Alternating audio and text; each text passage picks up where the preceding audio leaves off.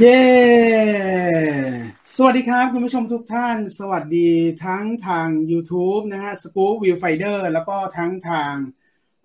Viewfinder Fanpage นะครับ2ช่องทางหลักเนาะที่เราจะมาพบกันในวันนี้ในรายการคุยเรื่องหนังให้ฟังหน่อยนะครับโดยตุล Viewfinder นะครับขออนุญาตแนะนำตัวนิดนึงนะครับผมตุล Viewfinder นะครับก็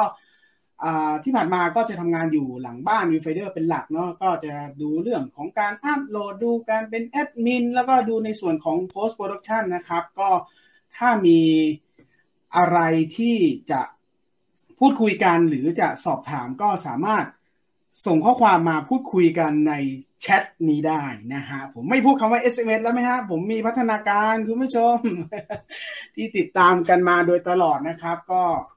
มีอะไรมาพูดคุยกันนะครับฝากข้อความมาได้เสียงเป็นอย่างไรบ้างนะครับสัญญาณเป็นอย่างไรบ้างส่งข้อความกันมาบอกได้นะครับสวัสดีรอครับนะฮะสวัสดีทุกท่านนะครับตั้งแต่ต้นรายการนะฮะที่เข้ามาชมมารอมาฟังนะครับขอบคุณมากนะครับสำหรับข้อความทุกข้อความนะครับที่ทักทายกันตั้งแต่ยังไม่เริ่มรายการนะครับเช็คชื่อครับยังไม่แปลงฟันเลยครับเดี๋ยวผมพิมพ์ข้อความดีกว่านะผมคิดว่านายมาไปแล้วนะ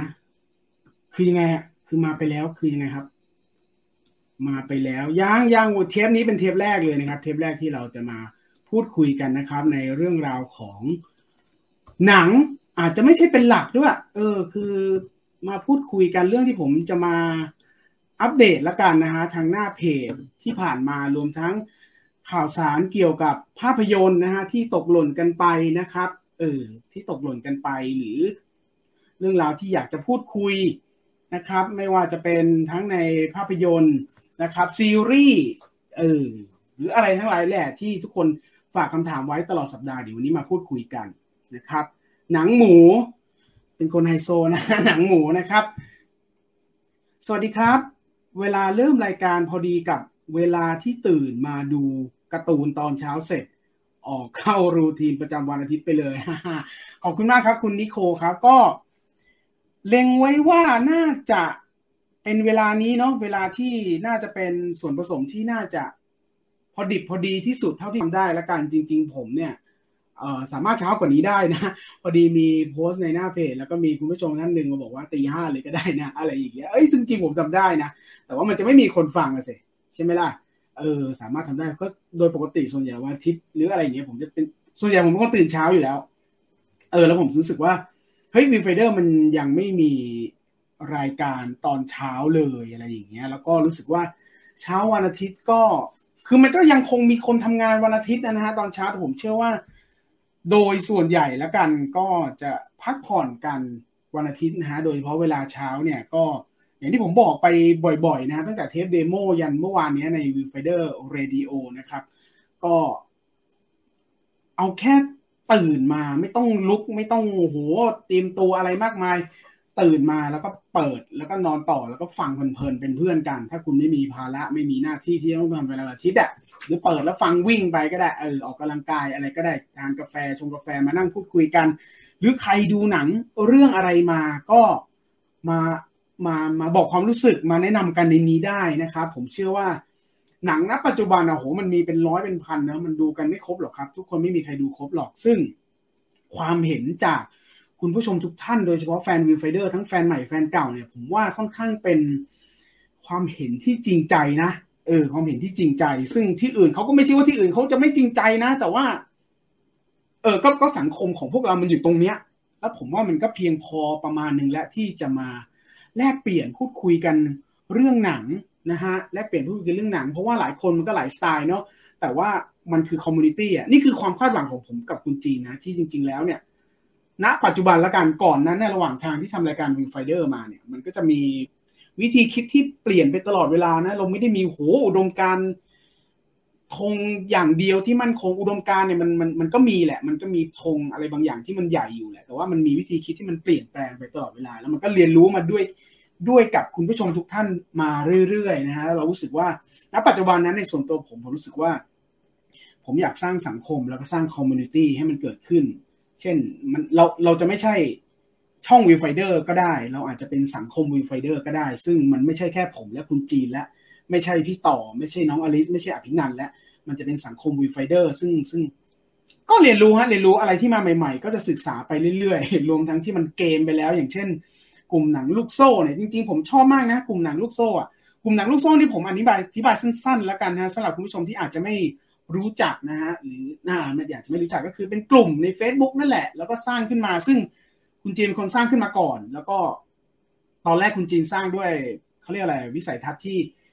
จะเอาหนังแผ่น DVD มาแชร์กันคุณจีนแผ่นมันเยอะนะแล้วอันไหนที่มันจะโละมันก็จะส่งต่อให้คุณผู้ชมและผู้ชมส่งต่อกันไปแล้วนะปัจจุบันด้วยอะไรหลายๆอย่างมันก็เลยหยุดไปเนาะแต่ว่ากลุ่มมันยังคงอยู่นะตอนนั้นผมก็เลยเข้าไปต่อเนื่องจากคุณจีนนิดนึงแล้วก็ไปพิมพ์บอกว่านี่คือสังคมของวิวไฟเดอร์เนาะคือผมกับคุณจีนจะไม่ทำหน้าที่สร้างคอนเทนต์ในกลุ่มนั้นแหละแต่ว่าอยากให้คุณผู้ชมทุกท่านเนี่ยได้มารีวิวได้มาแสดงความรู้สึกในนั้นว่าดูเรื่องอะไรมาแล้วก็รู้สึกอย่างไรแล้วก็แลกเปลี่ยนกันในนั้นเลยแลกเปลี่ยนกันเองเลยส่วนผมเนี่ยเอาไว้เวลาใครส่งรีพอร์ตมาว่าเจอไอ้แปลกๆเข้ามาผมก็จะคอยไปเข้าลบไปลบอะไรอย่างเงี้ยแต่ว่านั่นแหละฮะมันอยู่ดีๆมันก็เกิดอะไรขึ้นก็ไม่รู้อ่ะเทปนี้น่าจะเป็นเทปที่เราแนะนำตัววีไฟเดอร์นะผมต้องขออภัยสำหรับใครที่ไม่รู้จักแล้วเข้ามาฟังหรือว่าฟังย้อนหลังแล้วอะไรกันวะอะไรเงี้ยผมขออนุญาตวางตำแหน่งในส่วนของวิวไฟเดอร์ส่วนแอดมินเป็นหลักแล้วกันพูดคุยแนะนำทุกอย่างหรือสรุปขมวดทุกอย่างนะปัจจุบันของวิวไฟเดอร์ให้คุณผู้ชมทุกท่านได้ฟังได้เข้าใจในสิ่งที่อาจจะคาใจหรืออาจจะยังไม่รู้ให้ทราบกันในเทป EP 01นี่แล้วกันซึ่ง EP ต่อๆไปเนี่ยเราจะคุยกันเรื่องหนังที่มากกว่านี้แล้วกัน EP นี้ขออนุญาตเป็น EP ที่แนะนำตัวผมเป็นหลักแล้วกันสำหรับผู้ชมที่เพิ่งรู้จักนะครับหรืออาจจะยังไม่เคยติดตามผลงานผมในส่วนของหน้าไมค์เป็นหลักวันนี้ก็มาแนะนำกันนะครับก็ต่อเนื่องจากกลุ่มหนังลูกโซ่เนาะแล้ววันหนึ่งมันก็โดนอะไรก็ไม่รู้อยู่ดีมันก็ปลิวเลยนะปลิวแบบไม่สามารถอุทธรณ์ได้อุทธรณ์ก็คือโต้แย้งหรืออะไรอย่างเงี้ยปลิวแล้วคือเขาแจ้งว่ามันมีอะไรขึ้นมาสักอย่างแล้วก็ไปแล้วนะอะไรอย่างเงี้ยมันอุทธรณ์ได้ครั้งเดียวมั้งอุทธรณ์ได้ครั้งเดียวผมอุทธรณ์ไปแล้วว่าเฮ้ยเนี่ยณช่วงเวลาที่คุณบอกว่ามันผิดกฎเนี่ยมันเป็นช่วงเวลาที่ผมทำหน้าที่แอดมินแล้วไม่ได้ทำอะไรนะผมอยู่ข้างนอกแล้วมันเกิดเรื่องแบบนี้ได้ยังไงคุณไปตรวจสอบดีๆเราเป็นกลุ่มที่ค่อนข้างจะคลีนนะไม่มีอะไรเกิดขึ้นเลยอะไรอย่างเงี้ยเพราะว่ามันก็มีหลายคนนะอย่างคุณคิมพริ้วเนี่ยคุณคิมพริ้วยังพูดคุยแล้วก็มีหลายคนพูดคุยว่าแล้วทำไมไอ้กลุ่มที่มันแชร์หนังเถื่อนหนังที่มันยังเข้าโรงอยู่มันไม่โดนทำไมเราโดนวะอะไรเงี้ยมันก็เกิดคำถามหลายๆอย่างอ่ะซึ่งมันเป็นคำถามที่มันไม่สามารถได้คำตอบจากแพลตฟอร์มได้ฮะมันก็คงผมใช้คำว่าความผิดพลาดแล้วกันมันก็มีความผิดพลาดแบบนี้เกิดขึ้นเสมอนะซึ่งถ้าใครตามอันนี้ผมลากออกไปให้เห็นตัวอย่างง่ายๆซึ่งใครพอจะตามเพจหมอแหละแพนด้ากับคุณจ่าดราม่าแอดริกเมื่อสักสัปดาห์2 สัปดาห์ที่แล้วคงจะเห็นว่าคุณหมอแหละแพนด้าแกยังพูดเลยว่าไอ้เชี่ยทำไมกูโดนบล็อกแอคเคาท์วะอะไรอย่างเงี้ยซึ่งไม่ดีทำอะไรซะหน่อยทำไมอยู่ดีโดนอะไรเงี้ยจะโพสเพจแต่ละทีก็ต้องไปเอาอวตารตัวอื่นมาโพสอะไรเงี้ยมันก็เลยเกิดอะไรแบบนี้ซึ่งก็น่าเสียดายที่กลุ่มหนังลูกโซ่เนี่ยได้หายไปอะไรเงี้ยแต่ว่าแนวคิดการอยากสร้างคอมมูนิตี้สร้างสังคมของวีไฟเดอร์ก็ยังคงอยู่ซึ่งมันณเวลานี้มันยังไม่มีวันตายอ่ะคือกลุ่มหนังลูกโซ่มันปลิวไปผมก็พยายามไปศึกษาเรื่อง Discord อะไรพวกนี้นะแต่ว่าคุณสัตวัฒน์ก็พยายามจะแนะนำเพิ่มด้วยอะไรเงี้ยซึ่งแนะนำในช่วงที่ผมไม่รู้คุณสัตวัฒน์อยู่ในนี้หรือยังนะฮะก็แนะนำว่าพี่ไปลองดู Discord สิซึ่งเป็นช่วงที่ผมแอบดูอยู่พอดีแต่ว่าไม่ค่อยมีเวลาที่จะลงไปศึกษาพอสมควรก็เป็นเรื่องที่เล่าให้ฟังว่าผมพยายามจะหาช่องทางอยู่นะฮะแล้วก็อะไรที่สามารถทำได้ที่เป็นการคงคอมมูนิตี้ของเราไว้เนี่ยก็จะทำอย่างเช่นรายการคุยเรื่องหนังให้ฟังหน่อยรายการนี้นะครับนั่นก็คือแนวคิดส่วนหนึ่งนะฮะของรายการนี้นะจริงๆมันมีแนวคิดแล้วก็ปลีกย่อยอีกเยอะเดี๋ยวเราจะอธิบายกันเรื่อยๆนะขออนุญาตทักทุกคนที่ให้เกียรติมาชมมาฟังผมในวันนี้แล้วกันนะครับสวัสดีครับคุณไตรภูมินะครับมารอฟังความเห็นพี่จีนนะครับเดี๋ยวได้พบกับคุณจีนแน่นอนครับได้พบกับคุณจีนแน่นอนนะครับเกือบลืมไปแล้วคุณสวัสดีครับไปชงกาแฟแป๊บป่านนี้คงชงเสร็จแล้วเนาะคุณคันต้นนะครับสวัสดีค่ะตื่นทันคุณคิตตี้นะครับกินแพนเบดหรือยังครับคุณคิตตี้ เมื่อวันศุกร์เห็นบอกว่าจะไปกินแพนเบดแล้วนะฮะมาแลกเปลี่ยนกันได้นะนี่แม้กระทั่งนอกเหนือจากเรื่องหนังเนี่ยคือเราได้รับเรื่องราวของหนังมาตลอดนะคือวีไฟเดอร์มันคือเรื่องของหนังแน่นอนไม่ว่าจะเป็นสกู๊ปรีวิวหรือแม้กระทั่งรายการในเมเจอร์กรุ๊ปที่เราไปทำมาเนี่ยมันก็เป็นเรื่องหนังนะแม้กระทั่งภาพยนตร์อิงประวัติศาสตร์พี่ต่ออะไรเงี้ยก็เป็นเรื่องหนังแม้กระทั่งวีไฟเดอร์เรดิโอวันศุกร์ก็หนังวันเสาร์ก็หนังวันนี้ก็มีหนังแต่ว่ามันมีเรื่องอื่นมาคุยมาแลกเปลี่ยนกันได้นะมันเป็นสังคมที่ใครไปทดลองหรือไปอะไรยังไงมาคุยมาแลกเปลี่ยนกันได้เนี่ยคุณคิตตี้วันศุกร์เนี่ยเธอบอกว่าเธอจะไปกินแพนเบดแล้วก็เป็นยังไงบ้างก็มาบอกแล้วกันนะครับมอร์นิ่งครับพี่ตูนสวัสดีครับคุณวีระครับขอบคุณมากที่มาฟังนะครับคุณไพศาลเวิลด์เบสนะครับไพซอนนะฮะต้องขออภัยถ้าอ่านผิดนะครับอาทิตย์นี้พี่จีนทำงานครบ7วันเลยโดนคุณตูนใช้งานหนัก นี่คือเป็นเหตุผลหนึ่งที่ไม่ใช่เรื่องง่ายแล้วก็ไม่ใช่เรื่องง่ายแล้วก็ไม่ใช่เรื่องยากมันเป็นเรื่องที่แบบพิสูจน์ไม่ได้ว่าตกลงมันยากหรือง่ายแต่จริงๆผมว่ามันยากนะที่จะเอาคุณจีนเนี่ยมาเป็นแขกในวันอาทิตย์นี้นะผมโพสต์ในหน้า Facebook ส่วนตัวของผมนะว่าคือหลายคนมองว่าเป็นเรื่องของคนกันเองที่เชิญกันมาง่ายๆไม่ง่ายนะฮะไม่ง่ายวันอาทิตย์เนี่ยมันเป็นวันครอบครัวของเขานะฮะแล้วก็ทำขนมปังแล้วก็อะไรก็แล้วแต่ที่เกี่ยวกับครอบครัวเขาซึ่งก็เกรงใจเขาเหมือนกันเกรงใจคุณจีนเหมือนกันที่ไปเอาวันอาทิตย์ของมันมานะฮะก็พยายามจะให้กระชับแล้วกันให้กระชับก็คงไม่กระชับแหละพยายามจะให้เอางี้พยายามจะใช้เวลาให้เกิดประโยชน์ที่สุดแล้วกันนะครับนะครับแต่พอหลังจากเทปนี้เนาะหลังจากไลฟ์วันนี้ไปก็ไม่รบกวนคุณจีนแล้วเดี๋ยวผมจะใช้เดี่ยวในทุกวันอาทิตย์ 8:30 นอย่างนี้นะครับวันนี้จะถึง3 ชั่วโมงกว่าเหมือนเดโมไหมครับไม่น่าแล้วฮะเพราะว่าจริงๆวันอาทิตย์เนาะผมก็วางแผนวางรูทีนไว้จริงๆวันอาทิตย์เป็นวันที่ผมไปออกกำลังกายแล้วก็ไปเก็บงานที่ผ่านมาทั้งอาทิตย์หรือว่าถ้ามีงานค้างตรงไหนก็จะนั่งทำอยู่ดีนะฮะแต่ว่าไม่น่า3 ชั่วโมงแล้วเพราะว่าวันนี้มีงานค้างอยู่ตัวหนึ่งนะครับมีงานค้างอยู่ตัวหนึ่งอันนี้บอกเลยก็ได้เป็นงานมูนฟอร์นะฮะแกะไม่ใช่ช็อตต่อช็อตช็อตต่อช็อตกับถอดรหัสตัวอย่างหนังเนี่ยช็อตต่อช็อตในของวิวไฟเดอร์ถอดรหัสตัวอย่างหนังนี่ของเมเจอร์แต่ว่าเป็นแนวความคิดคล้ายๆกันคล้ายกันถ้ามีตัวอย่างไหนที่มันหลุดจากเมเจอร์แต่เราคิดว่าน่าสนใจก็จะเอามาทำในแนวความคิดใกล้เคียงกันมีวิธีการเสิร์ชที่ต่างกันนิดหน่อยแต่ว่าคุณจะได้เสพเรื่องราวของตัวอย่างหนังนั่นแหละฮะซึ่งวันไม่วันนี้พรุ่งนี้ไม่เกิน2 วันนี้คุณจะได้ชมเรื่องราวของการช็อตต่อช็อตตัวอย่างหนังมูนฟอร์นะฮะตัวล่าสุดหนังของโรแลนด์ เอเมริกนะฮะก็หนังโลกาวิบัติเนาะแต่ว่าเป็นเรื่องราวของพระจันทร์นะฮะเดี๋ยวรอดูผมก็พูดอะไรมากไม่ได้เพราะยังทำไม่เสร็จเดี๋ยวจะขายละเวอร์ไปนะฮะก็รอติดตามได้มูนฟอร์นะครับเดี๋ยววันนี้พอเสร็จแล้วเดี๋ยวต้องไปนั่งทำมูนฟอร์ต่อนะครับสวัสดีครับฟังก่อนทำงานเป็นกำลังใจให้นะครับคุณ M83 M83 นะครับวันนี้ต้องทำงานเนาะก็ขอให้ทำงานอย่างมีความสุขครับพบแต่สิ่งดีๆเนาะระวังเรื่องสุขภาพด้วยดูเรื่องสุขภาพด้วยระวังนะโอมิครอนมันติดง่ายนะครับก็ดูแลตรงนี้ด้วยคุณพีมาค่ะคุณพีเนี่ยผมแอบนินทากับคุณจีหลังใหม่ว่าคุณพีเนี่ยดูหนังรอบดึกมากเลยนะฮะแล้วก็คุณพีก็มีความหวังดีมาฝากคุณผู้ชมทุกท่านเมื่อวานนี้ว่าอะไรนะ ถ้าผิดขอโทษไม่ผิดผมจำได้ Till Date ไปดูมาแล้วค่ะคุณพีเนี่ยน่าจะดูเมื่อคืนวันศุกร์เพราะเมื่อคืนวันศุกร์คุณพีบอกว่ามาทักทายก่อนจะเข้าไปดูหนัง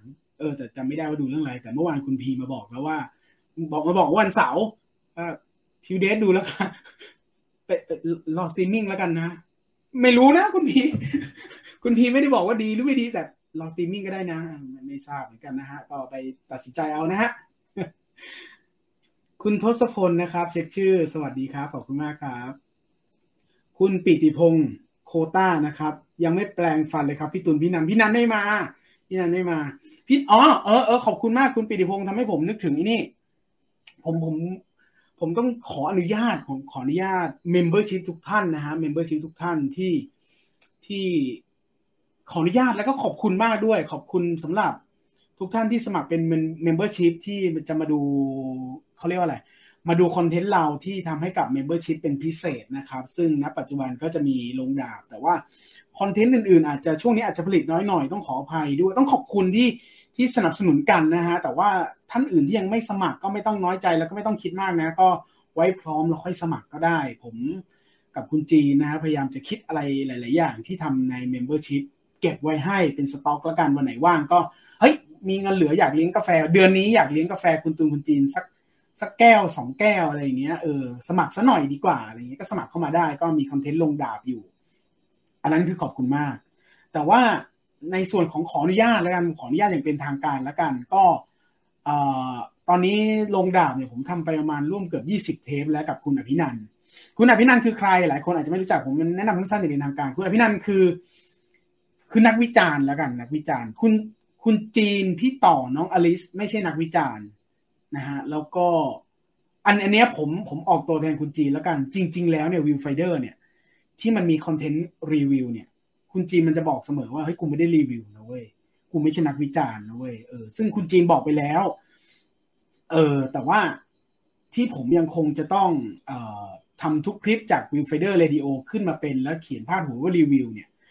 ส่วนตัวผมส่วนตัวผมมองว่ามันคือมันส่วนตัวเลยนะส่วนตัวความเห็นส่วนตัวเลยมันคือบริบท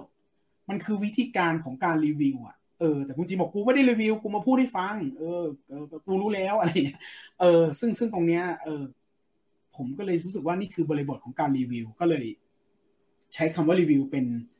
ป็นหัวในการที่คุณผู้ชมเวลาอยากรู้ว่าคุณจีนคิดอย่างไรกับหนังเรื่องนั้นๆน่ะก็เข้าไปที่เพลย์ลิสต์ของรีวิวอันนี้ผมออกตัวก่อนซึ่งกลับมาที่เดิมว่าผมก็ทำคอนเทนต์ลงดาบนะที่คุณอภินันท์นักวิจารณ์เนี่ยทำเอาไว้ลงดาบภาพยนตร์เป็นรายการที่เคยเกิดขึ้นเมื่อหลายปีมาแล้วเราเอากลับมาทำอีกครั้งหนึ่งชื่อรายการลงดาบรีเทิร์นนะครับก็ขออนุญาต membership ทุกท่านนะฮะที่เคยทำให้เป็นคอนเทนต์เฉพาะ membership เนี่ยเราเริ่มไปตั้งแต่เมื่อกลางปีที่แล้วแล้วเราสึกว่าคอนเทนต์บางอันเนี่ยมันไม่คอนเทนต์บางอันคอนเทนต์เนี้ยมันอยากให้หลายๆคนได้เสพได้ฟังบ้างหลังจากที่ทุกท่านได้ฟังกันไปบ้างแล้วนะได้ฟังกันเกือบทั้งหมดแล้วล่ะเพราะเราทำแต่กลางปีที่แล้วไล่มาเรื่อยๆนะฮะก็หลังจากนี้ไปผมน่าจะปล่อยทุกวันอาทิตย์หรือวันเสาร์นี่แหละดูอีกทีนึงจะปล่อยทีละเทปทุกสัปดาห์ให้กับทุกคนได้ฟังกันซึ่งระหว่างนี้ผมก็พยายามจะผลิตคอนเทนต์ที่มันเข้มข้นมากขึ้นก็คือลงดาบรีเทิร์นก็จะเข้มข้นมากขึ้นก็อาจจะช้าหน่อยในแต่ละสัปดาห์นี้ต้องขออภัยเพราะว่าพี่นันกลายเป็นว่าพี่นันหลังๆนี่ทำกันบ้านหนักเหลือเกินไปดูหนังเพิ่มไปอ่านหนังสือเพิ่มนะฮะก็รอติดตามชมติดตามฟังได้นะครับ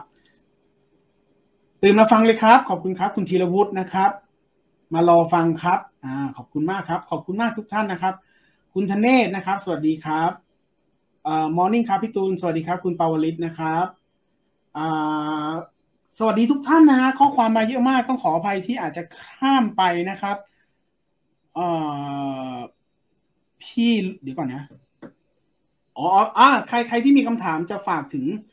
คุณจีนก็ฝากทิ้งไว้ได้นะครับเดี๋ยวอาจจะมาอ่านนะครับถ้าข้อความมันรันไปแล้วข้ามไปก็สามารถพิมพ์ซ้ำมาได้แต่อย่าฝากข้อความนะพี่เดี๋ยวนะเรามาอ่านมันใหม่พี่ตูนบอกพี่จีนไปดู Don't Look Up แล้วมารีวิวหน่อยครับอยากฟังความเห็นของพี่จีนคุณจีนดูไปไม่รู้ครึ่งเรื่องป่ะแต่ดูไปแล้วเมื่อวันศุกร์คุณจีนก็บอกแล้วว่าดูไปแล้วเหมือนจับสัญญาณได้ว่าไอ้เหี้ยคือเหมือนตอนแรกเดี๋ยวถามที่เขาก็ได้ถามที่เขาอีกทีก็ได้เหมือนคุณจีนมันนั่งดูแล้วล่ะแล้วกะจะนั่งดูไปด้วยเปิดงานไปด้วยทำงานไปด้วยไงแล้วพอดูไปสักพักรู้สึกว่าเชี่ยดูแล้วทำงานไปด้วยไม่ได้แล้วว่าหนังเรื่องนี้อะไรอย่างเงี้ยก็เดี๋ยวคงได้ดูต่อครับเดี๋ยวคงได้ดูต่อวันนี้พักผ่อนหลังฉีดโมเดอร์นาค่ะร่างแหลกนิดนึงโอ้ไม่นิดเลยฮะโมเดอร์นาเนี่ยโหไม่มีใครที่ผมรู้จักแล้วไม่เป็นอะไรอ่ะเพราะฉะนั้นผมบอกเสมอนะทั้งคนรู้จักรวมถึงคุณผู้ชมในวันนี้นะฮะว่าใครจะแพนฉีดเข็ม3เนี่ยโมเดอร์นาเนี่ยไฟเซอร์ผมไม่รู้นะโอ้มันหนักมากคุณวางแผนฉีดแล้ววันถัดไปอีกวัน2วันเป็นวันพักผ่อนคุณเลยผมจะไม่บอกว่าที่ฉีดวันศุกร์และเสาร์อาทิตย์พักไม่ใช่เพราะบางคนอาจจะมีวันหยุดที่ต่างกันแต่ว่า เอาวันต่อไปเป็นวันหยุดของคุณอ่ะจริงๆเพราะว่าโหหนักจริงครับบิ๊กฮีโร่ซิกก็สนุกนะครับอ๋อใช่ครับคุณคอปเตอร์ครับคุณพ่อน้องคอปเตอร์เนาะพูดถึงกลุ่มแล้วเศร้าหายไปเฉยเลยจริงๆเป็นเรื่องที่ผมโคตรคาใจเลยว่าหายไปได้ยังไงมันโต้แย้งอะไรไม่ได้เลยอ่ะจะมีโอกาสกลับมาสร้างใหม่ไหมครับหมายถึงอะไรเอ่ยเดี๋ยวก่อนผมก็ข้ามเนาะมันชอบหลอนไปเองครับคุณพอนะครับสวัสดีครับพี่ตูนสวัสดีครับคุณสุชาตินะครับคุณสุชาติคุณสุชาติถ้าจำไม่ผิดถ้าผิดขออภัยนะคุณสุชาติหนังติดมันนะฮะคุณผู้ชมคุณสุชาติคือเพื่อนเราอีกคนหนึ่งนะครับที่ทำเพจหนังติดมันเนาะก็ไปติดตามกันได้นะครับคุณสุชาติเนี่ยน่าจะเป็นคนสายโปรดักชันที่มาทำเพจหนังนะฮะก็ไปกดติดตามไปให้กำลังใจกันได้นะครับนี่เราเจอกันที่ขับเฮานะคุณสุชาติเนี่ยขับเฮานี่ก็นี่คือความดีของขับเฮาที่ทำให้ผมได้รู้จักกับหลายๆคนเนาะหนังของดิสนีย์ที่ชอบที่สุดคือเรื่องอะไรเดี๋ยวได้คำตอบแล้วจะบอกนะผมหนังดิสนีย์ผมคือหนังดีหมดแหละแต่ว่าถ้านึกตอนนี้แล้วมันยังไม่เด้งออกมาเลยมันยังไม่เด้งออกมาแต่ถ้าถามว่าหนังมาเวลเนี่ยถ้าเราตีแยกมาว่าเป็นหนังมาเวลเนี่ยสำหรับผมคือ Eternal เว้ยไม่รู้เพราะอะไรคือรู้แหละเพราะอะไรแต่ว่าเดี๋ยวถ้ามีโอกาสได้คุยกันแล้วกันส่วนตัวผมชอบ Bit of Terabithia Bit Terabithia เนี่ยถ้าวางโหมดผิดนี่โคตรซวยเลยนะถ้าเรามองว่ามันคือนาเนียมันคือหนังเด็กแล้วเข้าไปเนี่ยโอ้โหโคตรเกมเลยใช่ไหมแต่ว่ามันคือหนังดีแหละมันคือหนังดีเรื่องนึงแหละทำ Discord ห้อง Viewfinder เลยครับทำแล้วครับแต่ว่าผมยังศึกษาแล้วยังไม่แตกยังไม่เก็ตแล้วก็ยังไม่มีเวลาที่จะไปจริงจังกับมันก็เลยยังไม่ได้ทำยังไม่ได้ทำจริงจังคือสร้างแล้วแต่ยังไม่ได้ทำพี่ตุนดูอาร์เคนหรือยังจบหรือยังดูแล้วดูเกือบจบแล้วเดี๋ยวจบแล้วมาคุยกันเดี๋ยวมาคุยกันได้นะผมเป็นว่าที่หนังที่แอนิเมชันที่ผมอาจจะถ้านึกตอนนี้เลยนะถ้าพูดถึงอาร์เคนอันนี้เด้งมาเลยคืออาจจะเป็นที่ผมชอบที่สุดก็ได้คือพอดีอย่างพิกซ่าเนี่ยจริงๆผมไม่เป็นคนที่ดูหนังที่เป็นหนังคนหนังอะไรเงี้ยแล้วผมสะอื้นง่ายมากเลยแต่กลายเป็นว่าพิกซ่าเนี่ยมันก็คือแอนิเมชันที่ดีมากๆเกือบคือทุกเรื่องแหละมาตรฐานเขาดีอยู่แล้วแต่ถ้าพิกซ่าเนี่ยแล้วถามว่าชอบเรื่องไหนที่สุดเนี่ยผมไม่มีเด้งสักเรื่องเลยแต่มันก็ดีทุกเรื่องนะแต่ว่ากลายว่าพอผมมาดูอาร์เคนแล้วเนี่ยมันอาจจะเป็นแอนิเมชันที่ถ้ามันอยู่ในหมวดแอนิเมชันเนาะมันอาจจะเป็นแอนิเมชันที่ผมชอบที่สุดเลยก็ได้เดี๋ยวดูให้จบก่อนแล้วเดี๋ยวมาบอกว่าอันดับ1แรกเลยเนี่ยผมชอบเพราะอะไรยังไงเดี๋ยวอาทิตย์หน้าหรือมีโอกาสเดี๋ยวมาคุยกันครับรายการนี้เปิดกล้องไหมครับเปิดครับเดี๋ยวพอแขกมาเดี๋ยวผมเปิดเป็นเพื่อนแขกเลยฮะสักครู่นะครับผมเตรียมอะไรไว้เยอะเลยแต่ว่าเหมือนเทปเดโมครั้งที่แล้วเลยว่าเตรียมมาเยอะแต่ไม่ได้ใช้เลยเพราะว่ารู้สึกเพลิดเพลินกับการคุยกับทุกคนมากนะครับขอบคุณมากจริงๆครับเราสัมภาษณ์ดีๆนะครับผมใช่จะพยายามหาคอนเทนต์สัมภาษณ์ที่น่าสนใจนะครับผมจะพยายามงี้วิธีการของผมเนี่ยก็คือว่าผมขออนุญาตกลับมาที่รูปแบบของรายการคุยเรื่องหนังให้ฟังหน่อยในวันนี้นะครับจะได้ทีเดียวเลยเมื่อกี้ก็ข้ามไปนิดนึงนะครับมันตอนต้นรายการเนี่ยเราจะอัปเดตทุกอย่างที่เกิดขึ้นตลอดสัปดาห์นะครับแล้วก็จะมาคุยเรื่องหนังกันนิดหน่อยนะครับแล้วก็ช่วง 9 โมงนิดๆเนี่ย 9 โมงเป็นต้นไปเนี่ยผมก็จะเข้าเรื่องราวของท็อปปิกประจำสัปดาห์นะครับซึ่งท็อปปิกประจำสัปดาห์เนี่ยมันอาจจะเป็นเรื่องราวของสัมภาษณ์ที่ผมออกไปจริงๆตั้งใจไว้แล้วว่าจะพยายามเดือนนึงออกไปสัมภาษณ์อะไรต่างๆที่มันน่าสนใจมาเก็บแล้วตัดต่อแล้วก็เอาไว้ปล่อยในไลฟ์นี้นะฮะแต่ว่าพอเจอโควิดไปแล้วก็แบบเป๋ไปเยอะเหมือนกันนะฮะแม้กระทั่งผมคิดไปในสเกลของร้านอาหารอะไรบางอย่างที่มันไม่ใช่แค่ร้าน ร้านใหญ่ๆที่ใครๆก็รู้จักอะไรเงี้ยมันจะมีมุมหรือว่ามีเหลี่ยมอะไรที่น่าสนใจอะไรเงี้ยผมจะเอาวิชาทั้งหลายแหล่ที่สะสมมาตลอด10 กว่าปีในงานโปรดักชันเนี่ยจะพยายามอยากปล่อยของด้วยในช่วงท็อปิกเนี่ยไปเก็บตรงนู้นตรงนี้มาหรือไปเอาสถานที่นี้มาฝากอะไรเงี้ยหรือเป็นสถานที่ที่เราเห็นใน YouTube แล้วล่ะแต่ว่าอาจจะพรีเซนต์ในมุมมองของผมอะไรเงี้ยผมรู้สึกว่ามีมุมมองแบบไหนกับสถานที่เหล่านี้อะไรเงี้ยหรืออาหารนี้หรือร้านนี้มันคลาสสิกแล้วมุมมองของทายาทรุ่น2รุ่น3เนี่ยเขาเป็นยังไงบ้างอะไรเงี้ยผมคิดไว้เต็มไปหมดเลยหรือแม้กระทั่งของสะสมพวกของเล่นสมัยยุค80 90อะไรเงี้ยผมคิดไว้เต็มเลยพอเจอโควิดไปมันก็แอบเป๋นิดนึงนะฮะอันนั้นก็คือเรื่องราวของท็อปิกส่วนหนึ่งแล้วก็อีกท็อปิกหนึ่งก็คือการเชิญแขกเข้ามาคุยในรายการนั่นแหละซึ่งก็ยังคงเป็นแนวคิดเดียวกันว่าแขกเนี่ยอาจจะเป็นคนที่เป็นคนที่โด่งดังด้วยตัวตนอยู่แล้วหรืออาจจะเป็นดังด้วยผลงานก็ได้หรือผลงานน่าสนใจหรือเป็นอาชีพอะไรบางอย่างที่เฮ้ยอันนี้เรายังแทบจะไม่เคยเห็นใน YouTube เลยซึ่งหลายคนอาจจะรู้จักบ้างหรือบางคนอาจจะไม่รู้จักแต่ผมคิดว่ามุมนี้เหลี่ยมนี้น่าเรามาน่าทำความรู้จักกับเขาว่ะซึ่งเขาอาจจะเป็นไม่เป็นที่รู้จักของใครเลยแต่ว่า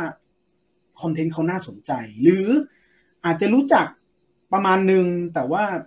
เราวันนี้เรามาดึงตัวตนหรือว่าเอางานของเขามาคุยกันดีกว่าอะไรเงี้ยซึ่ง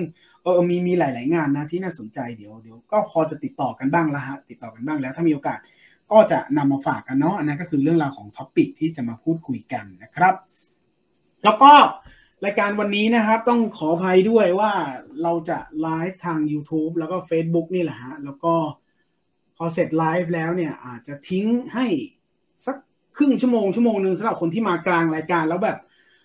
เข้ามาตรงกลางตายแล้วพอจบปุ๊บแล้วลบเลยเหรออะไรเงี้ยมันไม่ทันน่ะอะไรเงี้ยอาจจะต่อให้อีกหน่อยนึงนะครับแล้วก็อาจจะลบแต่ว่า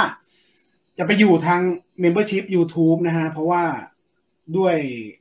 เรื่องราวของ Copyright แหละที่ผมเคยเล่าให้ฟังว่าเรื่องราวของ Copyright บางทีเวลาโดนแล้วมันไม่รู้จะทำยังไงมันโต้แย้งอะไรไม่ได้แล้วมันเสียเวลาในการทำงานนะฮะก็จะอยู่ใน Membership เป็นหลักแล้วก็2ใครที่ไม่ได้เป็น Membership ไม่ต้องน้อยใจเพราะผมคิดถึงตรงนี้แหละก็จะอยู่ใน Spotify ด้วยก็ฟังรายการเต็มๆและในส่วนของท็อปิกไม่ว่าจะเป็นท็อปิกของแขกหรือท็อปิกที่ผมเตรียมมาในแต่ละสัปดาห์เนี่ยเดี๋ยวจะตัดแยกออกมาแล้วก็อัปโหลดให้ทางช่องนี้แหละอัปโหลดให้อีกครั้งหนึ่งเฉพาะท็อปิกนะไอช่วงที่เราคุยกันตอนต้นอะไรเงี้ยมันไม่มีก็จะอยู่เฉพาะใน Membership กับ Spotify ก็เดี๋ยวมาพูดคุยใครที่อยากฟังรายการเต็มก็ลองดูช่องทาง2ช่องทางนี้แล้วกันแต่ว่าไอตัวท็อปิกอย่างวันเนี้ยเป็นท็อปิกของคุณจีเนี่ยเดี๋ยวผมจะตัดแยกเอาไว้ให้จริงๆตั้งใจไว้ว่าจะทำให้เสร็จภายในวันนี้แหละแต่ว่าไม่อยากรับปากเพราะว่าอย่างเนี้ยแค่เทปแรกวันนี้มันก็พอดีมีงานค้างรออยู่เดี๋ยวจะพยายามทำให้เร็วที่สุดแล้วกันพยายามทำให้เร็วที่สุดแล้วก็อัปโหลดให้อีกครั้งหนึ่งแล้วกันนะครับคุณตูนชอบหนังแนวไหนจริงๆมันชอบหนังแนวไหนหรอผมยังนึกไม่ออกชอบหนังแนวไหนแต่หนังที่ผมชอบก็จะเป็นประเภทแบบชิลเลอร์ลิสอะไรอย่างเงี้ยแต่ไม่ใช่ชอบชิลเลอร์ลิสเพราะคุณตูนชอบหนังสลดใจนะไม่ใช่นะแต่ประมาณเนี้ยที่เราดูรู้สึกว่ามันเป็นหนังมันเป็นหนังที่โหเราดูแล้วเราซึมซับกับมันได้ตลอดทางซึมซับแล้วอยู่กับมันแล้วรู้สึกได้ตามที่ผู้กำกับเขาถ่ายทอดยันจบแล้วมันอยู่กับเราไปอีกนานแสนนานก็ถ้านึกตอนนี้เลยเนี่ยก็ชิลเลอร์ลิสครับแต่ไม่ได้หมายความว่าผมชอบหนังแนวนี้นะอย่างสมมติเนี่ยจริงๆมันมีอีสเตอร์เอ็กอยู่นะแต่กลายว่าชิลเลอร์ลิสก็ตกสำรวจว่ะจริงๆไตเติ้ลรายการของผมถ้าใครตาไวแล้วมองทันเดี๋ยวท้ายรายการตอนปิดรายการเดี๋ยวจะขึ้นให้อีกรอบนึงจะมีหนังในใจของผมยัดอยู่ในนั้นตอนแรกจะเอามาเล่นเกมไว้คุณผู้ชมเอามาเล่นเกมว่าทายซีว่ากี่เรื่องผมว่ามันยากไปแต่ผมบอกให้เลยว่า5เรื่องเอางี้แล้วกันเดี๋ยวไปดูกันว่าตอนท้ายเนี่ยมันมีหนังอยู่ในไตเติ้ลเนี้ย5เรื่องคืออะไรบ้างมันอาจจะไม่ใช่หนังที่ผมชอบที่สุดก็ได้เพราะหนังที่สุดชอบที่สุดเนี่ยมันอาจจะนึกกันไม่ทันไม่ได้หรือมันไม่มีตายตัวหรอกแต่ว่าณเวลาที่ผมทำไตเติ้ลมัน มันมี5เรื่องนี้เด้งขึ้นมาซึ่งนั่นแหละฮะนั่นแหละคือหนังที่ผมชอบรอบหน้าขอเรื่องเคาน์เตอร์สไตล์เคาน์เตอร์สไตล์เหลี่ยมไหนล่ะเหลี่ยมมันเยอะเหลี่ยมที่ผมเล่นเหรอหรือผมไม่แน่ใจว่าคุณจีนมันไปเปิดหัวเรื่องอะไรไว้หรือว่าเรื่องเคาน์เตอร์สไตล์ที่มันเกิดเหตุจลาจลกันเล็กๆในกลุ่มแวดล้อมของผมอะไรเงี้ยหรือเคาน์เตอร์สไตล์ในตัวส่วนตัวของผมอะไรเงี้ยของผมเนี่ยเอาเฉพาะของผมสั้นๆนะถ้าเคาน์เตอร์สไตล์เนี่ยผมเล่นตอนเรียนมหาวิทยาลัยแล้วเป็นยุคที่ผมเรียนมหาวิทยาลัยแล้วที่น่าจดจำคือผมเล่นในรั้วร้านเพชรโคตรเจ๋งเลยมันเป็นประสบการณ์ที่เจ๋งดีนะคือแถวมหาวิทยาลัยผมจริงๆผมไม่ได้เรียกมหาวิทยาลัยหรอกผมเรียกว่าโรงเรียนโรงเรียนตอนอุดมศึกษาผมผมเรียกว่าโรงเรียนแล้วแถวโรงเรียนผมมันจะมีร้านเพชรเรียงเป็นตับเลยเว้ยมันจะมีร้านเพชรเรียงเป็นตับเลยแล้วก็หลังร้านเพชรน่าจะเป็นลูกของร้านเพชรนั่นแหละร้านจิวเวลรี่ร้านทองเขาก็มีพื้นที่เขาก็เปิดร้านเกมแล้วเราก็ไปเล่นในนั้นเวลาจะเข้าไปดูเท่นะเวลาจะเข้าไปเล่นเคาน์เตอร์สไตล์นั่งเดินเข้าไปในร้านเพชรอันนี้ในเหลี่ยมของผมสวัสดีครับผมมาทันไหมทันถมเถเลยฮะคุณจีนเดี๋ยวสักครู่เดี๋ยวคุณจีนมานะคุณจีนมานะครับขอบคุณสำหรับทุกข้อความนะครับสำหรับทุกข้อความถ้าผมอ่านข้อความเราจะไม่เข้าท็อปิกกันเลยแล้วเราจะ3ชั่วโมงเหมือนคราวที่แล้วนะขออนุญาตพักข้อความไว้สักครู่นะครับขออนุญาตพักข้อความสักครู่แล้วถ้ามีโอกาสเดี๋ยวเรามาอ่านกันต่อเนาะทีมพี่ขยันกันจริงๆทีมผมมีอยู่2คนครับคือผมกับคุณจีนผมคุณจีนฮะมีประมาณ10คนตุนจีนนะมีอยู่2คนครับแต่เอาจริงๆณปัจจุบันก็เริ่มมีแขนขามีตัวช่วยบ้างแล้วแต่ว่าถ้าวิวไฟเดอร์เลยแบรนด์วิวไฟเดอร์เลยมีผมแค่2คนนะครับทานแล้วค่ะแต่ยังทานไข่กับเวย์โปรตีนอยู่กลัวเหี่ยว คุณคิตตี้ที่ค้างไว้นะว่ากินแพลนท์เบสนะฮะเวย์โปรตีนก็ต้องเป็นเวย์พืชดิใช่ไหมเพราะถ้าเวย์โปรตีนเบื้องต้นมันจะเป็นเวย์จากนมเนาะหรือคุณกินไอโซเลตเดี๋ยวมาคุยเรื่องนี้ก็สนุกนะเรื่องออกกำลังกายว่าผมกับคุณจีนก็ออกกำลังกายกันพอสมควรแม้หุ่นมันภายนอกมันจะไม่เอื้อก็ตามแต่ว่าออกกำลังกายกันจริงจังนะครับขอพักข้อความไว้ก่อนนะฮะแล้วก็ก่อนที่เราจะพบกับคุณจีนนะที่เป็นท็อปิกกันเป็นวันนี้นะฮะพอดีผมเอานี่มาฝากนิดหนึ่งแล้วกันเดี๋ยวมันจะแบบโอ้โหเอาแต่คุยไม่มีเนื้อหาอะไรเลยเหรอวะเอาเนื้อหามาฝากสักหนึ่งเนื้อหาแล้วกันนะครับเนื้อหาวันนี้ผมไปเจอน้องคนนี้มาเดี๋ยวนะสักครู่นะครับไปเจอน้องคนนี้มานั่นก็คือน้องพักโซแดมนะครับนักแสดงสาวจากพาราไซต์นะฮะเจสสิก้าเวตงตาอิลลินอยส์ชิคาโกนี่แหละฮะที่หลายๆคนชื่นชอบนะครับก็หลังจากจบงานพาราไซต์จริงๆนางก็ดังแล้วเนาะนางก็ดังแต่ผลงานแสดงนางค่อนข้างจะน้อยไปหน่อยนะฮะอันนี้เป็นภาพจากงานออสการ์เนาะนางได้ไปเจอคุณชาลิสเชโรนะครับก็ผมเห็นภาพนี้แล้วผมรู้สึกว่าปลื้มใจแทนนาง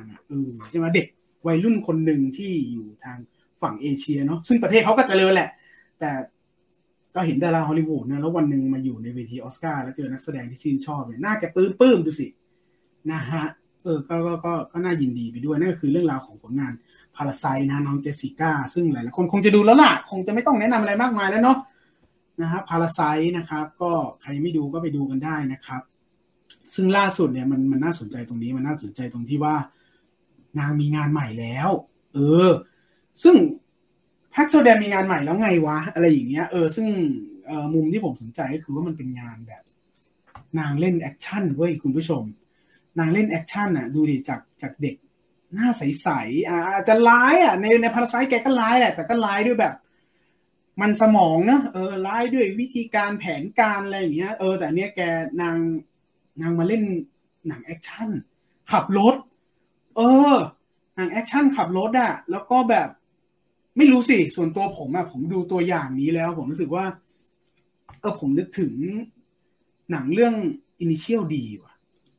ที่ผมบอกว่าเหมือน Initial D นี่ผมไม่ได้บอกว่าเขา copy กันนะผมออกตัวไว้ก่อนแต่ว่าผมรู้สึกว่าความรู้สึกในการชมหนังแบบนี้เนี่ยมันหายไปว่ะมันหายไปแล้วก็ไม่ต้องเอาฟาสต์มารวมฮะคือมันเป็นหนังคือมันเป็นหนังที่มันมีรถอ่ะเราจะไม่นึกถึงฟาสต์เนาะเพราะว่ามันก็ไม่รู้สิสำหรับผมมันจะแยกออกไปอีกส่วนหนึ่งกับฟาสต์ผมไม่ได้ติดอะไรไม่ได้ตราตรึงอะไรมากซึ่งแฟนฟาสต์เขาก็ชอบในส่วนของเขานะซึ่งผมไม่ได้บอกผมเกลียดผมอะไรแต่ผมว่ามันไม่ได้ตื่นเต้นอะไรกับฟาสต์ซึ่งดูไหมดูแต่ผมรู้สึกตราตรึงกับ Initial D นะเวลานั้นมากๆเลยมันเป็นหนังที่แบบก็เห็นน่ะแล้วก็ดูดีไหมวะอะไรอย่างเงี้ยคือเป็นหนังหมวดเนี้ยมันเป็นหนังหมวดที่แบบเห็นแล้วก็ไม่ได้ตื่นเต้นอะไรแต่ว่าส่วนตัวก็แอบปลื้มเจโชนะปลื้มเจโชในความเก่งเพราะว่านะเวลาช่วงที่ Initial D เข้าโรงหรือว่าอยู่ในกระแสเนี่ยมันเป็นช่วงที่ผมได้ทำรายการตอนนั้นยังไม่ทำรายการหนังเลยมั้งทำรายการอื่นแล้วคุณจีนเนี่ยทำรายการเกี่ยวกับเอเชียแล้วเวลาคุณจีนทำคอนเทนต์เกี่ยวกับเอเชียเราก็แวบๆเห็นเรื่องราวเนี้ยรู้สึกว่าเรื่องนี้มันเคยผ่านตาแล้วก็ไปดูรู้สึกว่าเฮ้ยโหเป็นหนังที่โคตรป๊อปคอร์นเลยเนี่ยท่านี้ของเจโชเนี่ยผมจำได้ว่าเพื่อนๆผมที่มันไปดูหนังเรื่องนี้มันทำท่านี้กันเป็นแถวแล้วโคตรหน้าหมันไส้เลยนั่นคือเรื่องของ Initial D ซึ่ง Initial D เนี่ยมันเป็นหนังที่ผมพูดได้เลยว่าแนะนำให้ไปดูเถอะมันเพลิดเพลินและจำเริญใจมากมันสนุกเหลือเกินคือมันไม่ต้องรีวิวเลยมากมายมันสามารถบอกได้เลยว่าเฮ้ยมันโคตรสนุกเลยไปดูเถอะเป็นรถส่งเต้าหู้ที่จริงๆแล้วมันมีนักแข่งในตำนานหรืออะไรแบบนี้ซึ่งผมไม่ได้บอกว่าหนังของน้องพักโซแดมมันจะเหมือนกัน 100% นะแต่เพียงแค่ว่าผมรู้สึกว่าผมดูแล้วผมนึกถึงผมแค่นึกถึงนะไม่ได้ลอกไม่ดีคุณอย่าไปคาดหวังนะว่าใครที่ดู Initial D แล้วรักและศรัทธามันมากแล้วไปเอาเป็นตัวตั้งแล้วลบด้วยหนังเรื่องพักโซแดมเนี่ยผมว่าไม่เอาดีกว่าแค่นึกถึงก็เลยเฮ้ยน่าสนใจว่ะอะไรอย่างเงี้ยคือเบื้องต้นเหมือนน้องเป็นคนขับส่งของคือไอ้เจโชขับเต้าหู้นะเอาไม่เป็นไรเราไม่พูดถึงเจโชอะเป็นเหมือนคนส่งของที่มีโปรไฟล์ว่าส่งสำเร็จ 100% ทำงานไม่เคยพลาดแค่นั้นเลยเพราะมันจะมีคุณลุงคนนี้นะคุณลุงคนนี้น่าจะเป็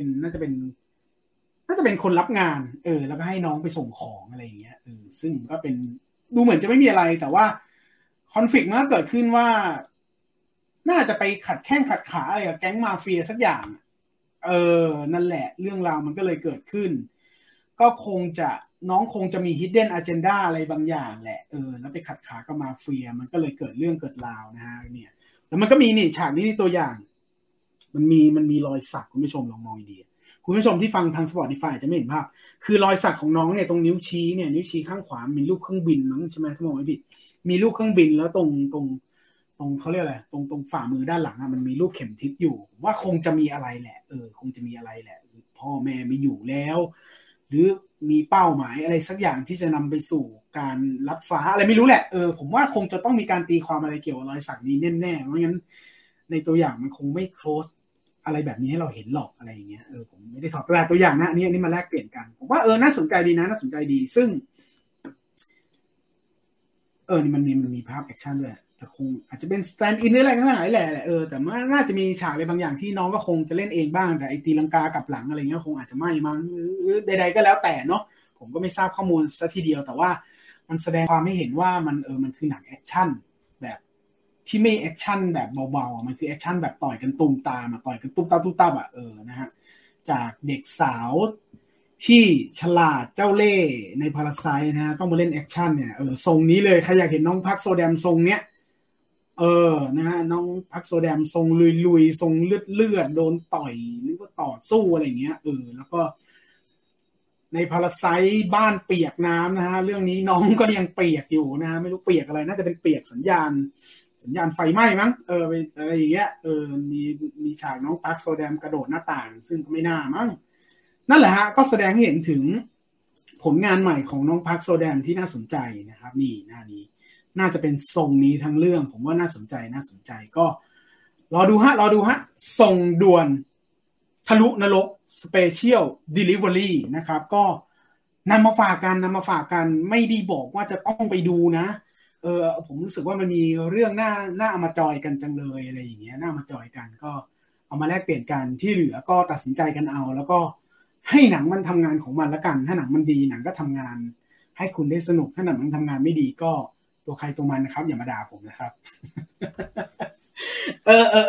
นั่นแหละก็เป็นเรื่องราวที่นำมาฝากกันในวันนี้นะครับส่วนณเวลาต่อจากนี้มายังวะเดี๋ยวนะยังไม่มานะครับยังไม่มาไม่เป็นไรเดี๋ยวถ้าคุณจีนมาเดี๋ยวผมจะให้สัญญาณเดี๋ยวนะตั้งไงแล้วต่อ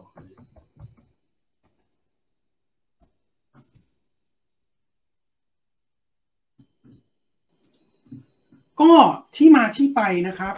ของคอนเทนต์ในวันนี้ท็อปิกในวันนี้นะครับก็คือเดี๋ยวนะครับ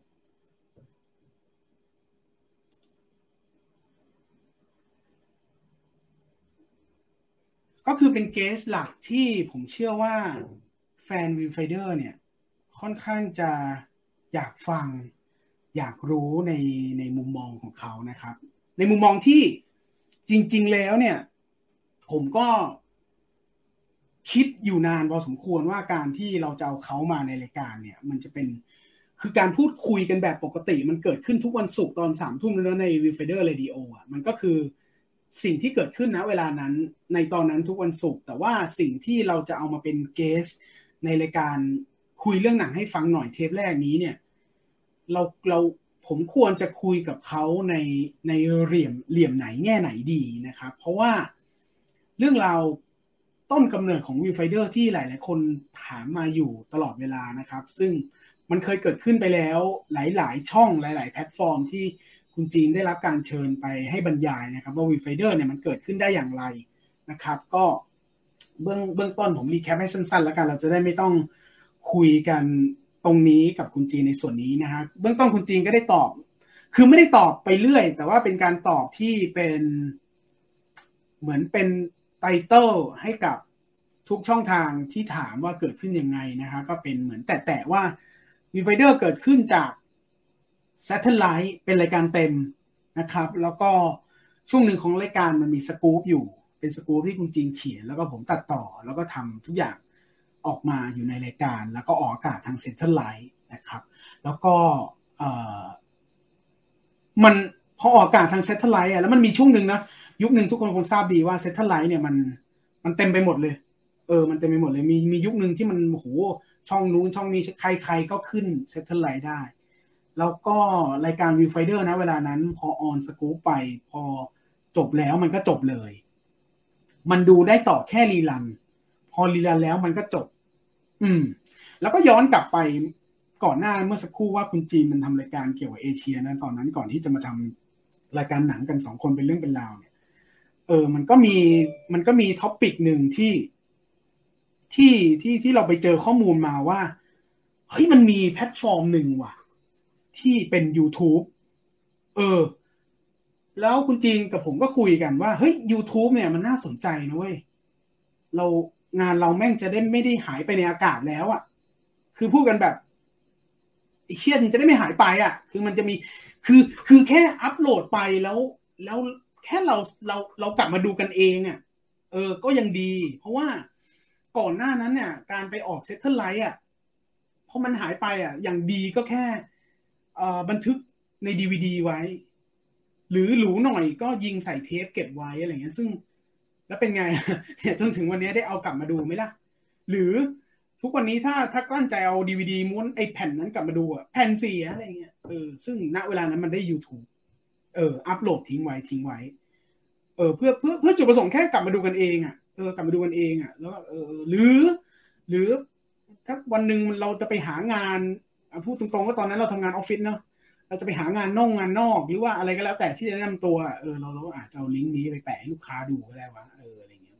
งานเราเป็นประมาณนี้นะอะไรเงี้ยมีแบบนี้ไม่ใช่ประมาณนี้มีแบบนี้นะเพราะว่างานที่เรารับงานกันสมัยก่อนมันจะไม่ใช่งานรูปแบบนี้จะเป็นงานโปรดักชันอะไรเงี้ยก็ทำแค่นั้นแหละแล้ววันหนึ่งกลายเป็นว่า ไปกดดูเว้ยไปกดดูแล้วมันรู้สึกว่ายอดวิวมันเป็นโหคือตอนนั้นมันอาจจะเริ่มต้นแค่หลักหมื่นนะเราก็เริ่มตกใจเลยว่าเฮ้ยรายการเราแม่งมีคนดูหลักหมื่นว่ะแล้วพอมันสะกิดใจว่าแค่หลักหมื่นเนี่ยทุกอย่างมันเริ่มพัฒนาไปเรื่อยๆอย่างรวดเร็วว่าสัปดาห์ต่อมามันเป็นหมื่นไปปลายสิ้นเดือนมันกลายเป็นแสนว่ะแล้วเผลอแป๊บเดียวมันกลายเป็นหลักล้านน่ะนั่นแหละมันก็เลยเป็นจุดประกายว่าเฮ้ยไม่ธรรมดาแล้วว่ะไอ้เชี่ยสิ่งที่เราทำแม่งมีคนดูเป็นแสนเป็นล้านเลยว่ะเราต้องปรับวิธีคิดใหม่และอะไรอย่างเงี้ยผมในฝั่งของผมก็เลยไปศึกษาเพิ่มว่าเฮ้ยเราต้องทำอะไรยังไงต่อวะอะไรอย่างเงี้ยซึ่งมันมีโจ๊กนิดนึงมันมีกิมมิคมันมีตลกนิดนึงคือเชี่ยเป็นล้านวิวทำไมกูไม่กดหาตังค์ตั้งแต่แรกวะคือถ้ากดหาตังค์เนี่ยตอนนั้นรวยไปแล้วอ่ะไม่รวยหรอกก็มีเงินใช้ไว้แล้วล่ะแต่ว่าไม่เป็นไรก็เป็นนิมิตหมายที่ดีก็ยังไม่ได้มองเรื่องเงินแหละเป็นนิมิตหมายที่ดีที่เรามาเริ่มอะไรตรงนี้กันดีกว่าอะไรเงี้ยก็เลยเริ่มพัฒนาไป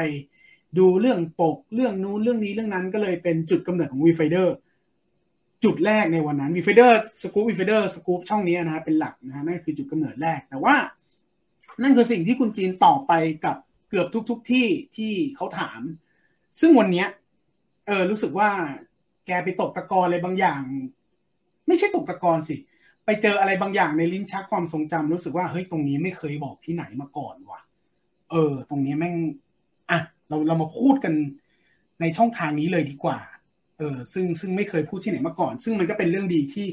มันจะถูกบันทึกไว้ในที่ของเราเองด้วยไม่ต้องตามไปที่อื่นซึ่งถ้าในเบื้องต้นก็คุณก็ไปตามที่อื่นได้นะที่อื่นเขาก็มีสัมภาษณ์แล้วนะครับนั่นแหละรวมถึง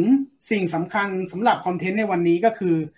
คำถามง่ายๆเลยคำถามง่ายๆที่ผมไปเจอมาบ่อยมากไม่ว่าจะเป็นเวลาคุณจีไปบรรยายที่นู่นที่นี่แล้วมันมีในคอมเมนต์ในคำถามอ่ะรวมทั้งในแชทเนี้ยมันก็จะมีบ่อยๆว่าพี่จีนคิดงานยังไงซึ่งผมรู้สึกว่ามันเป็นคำถามที่ง่ายแต่ว่าตอบให้มันเป็นรูปธรรมเนี่ยโคตรยากเลยเหมือนผมก็เคยมีคนถามว่าพี่ทำงานตัดต่อหรือพี่ทำงานอาร์ตยังไงที่ไปลงใน Viewfinder พี่ทำยังไงสอนหน่อยซึ่งผมไม่ได้กักแต่ผมรู้สึกว่าไม่รู้จะอธิบายยังไงวะมันคงจะต้องมีอะไรบางอย่างที่พูดคุยแล้วก็นำมันออกมาในบทสนทนาซึ่งวันเดียวชั่วโมงเดียวมันคงไม่หมดหรอกครับซึ่งวันนี้ผมพยายามจะแตกโจทย์คำถามในฝั่งของคุณจีนแล้วกันว่าพี่จีนคิดงานยังไงให้เกิดเรื่องราวในวันนี้ซึ่งเดี๋ยวเราจะมาพบกับเขากันครับคุณจีนViewfinderนะครับ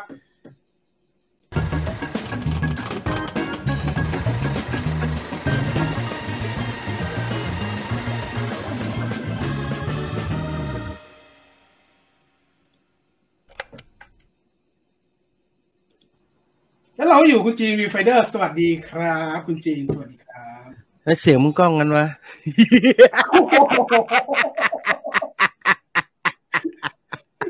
สวัสดีทุกคนมากครับสวัสดีมากค่ะเลยสวัสดีทุกคนครับสวัสดีทุกคนตอนเราก็สู่รายการ Viewfinder นะครับทุกเช้าวันเช้าชิบหายเลยช้ามากคุณก็ตื่นแล้วคุณไม่ตื่นผมนอนเมื่อกี้เองนั่นแหละก็เป็นเรื่องราวที่ผมเกริ่นให้คุณผู้ชมได้ฟังกันทุกท่านนะครับว่าViewfinder มันเกิดด้วยเหตุการณ์นั้นแต่ว่าวันนี้เราจะมาคุยเรื่องราวของวิธีคิดงานละกันว่างานครับผมงานเนี่ยคุณจีนคิดยังไงหรือวิธีคิดในภาพรวมเนี่ยคุณมีแนวคิดยังไงระหว่างทางในตอนนั้นผมอาจจะเล่าผ่านเหตุการณ์ที่เกิดขึ้นระหว่างทางแล้วกันนะอาจจะไม่ใช่คำถามตายตัวว่าคิดยังไงอะไรอย่างเงี้ยมันกว้างไปนะครับก็เบื้องต้นเราเริ่มจากตรงนี้ดีกว่าเอา Viewfinder เลย Viewfinder คุณมีหมัดเด็ดอะไรเหรอที่คุณบอกผมว่าเฮ้ยไปเจอมาแล้วอย่างงี้เวลาคันหูแป๊บนึงมันเช้ามากนะตอนนั้นผมจะกินขนมจริงหน้าคุณแม่งเพิ่งตื่นจริงด้วยผมต้องขออภัยด้วยนะครับไม่กินขนมไปด้วยนะฮะสวัสดีเสียงพี่จีนมันยังไม่ตื่นแล้วนะครับไม่ตื่นจะมาตั้งทำรายการยังไงหรอตื่นแล้วพี่จีนตาไม่เปลือมันนอนดึกไปหน่อยนะฮะพี่จีนไม่ทำขนมปังเลยครับนี่ฮะอันนี้อะไรเนี่ยขนมปังหิวโมเดอร์นาเอาเรื่องจริงๆ ครับฉีดเมื่อวานสมอย่างวันนี้เห็นไหมจริงจริงจริงจริงสมจริงได้โมเดอร์นาดีขึ้นแล้วฮะดีแล้วไม่มีอะไรแล้วครับเรื่องโมเดอร์นาอย่างน้อยมันทำให้เราสบายใจแล้วเนี่ยผมถอดหน้ากากแล้วไปห้องไปขอให้โดนไก่ยินทีเถอะนี่ผมไม่อยากจะวางตัวเป็นพิธีกรสัมภาษณ์แขกไม่ได้ไปทำอย่างนั้นไม่ได้นะฮะมันเป็นเรื่องที่ไม่ถูกต้องนะฮะคอมเมนต์เป็นการแบบว่าแบบอุ่นเครื่องนิดหน่อยนะพี่จีครับโน้ตบุ๊กพังเหรอครับอ๋อไม่ครับมันมีซับซ้อนนะเรื่องซื้อโน้ตบุ๊กเนี่ยแล้วก็อาจจะยังไม่ซื้อนะฮะถามดูก่อนข้อมูลเยอะเกินทำอะไรไม่ได้เลยตอนเนี้ยมาเช้าครั้งแรกเลยไหมครับปกติผมทำงานเช้ากว่านี้นะฮะวันธรรมดานะทำงานเช้ากว่านี้ผมคิดตื่นมาเขียนงานประมาณตี 5-6 โมงอะไรเงี้ยผม3 วันส่มไฟเซอร์ไม่มีผลอะไรเลยครับอย่าลืมขนมปังที่สั่งไปนะครับพี่จีนผมมีแต่เจ้ากรรมนายเวรเหนื่อยจริงมีการทวงออเดอร์ในนี้ว่ะนี่โอ้ยมีถ่ายรูปให้ดูกองเต็มข้างล่างเลยนะคุยหนังเรื่องทองของฉลองภักดีวิจิตรนะครับเดี๋ยวคิดว่าต้องไปคุยกับพี่ต่อนะฮะเพราะว่าพี่ต่อน่าจะจำได้ผมมาดูผมเป็นคลั่งเรื่องทองอยู่พักใหญ่ๆเลยแต่ว่าเดี๋ยวไปคุยกับพี่ต่อเนี่ยเช้าไม่มีเวลาฟังเลยมาขายของเราฟังย้อนหลังไม่มีปัญหานะครับแต่ว่าระบบการฟังย้อนหลังอาจจะสลับซับซ้อนนิดนึงนะฮะรอดีๆนะฮะรอดีๆ Spotify ครับเป็นหลักเลยครับพี่จีนมีหัตถวันใช่ไหมครับผมอยากบอกทุกคนนะผมอ่านในเจปังเนี่ยคำว่าหัตถวันก็คือในการ์ตูนมันบอกว่าพระเอกมือมันอุ่นอุณหภูมิมันสูงกว่าคนอื่นเมื่อมืออุ่นเนี่ยจะเหมาะกับยีสต์มากกว่าตอนนวดยีสต์จะพอพระเอกนวดแป้งยีสต์มันจะโตกว่าชาวบ้านผมไม่ศึกษาผมทำเยอะๆบ่อยๆเนี่ยสิ่งที่เบเกอร์รวมทั้งเบเกอร์ที่เป็นมืออาชีพรวมทั้งโฮมเบเกอร์ทุกคนซีเรียสคืออุณหภูมิของแป้งโดตอนนวดขนมปังนะครับจะเอาเทอร์โมมิเตอร์ยัดกันมันไม่ควรจะเกินประมาณ28 29 30อ่ะผมนวดเนี่ยมันจะ30กว่านี่แหละดังนั้นแล้วถ้ามึงมืออุ่นมันไม่ควรจะดีเพราะว่ามันควรจะไปโตทีหลังว่าถ้าเป็นน้ำคุณเป็นอุณหภูมิห้องอะไรอย่างเงี้ยขอวิธี work and balance ของพี่จีนหน่อยครับ work ก็ได้ฮะไม่บาลานซ์คือมันพยายามบาลานซ์แต่ว่าไม่ได้ผมจะบอกอย่างนี้ครับว่ามันหลายคนถามเรื่องนี้ทุกคนเห็นผมทำหลายอย่างแล้วผมก็ขึ้นรายการใหม่ตลอดเวลาเมื่อสัปดาห์ที่แล้วเพิ่งจะขึ้นพอดแคสต์มาใหม่อีกตัวนึงแล้วเวลาคนเห็นใน Facebook ผมก็จะเห็นว่าอะไรทำไมพี่ทำได้หลายอย่างภายใน24ชั่วโมงจังก็ต้องทำนะฮะถ้าอยากจะทำให้มันได้อย่างนั้นก็ต้องทำนะฮะสูตรเหมือนกับหลายๆเรื่องฮะสูตรไม่มีเพราะว่าองค์ประกอบของแต่ละคนไม่เหมือนกันดังนั้นแล้วเมื่อสูตรไม่มีองค์ประกอบของแต่ละคนไม่เหมือนกันเนี่ยมันก็ต้องมาหาสูตรเอาเองฮะว่าคุณจะทำยังไงมันถึงจะบาลานซ์ได้ญี่ปุ่นมันหนักคุณคอปเตอร์บอกว่าญี่ปุ่นมันหนักใช่ผมก็ลืมเรื่องนี้นะว่าเรานวดเราไม่ได้นวดในห้องแอร์นี่ว่าถูกต้องคอปเตอร์นี่ก็เป็นฮอกไกโดป่ะผมไปดูสารคดีเขาบอกฮอกไกโดเป็นครัวของญี่ปุ่นไม่คือต่างประเทศอ่ะญี่ปุ่นอเมริการวมทั้งยุโรปอะไรด้วยเนี่ยเวลาเขาทำเบเกอรี่เนี่ยเขาจะไม่ต้องกังวลเรื่องอุณหภูมิมากแต่เป็นบ้านเราเนี่ยมันจะเหนื่อยมากเลยอาจจะต้องทำในห้องแอร์อะไรอย่างเงี้ยสวิตช์2013ของลิวเตอร์หัวกับเทนเน็ตโนแลนอันไหนดูไม่รู้เรื่องกว่ากันมีความดูไม่รู้เรื่องเหมือนกันฮะถ้าเราจะใช้ปลายทางคำว่าดูแล้วไม่เข้าใจแต่ว่าเหตุแห่งความไม่เข้าใจต่างกันครับเทนเน็ตเราดูไม่เข้าใจเพราะว่าความไม่เข้าใจเป็นหนึ่งในองค์ประกอบของการเล่าเรื่องของคริสโตเฟอร์โนแลนพวกนี้ไม่งงนะก็คือเขาตั้งใจจะให้เราไม่เข้าใจถ้าไม่เข้าใจถูกแล้วถ้าไม่ได้ยินมันพูดอะไรกันว่ากระซิบกระซาบถูกแล้วเพราะผู้กำกับตั้งใจวางให้มันเป็นแบบนั้นแต่สวิตผมเชื่อว่าผู้กำกับสวิตไม่ได้ตั้งใจให้มันมั่วขนาดนั้นฮะเขาตั้งใจจะให้มันเท่ด้วยซ้ำไปครับเขาดูทรงเขาอยากจะเป็น Mission Impossible แต่ว่ามันไปไม่ได้มันก็เลยเละๆแปลกทำไมพี่ๆใส่แต่เสื้อดำนะครับมีที่มาจากไหนมันง่ายดีฮะง่ายดีไม่ต้องคิดอะไรเยอะครับจริงไม่มีลายด้วยนะฮะอันนี้ตัวพิเศษนานๆจะมีลายสักทีเอาง่ายๆเลยคือต้องสนุกกับสิ่งที่ทำคือต้องสนุกจำเป็นนะคือบางอันต้องสนุกแต่บางอันก็จำเป็นต้องทำจำเป็นต้องทำแต่ว่าโชคดีที่ภาพรวมมันก็สนุกแหละผมว่าบาลานซ์ไม่สำคัญเท่า จะทำอันใหม่ขึ้นมาได้ก็จะพัฒนาสกิลขึ้นมาได้ใหม่ด้วยตัวเองเนี่ยผมว่าอันเนี้ยสำคัญว่าอันเนี้ยยากคือจะเป็นคำพูดก็คือเหมือนแข่งกับตัวเองจะตัดไม่เป็นเนี่ยอยู่ๆจะตัดให้ได้เนี่ยบอกว่าทุกคนบอกว่าอยากจะทำ YouTube จังเลยตัดไม่เป็นเนี่ยมึงก็ต้องไปทำให้ได้ถ้าทำอันนั้นจะเริ่มนับหนึ่งได้ยังไงนะอันนั้นสำคัญกว่ากันครับมาเข้าเรื่องเข้าราวของเราวันนี้ดีกว่าตอนนี้นอกเหนือจาก9 โมงครึ่งนอกเหนือจากที่คุณเคยได้เล่าแล้วผมได้เกริ่นไปเมื่อตอนต้นแล้วว่าวิธีการที่เกิดขึ้นจาก Viewfinder มันคือ Satellite แล้วไป YouTube ก็สมมติก็เลยเริ่มทำอย่างจริงจังคุณมีแนวคิดยังไงครับผมจะบอกแบบนี้ครับว่าพอคุณตุลบอกว่าจะชวนมาคุยในรายการนี้เนี่ยที่เป็นเรื่องเกี่ยวกับต้นทางต้นสายปลายเหตุในการทำคอนเทนต์ที่ณวันเนี้ยผมจะเรียกอาชีพที่ทำอยู่ว่าเป็นคอนเทนต์ครีเอเตอร์ก็แล้วกันนะครับว่ามันมายังไงวะแล้ววิธีการคิดในการทำงานจุดเริ่มต้นตั้งแต่ก้าวแรกเนี่ยมันเป็นยังไงถ้าตอนที่ไปสัมภาษณ์บ่อยๆเนี่ยมันจะมีหลายๆสื่อเข้ามาสัมภาษณ์นะครับทั้งอเดทั้งหลายๆเจ้าเนี่ยเข้ามาสัมภาษณ์แล้วก็จะมีการถามว่าViewfinder มันเริ่มยังไงก็เหมือนอย่างที่คุณตูนเล่าไปนั่นแหละครับว่ามันก็เริ่มจากไม่ได้จับพลัดจับผลูหรอกแต่มันเริ่มจากอย่างเป็นเรื่องเป็นราวเลยมันเริ่มจากการเป็นรายการโทรทัศน์นั่นแหละแต่ว่ามันเริ่มไอ้ที่บังเอิญน่ะมันคือเริ่มได้รับความนิยมมากกว่าครับแล้วพอมันได้รับความนิยมมันก็เลยถูกเชฟให้มันกลายเป็นแบบนี้ในปัจจุบันนี้แต่จุดจริงๆของ Viewfinder ผมว่าไอ้จุดที่ทำให้หลายคนสนใจแล้วก็หันมาลองฟังดูเนี่ยตั้งแต่เราอัพคลิปแค่คลิปละสัปดาห์ละคลิปเนี่ยผมว่ามันน่าจะเป็นไอตัวสกู๊ปใช่ไหมฮะสกู๊ปของตัวรายการ Viewfinder ที่เราถึงตั้งชื่อ channel ว่า Scoop Viewfinder นั่นแหละสกู๊ปตัวเป็น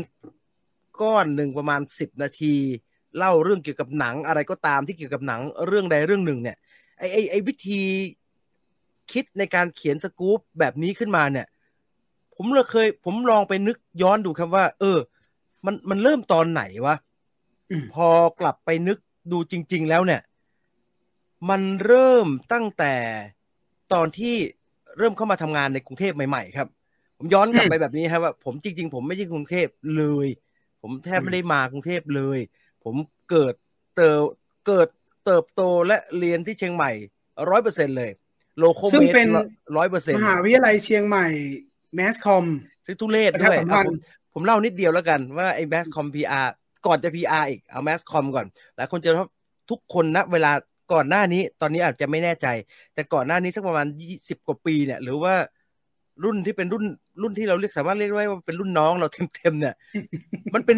ป็นสายฮิตถูกไหมฮะนิเทศศาสตร์สื่อสารมวลชนมันเป็นภาควิชายอดฮิตสมัยผมเป็นภาควิชาเนาะใครก็อยากเรียนตอนผม Entrance เนี่ยมันก็เป็นภาควิชายอดฮิตเหมือนกันครับก็มีการพูดถึงกัน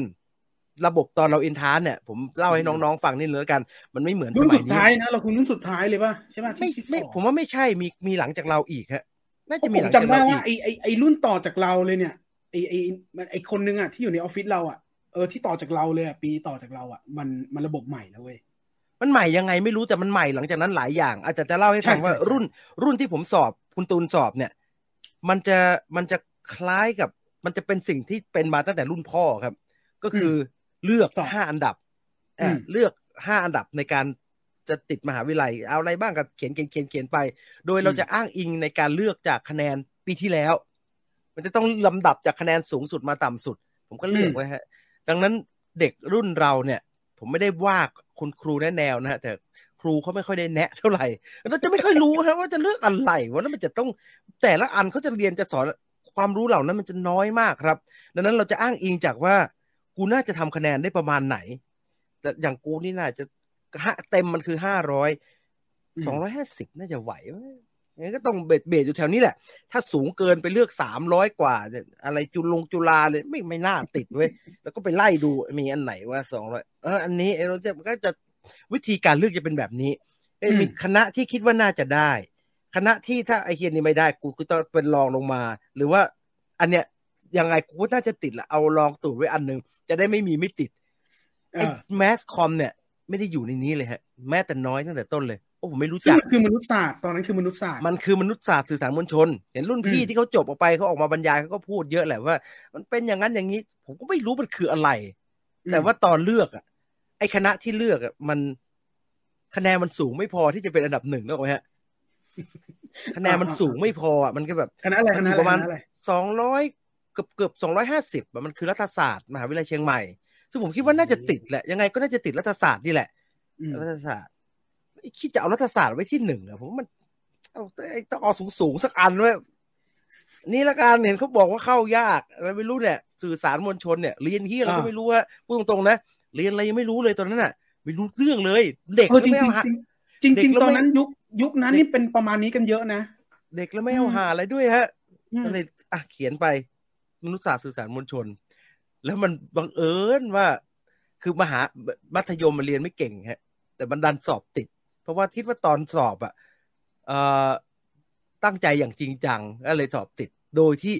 เป็นโชคชะตาและบังเอิญก็เลยทำให้ได้เรียนแมสคอมมชแต่ว่าสุดท้ายก็เรียน PR นะครับซึ่งไอ้เรื่องเรียน PR ก็คล้ายๆอย่างนี้แหละฮะก็เลือกทำไมก็ไม่รู้ไม่ได้รู้ด้วยว่าประชาสัมพันธ์เขาสอนอะไรแต่ว่าพอติดแล้วมันก็ต้องสร้าง mindset ป่ะว่าเฮ้ยกูจะเป็นนักประชาสัมพันธ์นี้เหรอไม่ฮะก็เรียนไป ผมเป็นประเภทแบบว่าผมรู้สึกว่ากูเรียนอันเนี้ยแล้วกูจะไปทำงานอย่างอื่นได้ยังไงวะดังนั้นเมื่อเรียนสายเนี้ยสื่อสารมวลชนแล้วโชคดีว่าเลือกเรียน Public Relation คือตอนนั้นมันมีแค่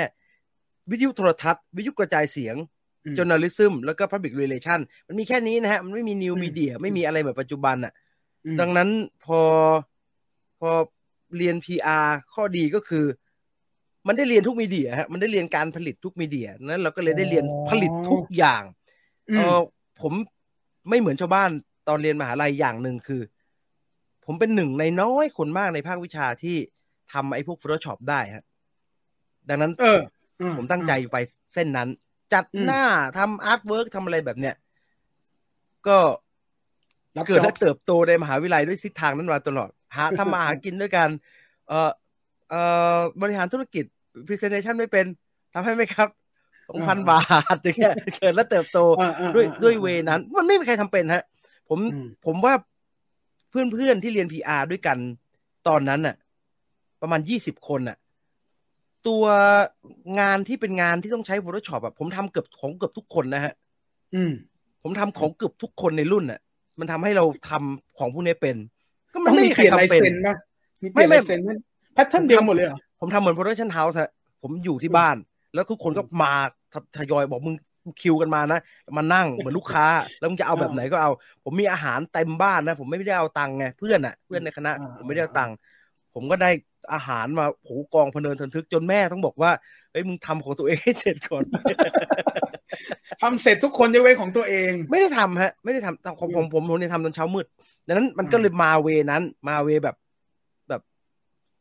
กราฟิกหน่อยนะกราฟิกหน่อยซึ่งมีอีลัสอยู่ในนั้นด้วยป่ะทุกอย่างมันจำเป็นใช่ไหมเพราะแต่ว่า Illustrator น้อยมากตอนนั้นใช้ Photoshop กับอีกหนึ่งโปรแกรมที่ไม่มีใครใช้แล้วเลิกผลิตแล้วคือ PageMaker ใช้เหล่านั้นมากกว่านั่นทำให้หลังจากนั้นจึงสมัครงานที่มันอยู่ในเส้นนี้ไม่ได้สมัครงานในสายผลิตคอนเทนต์ไม่ได้คือผมไม่แน่ใจคนที่เรียนกรุงเทพเขาคิดยังไงนะแต่ว่าผมเองผมรู้สึกว่าการทำงานโทรทัศน์แม่งไกลกับชีวิตกูมากเลยกูจะเป็นไปได้ยังไงว่ากูจะไปทำงานผลิตรายการโทรทัศน์อยู่ต่างจังหวัดมันดูห่างไกลมากนะครับมันดูไกลมันดูไกลจนแบบไม่ได้ไม่มีทางจะไปอยู่ตรงนั้นไม่มีทางจะไปอยู่ตรงนั้นได้เลยดังนั้นแล้วก็มันมีพอร์ตแต่ของที่เป็น print ad นะฮะสมัครงานพอร์ต 99% นั่นคือ print ad หมดเลยเพราะว่าเราเติบโตมาสาย Photoshop ดังนั้นแล้วมันก็เลยเข้าไปสู่การทำรีทัชไม่ใช่แล้วไอ้วินาทีแรกที่จะสมัครงานก็คือแค่ตั้งเป้าก่อนโอ้โหสมัครงานผมไม่แน่ใจว่าคนอื่นเขาสมัครงานกันยังไงนะฮะแต่ว่าสมัยผมสมัครงานผมไม่มาผมไม่มากรุงเทพไม่มีเว็บดีๆด้วยซ้ำไปต้องซื้อไอ้Recruitหนังสือ Recruitment นะฮะเป็นหนังสือเล่มใหญ่ๆแล้วก็หาว่าเขาสมัครอะไรแล้วก็ส่งจดหมายผมสมัครไปประมาณ60 กว่าที่มั้งฮะ ไม่ใช่แล้วขอบอ่ะขอบตั้งเป้าไปที่อะไรก็ได้ที่ทำได้ฮะแค่นั้นเลยใช่ป่ะเพื่อมีงานทำไม่ตั้งเป้าว่ากูจะดูเรื่อง PR ก่อนไม่ได้ทำไม่ได้นี่อันเนี้ยสำคัญเนื่องจากจบ PR มองหาคำว่าประชาสัมพันธ์ผมมีอยู่งานหนึ่งเป็นงานแรกๆที่ได้สัมภาษณ์งานเด็กจบใหม่สมัครไปประชาสัมพันธ์บริษัทอะไรก็ไม่รู้จำชื่อไม่ได้เขาก็โทรมาผมไม่เหมือนคนกรุงเทพอ่ะผมต้องนั่งรถไฟจากเชียงใหม่ไปเพื่อสัมภาษณ์งานกรุงเทพเหนื่อยมากแล้วต้องไปหาที่นอนเพื่อวันรุ่งขึ้นแล้วตอนนั้นเดินทางไม่เป็นก็ต้องไปหาที่นอนเพื่อวันรุ่งขึ้นจะได้ไปสมัครงานแต่ก่อนจะไปสมัครเนี่ยวันที่ไปถึงเนี่ยพอมีที่หลับที่นอนเรียบร้อยก็ต้องนั่งรถเมล์ไปดูก่อนว่าไอ้บริษัทมันอยู่ตรงไหนนี่มันต้องใช้เยอะมากฮะได้ไหมฮะต้องสต็อกว่าเฮ้ยกูจะไปมางวดนี้กูจะไปสต็อกไม่ได้เพราะว่าเขาเรียกเพื่อที่เดียวเลยเขาเรียกที่เดียวเราไปควบคุมให้ใครเรียกไม่ได้นี่ก็มาที่เดียวไม่พอไปถึงไอ้ชี้แปลกๆเด็กมากเลยฮะใส่เสื้อแจ็คเชิ้ตขาวเด็กมากไอ้ชี้แปลกๆไม่ใช่ทุกคนในยุคนั้นคงโดนเหมือนกันนะนี่ผมเดาก่อนเลยทำไมคนมันเยอะงั้นวะแล้วเขาก็เอาบัตรประชาชนไปแล้วเขาก็ให้ไปนั่งในห้องที่แม่งเหมือนห้องแบบบรรยายเล็กๆอะฮะแล้วผมก็อะไรวะแล้วเขาก็เปิดวิดีทัศน์เลยไม่รู้ ผมก็เชี่ยไม่ใช่แล้วล่ะผมก็เลยหนีออกมาไม่สีลมก็รัชดาแน่เลยใช่ไหมไม่ใช่ลาดพร้าวลาดพร้าวมันจะมีคนกรุงเทพเนี่ยเขาจะมีซึ่งอันเนี้ยน่าสนใจคือหลังจากนั้นอ่ะประมาณหลังจากได้งานแล้วอ่ะพี่ชายผมบอกว่าบริษัทที่ไปสมัครงานอ่ะมันออกข่าวทีวีโดนจับแล้วคุณมีสมัยท่าไหนไปโดนอันนี้วะหนังสือสมัครงานนี่แหละหนังสือสมัครงานนี่แหละก็ส่งจดหมายไปแล้วมันก็โทรเรียกกลับมาโทรถ้าเป็นเว็บไซต์ของคนกรุงเทพเนี่ย เราสมัครไปในเว็บสัก 2-3 เว็บอ่ะมันจะขาย Data เว้ยแล้วมันก็จะมีอะไรแบบนี้โทรมาผมสมัครเองเลยผมส่งจดหมายเอาไงแต่สุดท้ายแล้วก็ได้เนี่ยแหละฮะได้สมัครเขียนเสียงผมจำได้ที่ตำแหน่งเขียนเสียงแต่งภาพสยามอินเตอร์คอมิกคือตั้งเป้าแค่ว่าอยากเข้ากรุงเทพแค่นั้นเลยไม่ใช่ได้เข้ากรุงเทพอะต้องมีงานทำซึ่งตอนนั้นเชียงใหม่ไม่มีงานยังไม่ค่อยมีไม่มีเลยฮะมีอยู่มีเคเบิลทีวีอะไรอย่างเงี้ยเคเบิลทีวีเถื่อนๆหน่อยอะไรอย่างเงี้ยเคยไปสัมภาษณ์เหมือนกันก่อนที่จะทำงานเคยสัมภาษณ์เหมือนกันแล้วก็ไปถามเขาว่าพี่หนังพี่ฉายอยู่ในเคเบิลทีวีอันเนี้ยมันถูกวะผมเห็นมันมีแต่หนังมันต้องซื้อแล้วมันยังไงอ่ะมันก็ควรแล้วแหละที่มึงไม่ได้งานอ่ะเขาอ้อมแอมแต่สุดท้ายเขารับนะเขาโทรมาตามไม่ทำเขาโทรมาตามเงินน้อยตอนนั้นสมัครไปจัดหน้าหนังสือเหมือนไกด์บุ๊กอะไกด์บุ๊กเขาเหมือน UBC ไกด์บุ๊กอย่างนั้นแต่อันนั้นมันเป็นของหนังสือท้องถิ่นคือเขาโทรมาตามตอนได้งานทำรีทัชเชอร์แล้วก็เลยกูลงหลักปักฐานกูเช่าหอ3 เดือนแล้วกูไม่ไปแล้วขี้เกียจแล้วทำไอ้นี่แหละก็ได้มาทำถึงได้มาทำไอ้เป็นรีทัชเชอร์เขียนเสียงแต่งภาพที่สยามอินเตอร์คอมิกตอนนั้นซึ่งมันต้องใช้ Illustrator เป็นหลักใช่ Illustrator 100% Photoshop เราไม่เป็น Illustrator กับ Photoshop ผมเป็น Illustrator อยู่ประมาณ 70% 60% คิดว่าทำได้เลยป่ะคิดว่าทำได้เลยป่ะตอนนั้นทำได้เพราะเราเป็นคนอ่านการ์ตูนอยู่แล้วโอ้ยแม่งเพราะแม่งแต่เป็นคุณแรงกดดันนะฮะเพราะว่าทั้งแผนกเป็นอาร์ตหมดทั้งแผนกแต่เพราะเราไม่กล้าไปทำงานวันแรกคือเขาเทสไหมวันที่ไปสัมภาษณ์เขาเทสก่อนป่ะเขาไม่เทสนะเพราะพี่บก.แกไม่ค่อยรู้เรื่องขอโทษพี่ชาเสียไปแล้วพี่ชาเสียไปแล้วพี่เขาไม่ค่อยรู้เรื่องฮะเขาเพิ่งจะได้มาโปรโมทมาเป็นบก.เขาตอนนั้นไม่เขาอาจคือในความไม่รู้เรื่องเขาอาจจะเก่งมากมองคนเขาไม่รู้เรื่องกูถามกันแล้วพอเข้าไปพี่ตอนผมรับทำไมวะกูไม่รู้เหมือนกันอ่ะกูไม่รู้จะเอาใครยังไงกูก็งงเหมือนกันอ่ะสนิทกันแกเสียไปละตอนนั้นเขาเปิดมันเป็นยุครุ่งเรืองของหนังสือการ์ตูนครับแต่ตอนนั้นเรามั่นใจเลยใช่ไหมว่าเราทำได้แน่นอนเขียนเนี่ยวางไอ้ชิงเนี่ยได้ผมมีความมั่นใจอยู่อย่างหนึ่งไม่ว่าจะตั้งแต่อดีตจนถึงปัจจุบันถ้ามึงรับกูนะต่อให้อันนั้นกูไม่เกินอาทิตย์2 อาทิตย์กูเป็นแน่นอนไม่ว่าจะเป็นงานอะไรก็ตาม ผมไม่ได้มั่นใจในศักยภาพในการทำไอ้นี่แต่ผมมั่นใจในศักยภาพในการเรียนรู้ของผมผมเป็นแบบว่า fast learner ผมทำได้เร็วผมเรียนไอ้ตรงเนี้ยรู้ตัวนานยังไม่รู้มันทำได้ผมคิดว่านะผมไม่แน่ใจว่ามันเกี่ยวหรือเปล่าแต่ผมเข้าใจว่าเป็นเพราะว่าผมเล่นดนตรีอ๋อเหรอผมเข้าใจว่าเป็นเพราะว่าผมเล่นดนตรีเพราะว่าเราไม่รู้เราทะลุการฝึกไอ้นี่มาได้เนี่ยไม่มีเหี้ยอะไรยากไปกว่านี้แล้วทักษะในความพยายามมันมีอยู่ผมไม่แน่ใจนะแต่ผมพยายามมานั่งนึกอะว่าทำไมบางคนไม่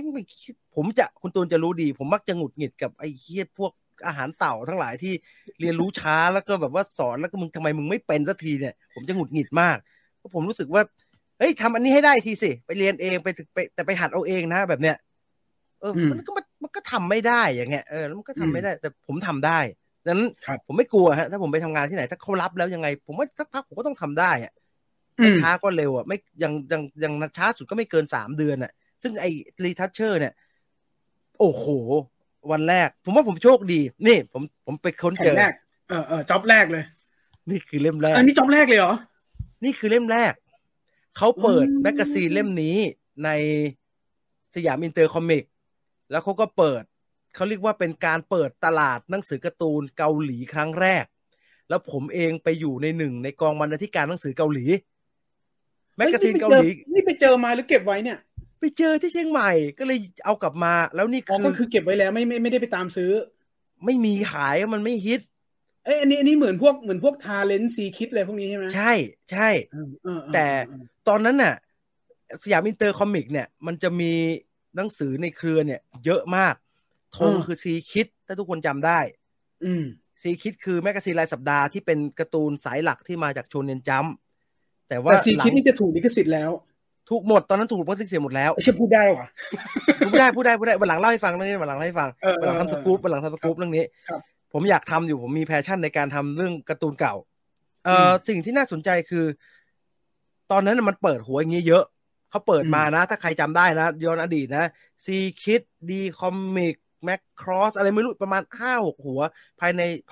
ายใต้ชื่อสยามอินเตอร์คอมิกอย่างเดียวอ่ะแล้วผมก็อยู่ในเล่มนี้มีกองกันอยู่5 คนรวมพี่บก.ด้วยใช่ครับนักรบครบสลึงนี่เป็นเรือธง มันเป็นเกมออนไลน์ฮิตมากดังนั้นแล้วมันเป็นเกาหลีอันแรกที่เข้ามาในบ้านเราแล้วนอกจากนั้นอีกอันนึงที่สยามอินเตอร์เขาคิดว่าเขาจะเอามาปั้นเพื่อให้แมคครอสดังเนี่ยก็คือไอ้นี่มังกรคู่สู้10 ทิศอยู่ในนี้ดังนั้นเขาจะผสมการ์ตูนจีนเข้าไปหน่อยนึงดังนั้นผมก็อยู่ในนี้แล้วก็การ์ตูนเกาหลีทั้งหมดที่สยามอินเตอร์พิมพ์นะวันนั้นเนี่ยผมเป็นคนรีทัชผมว่าผมโชคดีเพราะว่ารีทัชเชอร์ในกองเนี่ยมีแค่2 คนผมแล้วก็เพื่อนอีกคนหนึ่งเข้าไปพร้อมกันคือ4 คนที่เป็นรีทัชกับเป็นคนเขียนบรรยายเนี่ยเข้าไปวันเดียวกันหมดคือเข้าไปเป็นจบรุ่นเดียวกันอ่ะแล้วก็รับพร้อมกันหมดรีทัชเชอร์ทำกลางคืนผมชีวิตผมตลกผมทำงานหะแรกผมก็ทำ3 ทุ่มเลิกตี 5ตลงไอ้ตำแหน่งรีทัชเชอร์เขียนเสียงเนี่ยมันคืออยู่คนเดียวกันผมบอกแล้วผมโชคดีเพราะว่าเขียนเสียงกับรีทัชเนี่ยต่างกันผมให้ดูอย่างงี้เดี๋ยวให้ดูที่มันมีทั้ง2 อย่างเสียงน้อยจังเว้ยการ์ตูนนี่ก็ต้องตัดนี่เขียนเสียงคือแฮกเห็นไหมฮะ บรรยายก็คือคำพูดทั้งหลายที่อยู่ในหน้าบรรยายเราทำงานไม่เหมือนกันเขียนเสียงก็คือบรรยายก็คือใช้เพจเมกเกอร์ในการเติมคำบรรยายในช่องเหล่านี้แค่นั้นไม่ได้ใช้อะไรก็เป็นงานเหมือนงานพิมพ์ดีดแต่รีทัชเนี่ยเนื่องจากว่าการ์ตูนญี่ปุ่นกับการ์ตูนต่างๆที่เข้ามาในบ้านเราเนี่ยผู้ขายลิขสิทธิ์เขาไม่ได้ขายมาพร้อมกับต้นฉบับเวลาเขาขายต้นฉบับให้กับเราเนี่ยผมก็เพิ่งมารู้ตอนที่อยู่ที่โรงพิมพ์นะคำว่าต้นฉบับของสำนักพิมพ์ในไทยเนี่ยก็คือได้การ์ตูนอย่างเงี้ยเป็นภาษาญี่ปุ่นมาเป็นภาษาเกาหลีมาเป็นการ์ตูนเล่มเนี่ยแหละสิ่งที่กมก.ต้องทำก็คือแหกปกมันออกแล้วก็มีกรีดสันออกมาเป็นแผ่นๆแล้วตำแหน่งสแกนก็จะทำการสแกนทุกหน้าลงไปสแกนจะตัดแต่ละหน้าออกมาเป็นแผ่นๆให้เรียบร้อยโดยที่ไม่ได้ลบอะไรเลยรีทัชจะมีหน้าที่ทำให้ทุกอย่างโล่ง มันจะไม่เหลืออะไรเลยฮะไม่เหลือช่องคำพูดไม่เหลือตัวเสียงปันช่องคำพูดไม่ยากก็เอายังลบก็จบแล้วถูกไหมฮะแต่แล้วเนื้อมันก็ไม่หายเหรอแล้วสมมติเอาออกไปเนี่ยแล้วผมหูมันเงี้ยนี่ไงอย่างเงี้ยโป๊กเนี่ยอันนี้ไอ้เล็กเขียนเพื่อนผมแม่งเปิดมาซวยเจอการ์ตูนยากสมหน้า ถ้าเกิดตามหลักการเขาเรียกว่าแต่งเต็มเขาจะให้แต่งเลยฮะก็คือลบไอ้นี่ออกแล้วก็วาดทุกอย่างขึ้นมาแทนแต่งเต็มก็คือกรณีที่ต้นฉบับมาแล้วไอ้ตรงนี้หายก็ต้องทำให้มันเต็มใช่แล้วค่อยวางเสียงลงไปเพื่อนผมไอ้คนที่ทำเนี่ยทำด้วยกันเนี่ยมันจบเพราะช่างชื่อไอ้เล็กแม่งบ้าแม่งชอบแต่งเต็มเขาให้มึงหน้าละ7 บาทมึงจะมานั่งแต่งเต็มทำไมมันชอบดูใกล้ดิไอ้หน้าที่ซวยเนี่ยมันเป็นยังไงไม่โอ้ยถ้าซวยมันจะซวยกว่านี้เยอะถ้าซวยนี่คือกรณีไหนอย่างเงี้ยมึงทำไหมครับ3 ชั่วโมงก็ไม่เสร็จครับอย่างเงี้ยเพราะอะไรก็แค่เดี๋ยวมองจากคนนอกเข้าไปก็แค่เอาคว้างมาใส่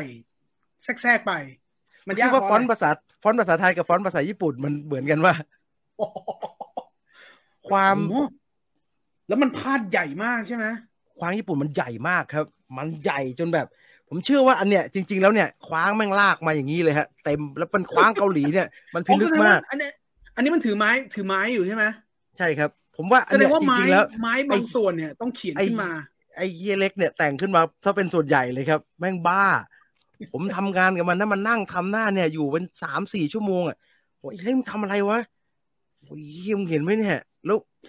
สกรีนโทนก็เขียนขึ้นมาใหม่ไม่ได้นะฮะถ้าตรงนี้หายไปก็ต้องก๊อปสกรีนโทนตรงนี้มาแปะอะไรอย่างเงี้ยใช้สแตมป์ทูกันเป็นอาชีพตรงนี้น่าสนใจสกรีนโทนยุคนั้นยังเป็นสกรีนโทนตัดอยู่ป่ะยุคก่อนผมเนี่ยเราจะเรียกว่าการแต่งด้วยมือเนี่ยยุคสมัยพี่ฉะเนี่ยบก.ผมทำเนี่ย